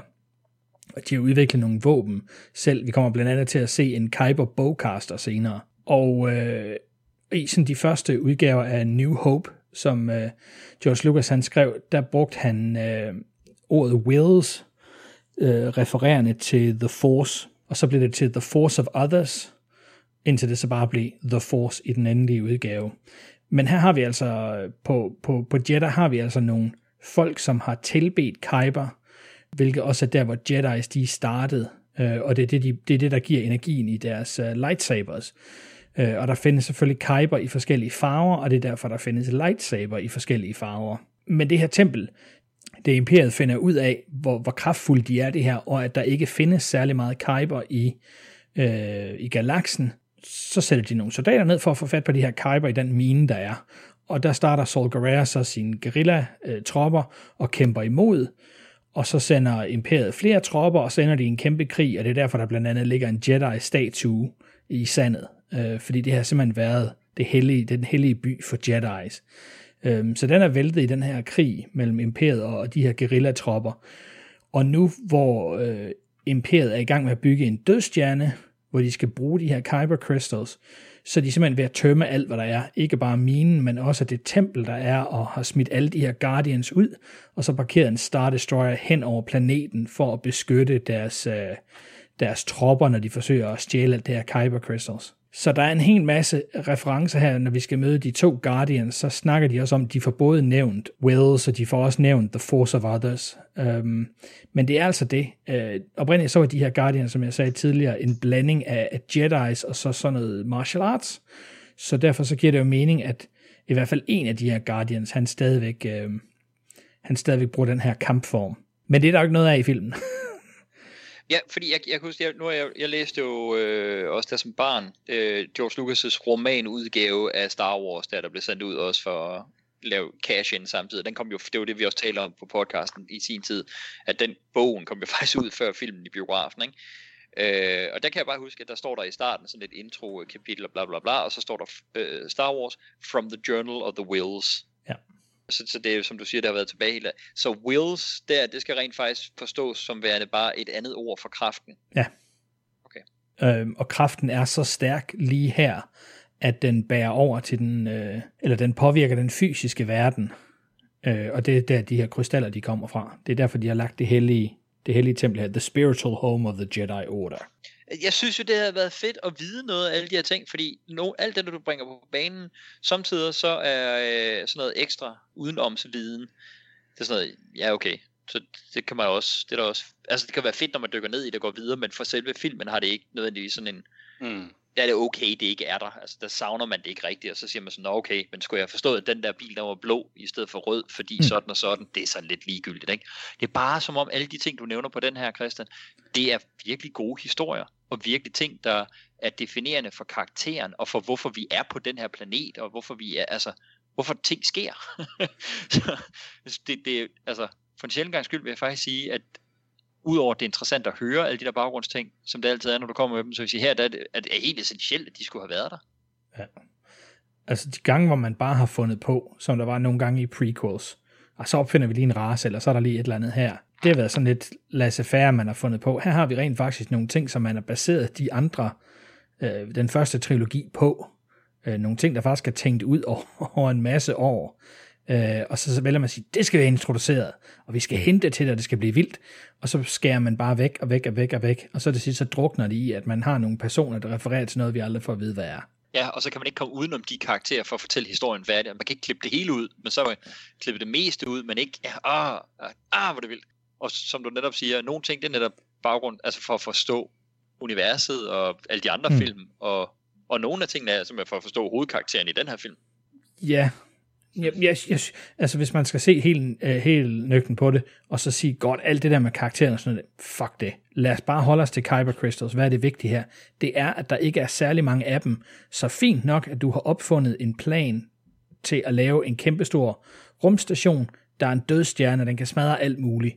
Men du skal bruge så meget Kyber, at det er stort set umuligt at få fat på nok til at bygge mere end en. Det er derfor, Imperiet ikke har 20 Death Stars. Fordi de har simpelthen ikke nok Kyber Crystals. De kan sagtens bygge stationen, men de har ikke noget at fyre den af med. Og det er jo det, der er problemet. Det forstår jeg ikke, hvorfor man ikke bruger noget mere tid på at få det sat op. Fordi jeg sidder der straks og tænker, nå, altså, hvis de siger, der er Kyber Crystals på hele den her planet, og det her templet er og alt det der, altså, hvorfor fylder de ikke bare lommerne for at bygge nogle stykker, når de er i gang? Men det vælger man også at skøjte henover. What's with the destroyer? It's because of your old friend, Saw Gerrera. He's been attacking the cargo shipments.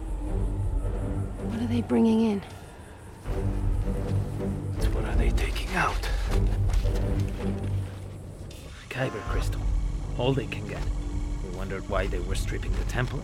Now we know. It's the fuel for the weapon. The weapon your father's building. Maybe we should leave target practice behind. Are you talking about me? She's right. We need to blend in. Stay with the ship. I can blend in. I'm an Imperial droid. The city is under Imperial occupation. Half the people here want to reprogram you. The other half want to put a hole in your head. I'm surprised you're so concerned with my safety. I'm not. I'm just worried they might miss you. And hit me.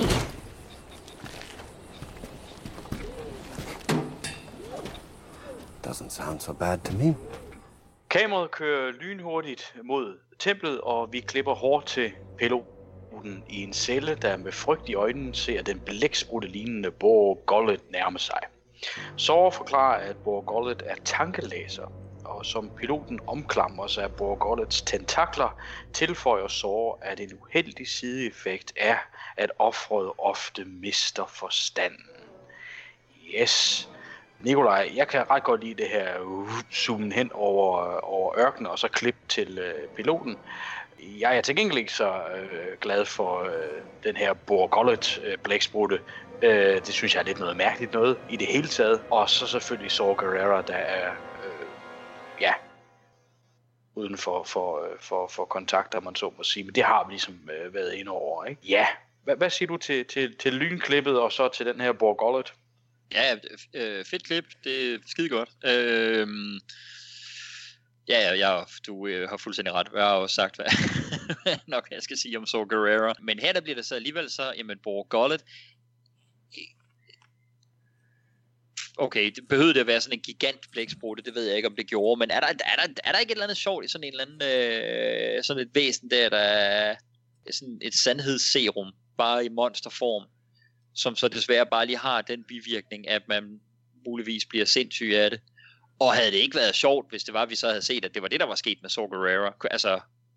Jo, for det er jo ligesom, man tænker den tanke, at det er sgu fordi, han har udsat sig selv for det, eller et eller andet, ikke? Men det får vi ikke noget videre om. Der bliver hentet en lille smule til det, men vi ved jo ikke noget om det. Ej, men og hvorfor skulle han udsætte sig selv for det? Jamen, det er det, man det skal selvfølgelig være, at han har fanget den, eller et eller andet, ikke? I don't know. Man kan sige, grunden til, at man sidder og leder efter det som en mulighed, det er jo fordi, man desperat leder efter en eller anden årsag til, hvad fanden der foregår. Manden har vel ikke bare fået solstik, altså. Så det ved jeg ikke, det kunne være meget sjovt. Ja, altså potentielt tror jeg godt, at den er Bor Gullet, at jeg godt kunne have været til den. Også hvis det var, at det havde en, you might lose your mind. Ja, okay. Hvis det så var det, der var sket med piloten, men altså det virker mere som om, han bare lige er nulstillet i en periode, skal vi også se senere, så skal han bare lige vækkes igen. Altså det er sådan lidt... Det er sådan lidt... Han siger jo også bare, at der er en risiko for det, men det er ikke sikkert. Ja, men prøv at, men det er det samme som, når man i Spectre, nu borer jeg i din hjerne, og med al sandsynlighed, så mister du evnen til det her. Det borer, det gør man så ikke. Men der tror jeg endda, han siger, når jeg laver det her, når jeg borer ind her på, så sker der det her. Ja, og det gør altså, hvor Saw Gerrera så trods alt siger, at der er en tendens til, at det her, det sker. Men hvorfor introducere noget, hvor der er en tendens til, at der sker noget farligt, og så sker det? Det må jo kun være for at referere til Saw Gerreras egen sindstilstand. Ja. Altså det er det eneste, der giver mening for mig i forhold til den reference, ikke? Jo. Men vi får ikke noget at vide. Altså, så skulle det jo være, fordi vi skulle se, at Bor Gullet så sætter en tentakel hen på hovedet af Saw Gerrera, for at sende den laser ind i hovedet på piloten over til Saw Gerrera. Og fordi Saw Gerrera så mange gange har udsat sig selv for den kontakt med Bor Gullet, så er han blevet skør. Ja, præcis. Altså, jeg tror stadig ikke, det er jo sådan en ting, ikke? Jeg tror stadigvæk ikke, jeg ville synes, han spillede det godt, så, men det ville give mening. Altså, det synes jeg ville være fedt. Altså, et eller andet, something. Og jeg vil da i hvert fald gerne se, at ham piloten, han blev skør, og ikke bare midlertidigt, sådan, ikke helt kunne desorienteret, eller ikke helt kunne finde ud af, hvor fanden han var henne, og når jeg er jeg piloten, er jeg ikke piloten. Men det kommer vi til. Men det er jo effekten af Bor Gullet. Det ville have været fedt, hvis han var blevet rablende vanvittig hele vejen igennem, og helt utilregnelig, og det sådan var lidt et mirakel til sidst, at han overhovedet kunne hjælpe dem. Altså. Men anyways, det var heller ikke det, vi fik. Jeg er principielt ikke imod Bor Gullet, men det er ikke, fordi jeg opringer over den. Christian, hvordan har du det med Bor Gullet? Synes du, lukket her er fint, eller vil du hellere have haft det, som vi tre kender som en rigtig mindflayer, lignende type, der kom hen og i en råbe glidende hen over gulvet og satte sine tentakler om hovedet, og så sendte med sine psykosomatiske kræfter informationer videre til Saw Gerrera? Jeg tror egentlig bare hellere, at jeg vil have et stykke mad.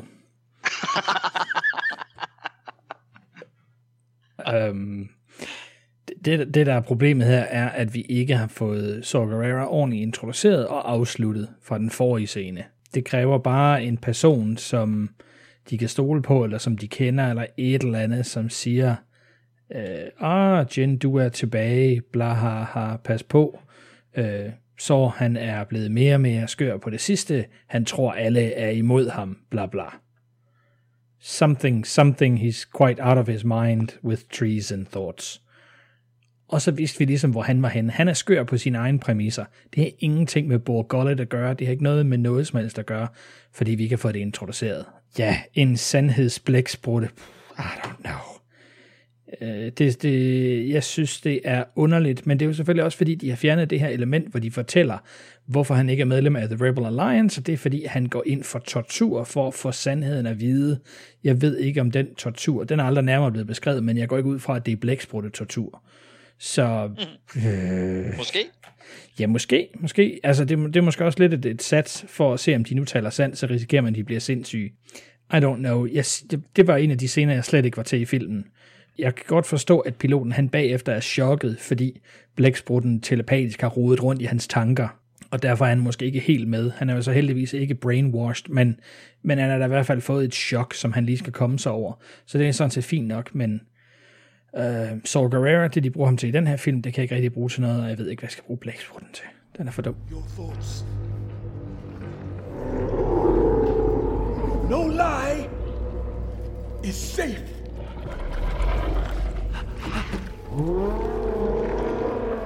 What have you really brought me, cargo pilot? Bor Gullet will know the truth. The unfortunate side effect is that one tends to lose one's mind.